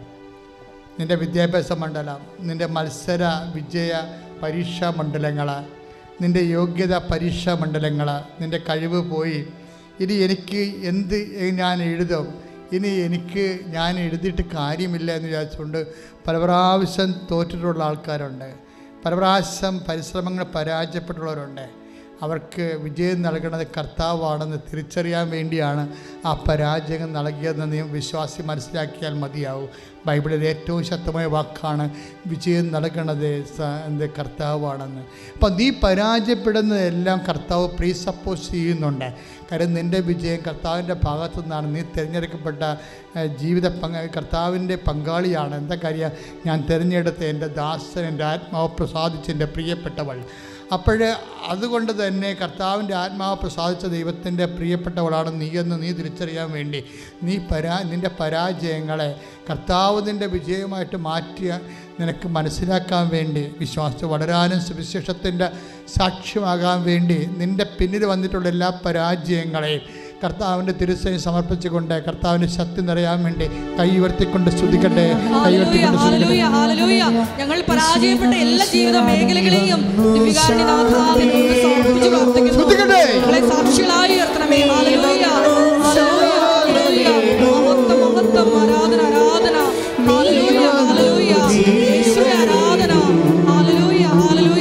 മഹത്വം, മഹത്വം, ആരാധന, ആരാധന. നീ വന്നു ശാന്തിയേകൂ, നീ വന്നു സൗഖ്യമേകൂ, നീ വന്നു ജീവനേകൂ, ഞങ്ങളിൽ വാസമാക്കൂ. എന്ത് മനോഹരമായ ആരാധന സമയമാണ്. ഒരു ആരാധന കൂടുന്നത് 2 ലക്ഷം പേരാണ്. നിങ്ങളിപ്പോൾ 10,000, 2,000 പേരുണ്ടാവും ചിലപ്പോഴും. പക്ഷേ ഓൺലൈനിൽ ഇത് കൂടുന്നത്, ഒരാഴ്ച കൂടുന്നത് 2 ലക്ഷം പേരാണ്. അപ്പോൾ ഉടമ്പടി ചെയ്തിരിക്കുന്ന അത്രയും ആൾക്കാരെ നമ്മളിപ്പോൾ ഓർക്കുകയാണ്. അവർ ഇന്നും ഈ ആഴ്ചകളുമായിട്ടൊക്കെ ഓരോ സ്ഥലങ്ങളിൽ പോകാനുള്ളവരാണ്. ചിലർ ഇൻ്റർവ്യൂവിന് പോകുന്നു, ചിലർ ടെസ്റ്റിന് പോകുന്നു, ചിലർ കോടതിയിൽ പോകുന്നു, ചിലർ സ്ഥലവളവിന് പോകുന്നു, ചിലർ പഞ്ചായത്തിൽ പോകുന്നു പട്ടയത്തിന്, ചിലർ പോലീസ് സ്റ്റേഷനിൽ പോകുന്നു. അങ്ങനെ വ്യത്യസ്തമായ മേഖലകളിൽ പോകുന്നുണ്ട്. ചിലർ എംബസി പോകുന്നുണ്ട്, ചിലരുടെ കമ്പനി പോകുന്നുണ്ട്, ചിലർ പ്രശ്നങ്ങൾ പറഞ്ഞു തീർക്കാൻ പോകുന്നുണ്ട്. അങ്ങനെ ഒത്തിരി പേരുടെ കണ്ണുനീരാണ് ഉടമ്പടി പേടകത്തിലെ അമ്മയുടെ മുമ്പിൽ ഇരിക്കുന്നത്. നിങ്ങളും അങ്ങനെ തന്നെയുള്ള വിഷമവും വേദനയുമാണോ കരൾ ഉരുകുന്നു എന്നല്ലേ പറയണത് ബൈബിള്. കരൾ ഉരുകുന്നു. 119:22 എന്താ പറയുന്നത്? നിൻ്റെ കരൾ ഉരുകുന്നു കർത്താവേ, നിൻ്റെ വാഗ്ദാനങ്ങൾ എൻ്റെ കരൾ ഉരുകുന്നു കർത്താവേ. നമ്മുടെ കരൾ ഉരുകിയാണ് ഉടമ്പടി പേപ്പറല്ലേ നമ്മൾ എഴുതി വെച്ചിരിക്കണം മുഴുവനും. കർത്താവേ, നിൻ്റെ വാഗ്ദാനങ്ങളായി എന്നെ ശക്തിപ്പെടുത്തണമേ. പറഞ്ഞേ, കർത്താവേ എൻ്റെ കരൾ ഉരുകുന്നു, ഉരുകിയ കരളിൻ്റെ നൊമ്പരങ്ങളെ ഞാൻ ഉടമ്പടിയാക്കുന്നു.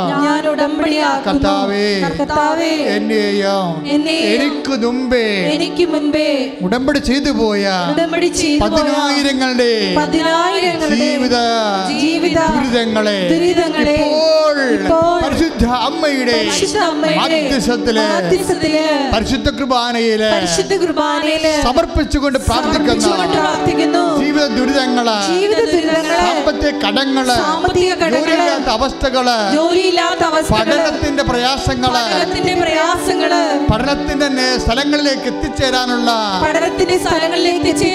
തടസ്സങ്ങള്, ഉടമ്പടി ചെയ്ത മുഴുവൻ വിഷയങ്ങള് ദൈവത്തിന്റെ മഹത്വത്തിനായി യേശുനാമത്തിൽ നിറവേറട്ടെ. ഞാനതിന്റെ സാക്ഷിയായി യേശുനാമത്തിൽ ഉയരട്ടെ, ശ്രദ്ധിക്കട്ടെ. മഹത്വം, ആരാധന, ആരാധന. ഹല്ലേലൂയ, ഹല്ലേലൂയ.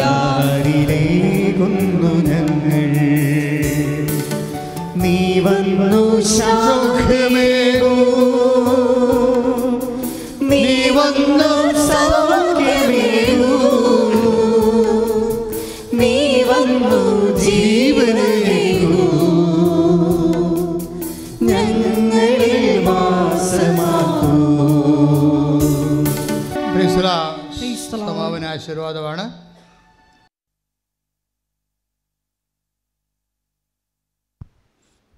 നമ്മുടെ എല്ലാ ഉടമ്പടി നിയോഗങ്ങൾ പരിശുദ്ധ അമ്മയുടെ മധ്യസ്ഥതയിൽ ദിവ്യകാരുണ്യ സന്നിധിയിൽ സമർപ്പിച്ചുകൊണ്ട് പരിശുദ്ധ അമ്മയുടെ പ്രത്യക്ഷീകരണത്തിൻ്റെ സാക്ഷിയായി എന്നെയും എൻ്റെ കുടുംബത്തെയും ഉയർത്തണമേ എന്ന് പ്രാർത്ഥിച്ചുകൊണ്ട് ശിരസ് നമിച്ച് നമുക്ക് ആശീർവാദം സ്വീകരിക്കാം. ഹല്ലേലൂയ, ഹല്ലേലൂയ. മഹത്വം, മഹത്വം, ആരാധന, ആരാധന. ഹല്ലേലൂയ, ഹല്ലേലൂയ. യേശുവേ ആരാധന. ഹല്ലേലൂയ. മഹത്വം, മഹത്വം, ആരാധന, ആരാധന. ഉടമ്പടി ധ്യാനം ലോകം മുഴുവൻ പങ്കെടുത്ത് പ്രാർത്ഥിക്കുന്ന എല്ലാ മക്കളിലെയും കരുണയായിരിക്കണമേ. ഹല്ലേലൂയ. നിന്റെ ശക്തി നിറയ്ക്കണമേ, അവരെ സൗഖ്യത്തിലേക്ക് ആനയിക്കണമേ. ഹല്ലേലൂയ, ഹല്ലേലൂയ. മഹത്വം, മഹത്വം, ആരാധന, ആരാധന. ഹല്ലേലൂയ, ഹല്ലേലൂയ. യേശുവേ ആരാധന. ഹല്ലേലൂയ, ഹല്ലേലൂയ, ഹല്ലേലൂയ. മഹത്വം, മഹത്വം, ആരാധന, ആരാധന. ഹല്ലേലൂയ. പരിശുദ്ധ പരമാ ദിവ്യകാരുണ്യത്തിന് എന്നേരവും ആരാധനയും സ്തുതിയും പുകഴ്ചയും ഉണ്ടായിരിക്കട്ടെ. പരിശുദ്ധ പരമാ ദിവ്യകാരുണ്യത്തിന് എന്നേരവും ആരാധനയും സ്തുതിയും പുകഴ്ചയും ഉണ്ടായിരിക്കട്ടെ.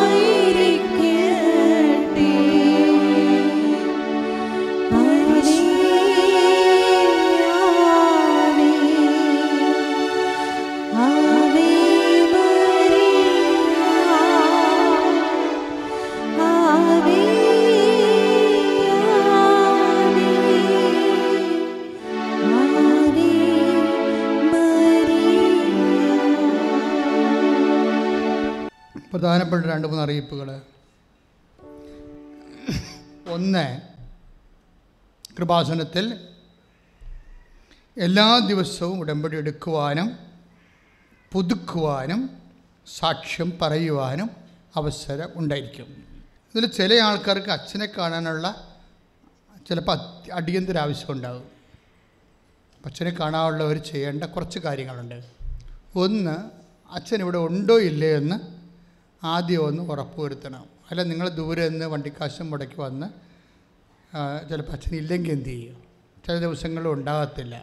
മനഃപൂർവ്വമല്ല, മനഃപൂർവ്വം ഒരു പ്രോഗ്രാം എടുത്ത്, അല്ലെങ്കിൽ ഞാൻ പ്രോഗ്രാം ഒന്നും എടുക്കാതെ മിക്കവാറും ഇവിടെ തന്നെ ഉണ്ടാകും. പക്ഷേ നമുക്ക് മനുഷ്യൻ്റെ കാര്യമില്ല, ഓരോ ചില കാര്യങ്ങൾക്ക് അത്യാവശ്യ കാര്യങ്ങൾ ഒഴിവാക്കാൻ പറ്റാതെ വരുമ്പോൾ ചിലപ്പോൾ യാത്ര പോയെന്ന് വരും. അപ്പോൾ അതുകൊണ്ട് മക്കൾ ചെയ്യേണ്ടത് ഭാഗ്യം പരീക്ഷിക്കരുത്. ഈ നമ്പറിലൊന്ന് വിളിക്കണം. സബിത എന്ന പ്രേക്ഷിതയിൽ ഈ നമ്പറുണ്ട് 9447 മക്കൾ എഴുതണ്ട, മൊബൈലിൽ നോക്കിയാൽ മതി. ഇത് അപ്പ് ചെയ്യുന്ന ആളാണ്, ഇപ്പം എഴുതണ്ട, മൊബൈലിൽ നോക്കിയാൽ മതി, യൂട്യൂബിൽ കാണും ഈ നമ്പർ, അച്ഛൻ്റെ അറിയിപ്പല്ലേ. അപ്പം 9447285400 ഇതാണ് നമ്പർ. ഇതിൻ്റെ പേഴ്സണൽ നമ്പരാണ്. അപ്പം ഞാൻ ഉപയോഗിക്കണത് കമ്മ്യൂണിക്കേഷൻ്റെ സെക്രട്ടറിയാണ്, സബിതയാണ് ഉപയോഗിക്കുന്നത്. കൃപാസനത്തിൽ പല നമ്പറുണ്ട്. അപ്പോൾ ഏതെങ്കിലും നമ്പർ വിളിച്ചിട്ടുണ്ട് അച്ഛനുണ്ടാകും ചോദിക്കരുത്, സബിത അല്ലെന്ന് ചോദിക്കണം. എന്നിട്ട് ചോദിക്കണം, നാളെ അച്ഛനുണ്ടോ? നാളെയാണ് വരണമെങ്കിൽ അച്ഛൻ നാളത്തെ കാര്യം പറയത്തുള്ളൂ, മറ്റന്നാളത്തെ കാര്യം പറയത്തില്ല. നമുക്കറിയത്തില്ലല്ലോ മറ്റന്നാൾ ചേഞ്ച് ചെയ്യുമോയെന്ന് അറിയത്തില്ല. അങ്ങനെ ഒന്ന് ചോദിച്ചിട്ട് വരണം. പിന്നെ രോഗികൾ, അച്ഛൻ്റെ അഭിപ്രായം, നിങ്ങൾ ഈ ഓട്ടിസം രോഗികളൊക്കെ കൊണ്ടുവരത്തില്ലേ, നിങ്ങൾക്ക് അവരുമായിട്ട് ഉടമ്പടി ചെയ്യാൻ പറ്റത്തില്ല, അതാണ് പ്രശ്നം. നിങ്ങൾ അവരെ വീട്ടിൽ നിർത്തിയിട്ട് നിങ്ങൾ വന്ന് ഉടമ്പടി ചെയ്യും, എന്നിട്ട് വേറെ ഒരു ദിവസം കൊണ്ടുപോവാ. പറഞ്ഞ മനസ്സിലായില്ലേ? ഓട്ടിസം രോഗി, ഹൈപ്പർ ആക്ടിവിറ്റി, അമ്മ എല്ലാവരെയും സുഖപ്പെടുത്തുന്നുണ്ട്, സാക്ഷ്യങ്ങളൊക്കെ കേട്ടാൽ മനസ്സിലാവും. ഇന്നലത്തെയൊക്കെ സാക്ഷി വെച്ചാൽ ഓട്ടിസം ഹൈപ്പർ ആക്ടിവിറ്റിയാണ്, ഇന്നലത്തെ സാക്ഷ്യമാണ്. ഹൈപ്പർ ആക്ടിവിറ്റിയും ഓട്ടിസമൊക്കെ വർക്ക് ഒരേ രീതിയിലുള്ള സംഭവങ്ങളാണേ. പക്ഷേ ഇവൻ സംസാരിക്കത്തില്ല, ഇവൻ ഭയങ്കര ഓട്ടവും പിടുത്തവും ബഹളമൊക്കെയാണ്. പക്ഷെ ഉടമ്പടി ചെയ്ത് കഴിഞ്ഞപ്പോഴേ അവൻ ക്ലാസ്സിൽ ലീഡറായി. അപ്പോൾ എന്ത് വ്യത്യാസം നോക്കിയേ? അതായത് ഓട്ടിസം ഹൈപ്പർ ആക്ടിവിറ്റിയാണ്. പക്ഷേ അപ്പോൾ ഹൈപ്പർ ആക്ടിവിറ്റി കുട്ടികൾ നിങ്ങൾക്ക് അറിയാമല്ലോ, അതായത് അവൻ ഇരിക്കുന്ന പാട്ടൊന്നും ഇരിക്കത്തില്ല, ഓടിപ്പിടുത്തവും ബഹളവും, നമ്മൾ പറഞ്ഞാൽ കേൾക്കത്തില്ല, ശ്രദ്ധിക്കത്തില്ല. എന്നിട്ട് അവരവരുടെ രീതി ചെയ്തുകൊണ്ടിരിക്കും. ആ കുഞ്ഞിനെ ഉടമ്പടി നെറ്റിക്ക് തേച്ച് പ്രാർത്ഥിച്ച് അമ്മ ഉടമ്പടി എടുത്ത് കഴിഞ്ഞപ്പോൾ അവനെ ക്ലാസ്സിൽ കൊണ്ടിരിക്കും, മര്യാദ കൊണ്ടിരിക്കാൻ തുടങ്ങി. അവിടെ ക്ലാസ്സിലെ ലീഡറായതാണ് എന്നെ വിളിപ്പിച്ചത്. കാര്യം അവനേക്കാൾ ബെസ്റ്റ് പിള്ളേരെ ഉണ്ടാവില്ല അവിടെ. പക്ഷെ അവരെയും വെട്ടി ഇവൻ വളർന്ന് മാതാവ് അവനെ ഉയർത്തിക്കൊണ്ടുവന്ന് അതാണ് എൻ്റെ പ്രത്യേകത. പക്ഷേ എന്നാലും ഈ ആൾക്കാരെയും കൊണ്ടുവന്ന് ഉടമ്പടി ചെയ്യണ റിസ്ക്കാണ് നിങ്ങൾക്ക്. കാര്യം നിങ്ങൾക്ക് ക്ലാസ്സിൽ ശ്രദ്ധിക്കാൻ പറ്റത്തില്ല, അതാണ് ഒരു കാര്യം. ഉടമ്പടി നമ്മുടെ ക്ലാസ്സാണല്ല, അത് ശ്രദ്ധിക്കാതെ വല്ലതും ഒരാപേക്ഷയും കുത്തിയിട്ടാൽ അതവിടെ കിടക്കുകയുള്ളൂ. കാര്യം ഉടമ്പടി എന്ന് പറയുന്നത് നമുക്ക് വെറുതെ ചെയ്യാൻ പറ്റത്തില്ല. അതെല്ലാം കാര്യങ്ങൾ കൃത്യമായിട്ട് അറിഞ്ഞ് മനസ്സിലാക്കി മർമ്മത്തിൽ തുടരണം. അത് മാതാവിൻ്റെ പ്രത്യക്ഷീകരണമാണ് അതിൻ്റെ മർമ്മം. ആ മർമ്മം കണ്ട് മനസ്സിലാക്കിയിട്ട് അത് കൃത്യമായിട്ട് ഷൂട്ട് ചെയ്താൽ മാത്രമേ ആ വീഴത്തുള്ളൂ. അപ്പം അതുകൊണ്ട് ഉടമ്പടി ഒരു പഠന വിഷയമാണ്. അപ്പോൾ അതിന് പിള്ളേരെയും കൊണ്ടുവന്ന് നടക്കത്തില്ല. അപ്പോൾ അതുകൊണ്ട് നിങ്ങൾ ആദ്യം ചെയ്യേണ്ടത്, അപ്പനെയും അമ്മയും കൂടി ഒരുമിച്ച് വരണ്ട, അമ്മ വന്ന് ഉടമ്പടി ചെയ്യട്ടെ, അല്ലെങ്കിൽ അപ്പൻ വന്ന് ഉടമ്പടി ചെയ്യട്ടെ, മകനെ വീട്ടിലാക്കിയിട്ട് കൊച്ചിനെ അച്ഛൻ്റെ അടുത്ത് കൊണ്ടുവരുമ്പോൾ ഒരുമിച്ച് പോവാം, ഒരു പ്രശ്നവുമില്ല. അപ്പോൾ നിങ്ങൾക്ക് സമാധാനമായിട്ട് കണ്ടുപോകാം. കാര്യം വെച്ചാൽ ഇവിടുത്തെ പ്രശ്നം വെച്ച് കഴിഞ്ഞാൽ ചീട്ട് 2:30 12 അച്ഛനെ കാണാൻ ഉദ്ദേശമുണ്ടെങ്കിൽ 12:30 മുമ്പ് ചീട്ടെടുത്തേക്കണം. അതിന് അമ്മേൻ്റെ ചീട്ട് കിട്ടത്തില്ല, അതാണ് സംഭവം. ഇപ്പോൾ ഇന്നലെ 80 പേരെ കണ്ടു, ആ ചീട്ട് 12:30 തീർന്ന്. 80 പേരെ കാണാൻ പറ്റത്തില്ലേ? പക്ഷേ ജനങ്ങളുടെ സങ്കടമല്ലേ. അപ്പം നമുക്ക് ഒഴിവാക്കാൻ അങ്ങനെ പറ്റത്തില്ല. എത്ര പേര് എന്തെന്ന് പറഞ്ഞ് ഒഴിവാക്കും? എമർജൻസി ആണെന്ന് കണ്ടാൽ എടുക്കും. പണ്ടങ്ങനെ അല്ലായിരുന്നു. പണ്ട് ഉടമ്പടി എടുത്ത് ആൾ ഉടമ്പടിയിലാണ് ജീവിക്കണതെന്നൊക്കെ അറിഞ്ഞിട്ട് 3 പുതുക്കി കഴിഞ്ഞ് മാത്രമേ ഞാൻ ആൾക്കാരെ കാണത്തുള്ളായിരുന്നു. ഇപ്പം അങ്ങനെയല്ല. ഉടമ്പടി എടുത്ത ഉടനെ വിഷയം സീരിയസ് ആണെങ്കിൽ ചിലപ്പോൾ അന്ന് തന്നെ കാണും ആളാണ്. ഇവിടെ വിഷയം സീരിയസ് ആണ്, രേഖ വേണം, അതാണ് സംഭവം. എന്ത് വിഷയം അവതരിപ്പിക്കണമെങ്കിലും രേഖ വേണം. രേഖ ഓഫീസിൽ കാണിച്ചാൽ, ഡോക്യുമെൻ്റ് കാണിച്ചാൽ, അല്ല നിങ്ങൾ പറഞ്ഞ് പഠിപ്പിക്കാനും നോക്കണ്ട, ഞങ്ങൾ മൈൻഡ് ചെയ്യത്തില്ല. നാടകീയമായിട്ടൊക്കെ പറയാൻ അറിയാവുന്ന ഒത്തിരി പേര് പ്രൊഫഷണലായിട്ട് പഠിച്ചു തന്നിട്ടുണ്ട്. അപ്പം അതുകൊണ്ട് പറച്ചിൽ കൊണ്ട് കാര്യമില്ല, ആ രേഖ പ്രൊഡ്യൂസ് ചെയ്യുക. ഇപ്പം നിങ്ങൾ ഇവിടെ ഇല്ല, 5 കൊല്ലം കഴിഞ്ഞാൽ വരത്തുള്ളൂ, നിങ്ങൾ യൂറോപ്പിൽ പോവുകയാണ്, മക്കൾ നിങ്ങൾക്ക് 10 കൊല്ലമായിട്ട് ഇല്ല, ശരി നിങ്ങൾ പോയിക്കോ, ആ വിമാന ടിക്കറ്റ് കാണിക്കാൻ പറയും ഉടനെ. അല്ല വേറെ ഒന്നും പറയത്തില്ല, പോകാൻ വരികയും ചെയ്യണം, അല്ല വിമാന ടിക്കറ്റ് ഒന്ന് കാണിക്കാൻ പറയും. അതാണ് രേഖ, അത്രയും രേഖയാണ് ചോദിക്കണത്. അപ്പോൾ രേഖ ചോദിച്ച് അത് സത്യമാണെങ്കിൽ ഉണ്ടല്ലോ, അപ്പോൾ ഉടനെ കിട്ടും. കെട്ടിച്ചമച്ച കാര്യങ്ങളൊന്നും കിട്ടത്തില്ലെന്നാണ് അതിൻ്റെ അർത്ഥം. അച്ഛനെ കാണാൻ വേണ്ടി എന്തെങ്കിലും ഇനി ഉടമ്പടി ഉഴപ്പാൻ ഉദ്ദേശിക്കുന്നവർ ചോദിക്കുകയെ, അച്ഛനെ കണ്ട് ചില ആൾക്കാർ അച്ഛനെ കാണാൻ വേണ്ടി ഉടമ്പടി എടുക്കും. അതാണ് കുഴപ്പം. അത് അച്ഛനെയും കാണത്തില്ല, ഉടമ്പടിയിലത് അമ്മയും കാണത്തില്ല. 99% ആൾക്കാരും ഇവിടെ സാക്ഷ്യം പറയണത് അമ്മയെ കണ്ട ആൾക്കാരാണ്. പിന്നെ ചില ഡിസ്കഷൻ പോയിൻ്റാണ് ഞാനുമായിട്ട് ഡിസ്കസ് ചെയ്യണത്. അപ്പം അതുകൊണ്ട് കറക്റ്റ് അച്ഛൻ ആദ്യം കണ്ടുപോയാൽ പിന്നെ നിങ്ങൾ ഉടമ്പടി മുമ്പത്തേക്കാൾ ഭംഗിയായിട്ട് ചെയ്യണം, മുമ്പത്തേക്കാൾ വിശ്വസ്തയോടെ അത് ചെയ്യണം. അത് പ്രത്യേകം ശ്രദ്ധിക്കണം. Okay, clear. അപ്പോൾ 12:30 ആണ് ലാസ്റ്റ് ചീട്ട്. അച്ഛനെ കാണാനുള്ളവർക്ക് ലാസ്റ്റ് ചീട്ട് കൊടുക്കുന്നത്. ചില ആൾക്കാർ അപ്പനെ അമ്മനെ ആശുപത്രിക്കൊന്ന് ഇവിടെ കൊണ്ടുവരിക. അവരെന്താ ചെയ്യണമെന്ന് അറിയാമോ?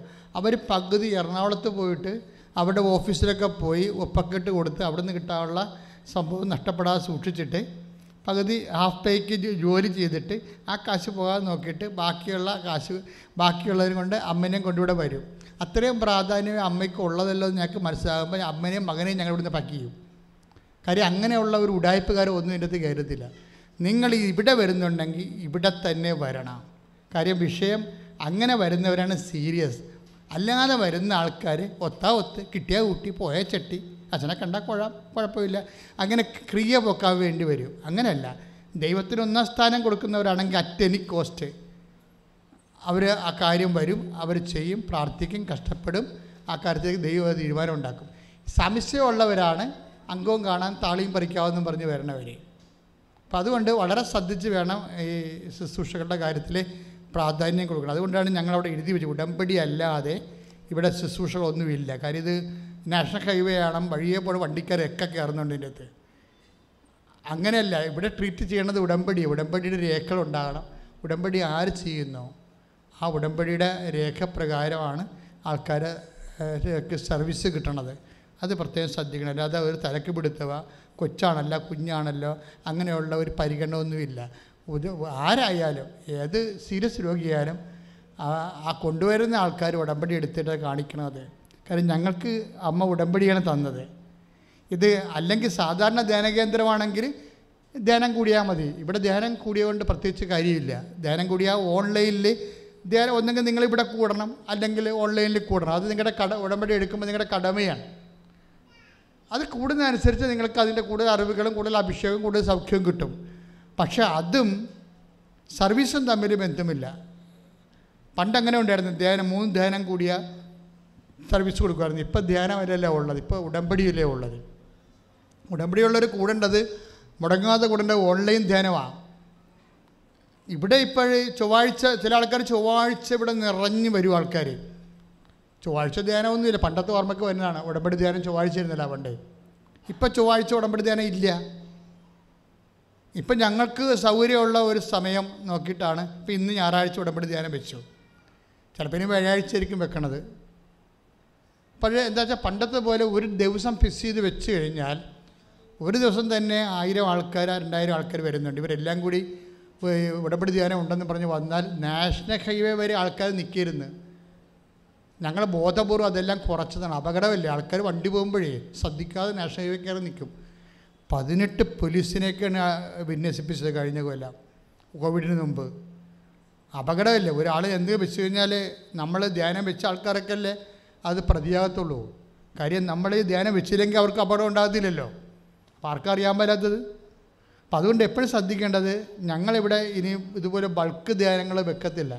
കാര്യം ഓൺലൈനിൽ തന്നെ 1.5 ലക്ഷം, ഇപ്പോൾ ഇന്ന് 1.5 ലക്ഷമായി. കഴിഞ്ഞ ചൊവ്വാഴ്ച ധ്യാനം ഇപ്പോൾ 1.5 ലക്ഷമായി. ഇപ്പോൾ ചൊവ്വാഴ്ച ചെയ്യുമ്പോൾ അത് 1,80,000 ആവും. അതുകൊണ്ടാണ് റാലി നടത്താൻ വരെ പേടി. ഇപ്പം നിങ്ങളൊന്ന് പ്രാർത്ഥിക്കണം.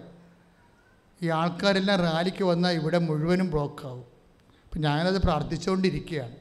അത് ഏത് രീതിയിലാണ് കൈകാര്യം ചെയ്യേണ്ടത്. അമ്മ ആ റാലി കാര്യം 1.5 ലക്ഷം പേരാണ് കഴിഞ്ഞ പ്രാവശ്യം റാലിക്ക് ജോമാല റാലിക്ക് വന്നത്. ഇറ്റ്സ് അതൊന്ന് പ്രാർത്ഥിക്കേണ്ട വിഷയമാണ്. പിന്നെ മുമ്പിൽ സമയമില്ലാത്ത വിഷയങ്ങളാണ് അച്ഛൻ കാണുന്നത്. മുമ്പിൽ സമയമില്ല. ഇപ്പം 12-ാം തീയതി ജപ്തി, അങ്ങനെ കുറേ സമയമില്ലാത്ത വിഷയമില്ലേ, അത് ആണ് എമർജൻസി വിഷയം എന്ന് പറഞ്ഞത്. സമയം മുമ്പിലില്ലാത്ത വിഷയങ്ങൾ. കാര്യം അത് നിങ്ങളുടെ വ്യക്തിത്വമോ അതുപോലെ തന്നെ മറ്റു തരത്തിലുള്ള എന്തെങ്കിലും ചുറ്റുപാടുകളോ സ്വാധീനങ്ങളോ അല്ല ഇവിടെ വർക്ക് ചെയ്യണത്, വർക്ക് ചെയ്യത്തില്ല.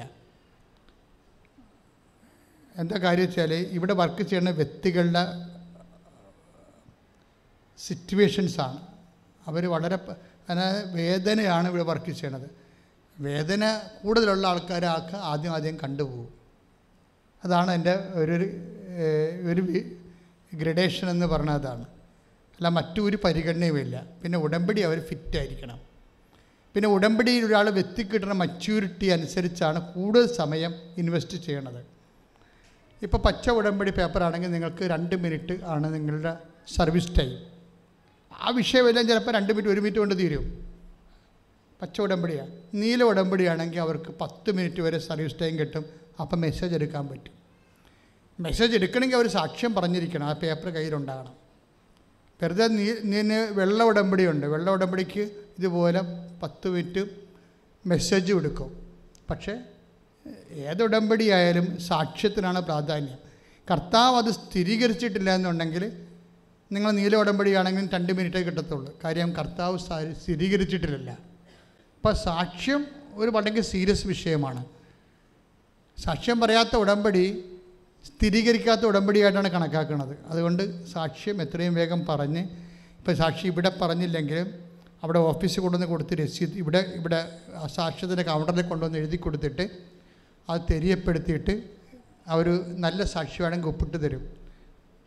ചെറിയ സാക്ഷി വേണമെങ്കിൽ നിങ്ങൾ പ്രാർത്ഥിക്കുകയും നല്ല സാക്ഷ്യം ഉണ്ടാകട്ടെന്ന് പറഞ്ഞു വിടും. ഉടമ്പടി കണ്ടന്റിലുള്ള സാക്ഷ്യമാണെങ്കിൽ അത് ഗ്രേറ്റർ മിറക്കിൾ അങ്ങനെയുള്ള സാക്ഷ്യമാണെങ്കിൽ ഇവിടെ സ്റ്റേജിൽ പറയിപ്പിക്കാൻ അനുവദിക്കും.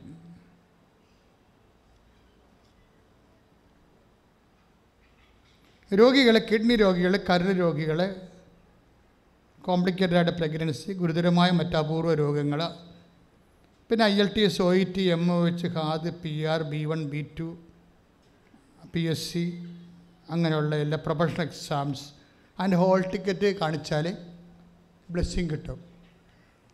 എല്ലാ പ്രൊഫഷണൽസും വരുന്നുണ്ട്. എല്ലാവരെയും ബ്ലെസ് ചെയ്യുന്നുണ്ട്. എല്ലാ മാതാവിൻ്റെ അടുത്ത് കൊണ്ടുപോയി വെച്ച് അത് സമർപ്പിക്കും ആദ്യം നിങ്ങളുടെ ഹോൾ ടിക്കറ്റ്. കാര്യം നിങ്ങളുടെ ജീവിതമല്ലേ. നിങ്ങൾ ആ പരീക്ഷയ്ക്ക് എങ്ങനെ കയറിപ്പോയാൽ ചിലപ്പോൾ ആ കുടുംബം മുഴുവൻ രക്ഷപ്പെടും. അതുകൊണ്ട് അത് എമർജൻസി ആയിട്ട് എടുക്കും. പ്രൊഫഷണൽസിൻ്റെ പരീക്ഷക്കാരെല്ലാം പെട്ടെന്ന് എമർജൻസി ആയിട്ട് എടുക്കും. കാരണം നിങ്ങളതിൻ്റെ അകത്ത് രക്ഷപ്പെട്ട അനിയത്തിയും ചേട്ടത്തിയും ആങ്ങളെയും കുടുംബക്കാരും എല്ലാവരും രക്ഷപ്പെടും. ഒരു കുടുംബം രക്ഷപ്പെട്ട കടങ്ങൾ എന്തുമാത്രം പരിഹരിക്കും, എന്തുമാത്രം കുടുംബങ്ങൾക്ക് കടങ്ങളുള്ളത്. അത് കാരണം പ്രൊഫഷണൽസ് ബേസിലുള്ള എല്ലാം പെട്ടെന്നെടുക്കും. അതുകൊണ്ട് നിങ്ങൾ ഹോൾ ടിക്കറ്റ് കരുതി കാണിക്കണം. ടൈം ടേബിൾ കാണിക്കരുത്. ടൈം ടേബിളുമായിട്ടൊരു ബന്ധവുമില്ല. അത് നിങ്ങളുടെ ടൈം ടേബിളാണെന്ന് പോലും നമുക്കറിയാൻ പാടില്ല. ഹോൾ ടിക്കറ്റ് നിങ്ങളുടെ പേരിലുള്ളതാണ്, ഡേറ്റ് ഉള്ളത്. അത് ഈ മാസത്തതായിരിക്കണം കേട്ടോ. മാക്സിമം വന്നാൽ ജൂലൈ മാസത്തും എടുക്കും. ആഗസ്റ്റ് മാസത്തിലെ ഹോൾ ടിക്കറ്റും കൊണ്ട് വരരുത്.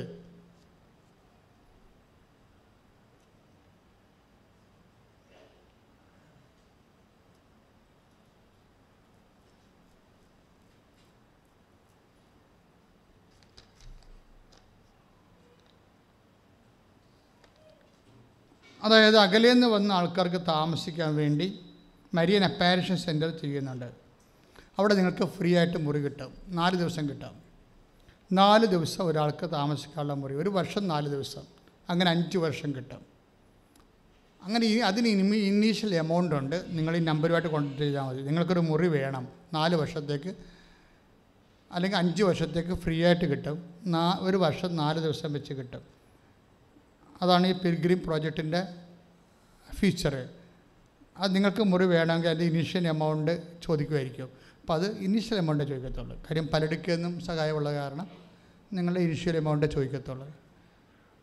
അപ്പോൾ അതിൻ്റെ അത് ആ നമ്പർ അതിങ്ങനെ കിട്ടണമെന്നുണ്ടെങ്കിൽ ഈ നമ്പർ വിളിച്ചാൽ മതി. മുറി നിങ്ങൾക്ക് വേണമെന്നുണ്ടെങ്കിൽ 94 47 69 68 15 94 47 69 68 15 ഈ നമ്പറിൽ വിളിച്ചാൽ മുറി കിട്ടാം. മിഷണറീസ് ഓഫ് മരിയൻ അപ്പാരിഷൻ മാതാവിൻ്റെ ശുശ്രൂഷാലയത്തിൽ നിന്ന് ജോലി ചെയ്യാൻ, പ്രേക്ഷിത ജോലി ചെയ്യാൻ താല്പര്യമുള്ളവർ, ഏത് വയസ്സും ഏത് പ്രായമൊക്കെ ഉള്ളവരും ജോലി ചെയ്യാൻ കഴിവുള്ളവരും അതുപോലെ തന്നെ വിദ്യാഭ്യാസം ഉള്ളവരും, ചിലപ്പോൾ വിദ്യാഭ്യാസം കുറവുള്ളവരും ഉണ്ടാകും. നിങ്ങൾക്ക് 6 മാസം അല്ലെങ്കിൽ കുറച്ച് മാസം അല്ലെങ്കിൽ മാതാവിൻ്റെ ജോലി ചെയ്യണം. പലതരത്തിലുള്ള ജോലി ഇവിടെ ഉണ്ട്. ഇനിയും വേറെ സ്ഥാപനങ്ങളുണ്ട്, അവിടെ എല്ലാ ശുശ്രൂഷകളുണ്ട്. നിങ്ങൾക്ക് തോന്നണം, അതായത് ഞങ്ങളുടെ ആവശ്യമായിട്ട് നിങ്ങളെ വിളിച്ചു വരുത്തുകയില്ല. നിങ്ങൾക്ക് അങ്ങനെ എന്തെങ്കിലും ഒരു ദൈവവിളി മനസ്സിൽ തോന്നിയാൽ കൃപാസനത്തിൽ എവിടെയും നിന്ന് പ്രാർത്ഥിക്കണം കുറച്ച് നാൾ. അങ്ങനെ അവസരം വേണമെന്ന് മനസ്സിൽ ദൈവം തോന്നിച്ചിട്ടുണ്ടെങ്കിൽ തീർച്ചയായിട്ടും ഞങ്ങൾ അവസരം തരും. അതിന് അനു ബോബി എന്ന് പറഞ്ഞുള്ള ഇവിടെ സെക്രട്ടറിയെ കോൺടാക്റ്റ് ചെയ്താൽ മതി, ഓഫീസിലെ ഫൈനാൻസിലെ.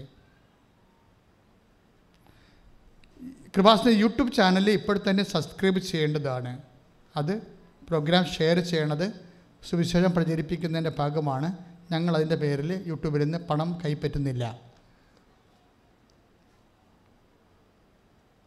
ലൈറ്റക്കാൻ്റെ പേർ റിക്വസ്റ്റ് www.kribasanam.com.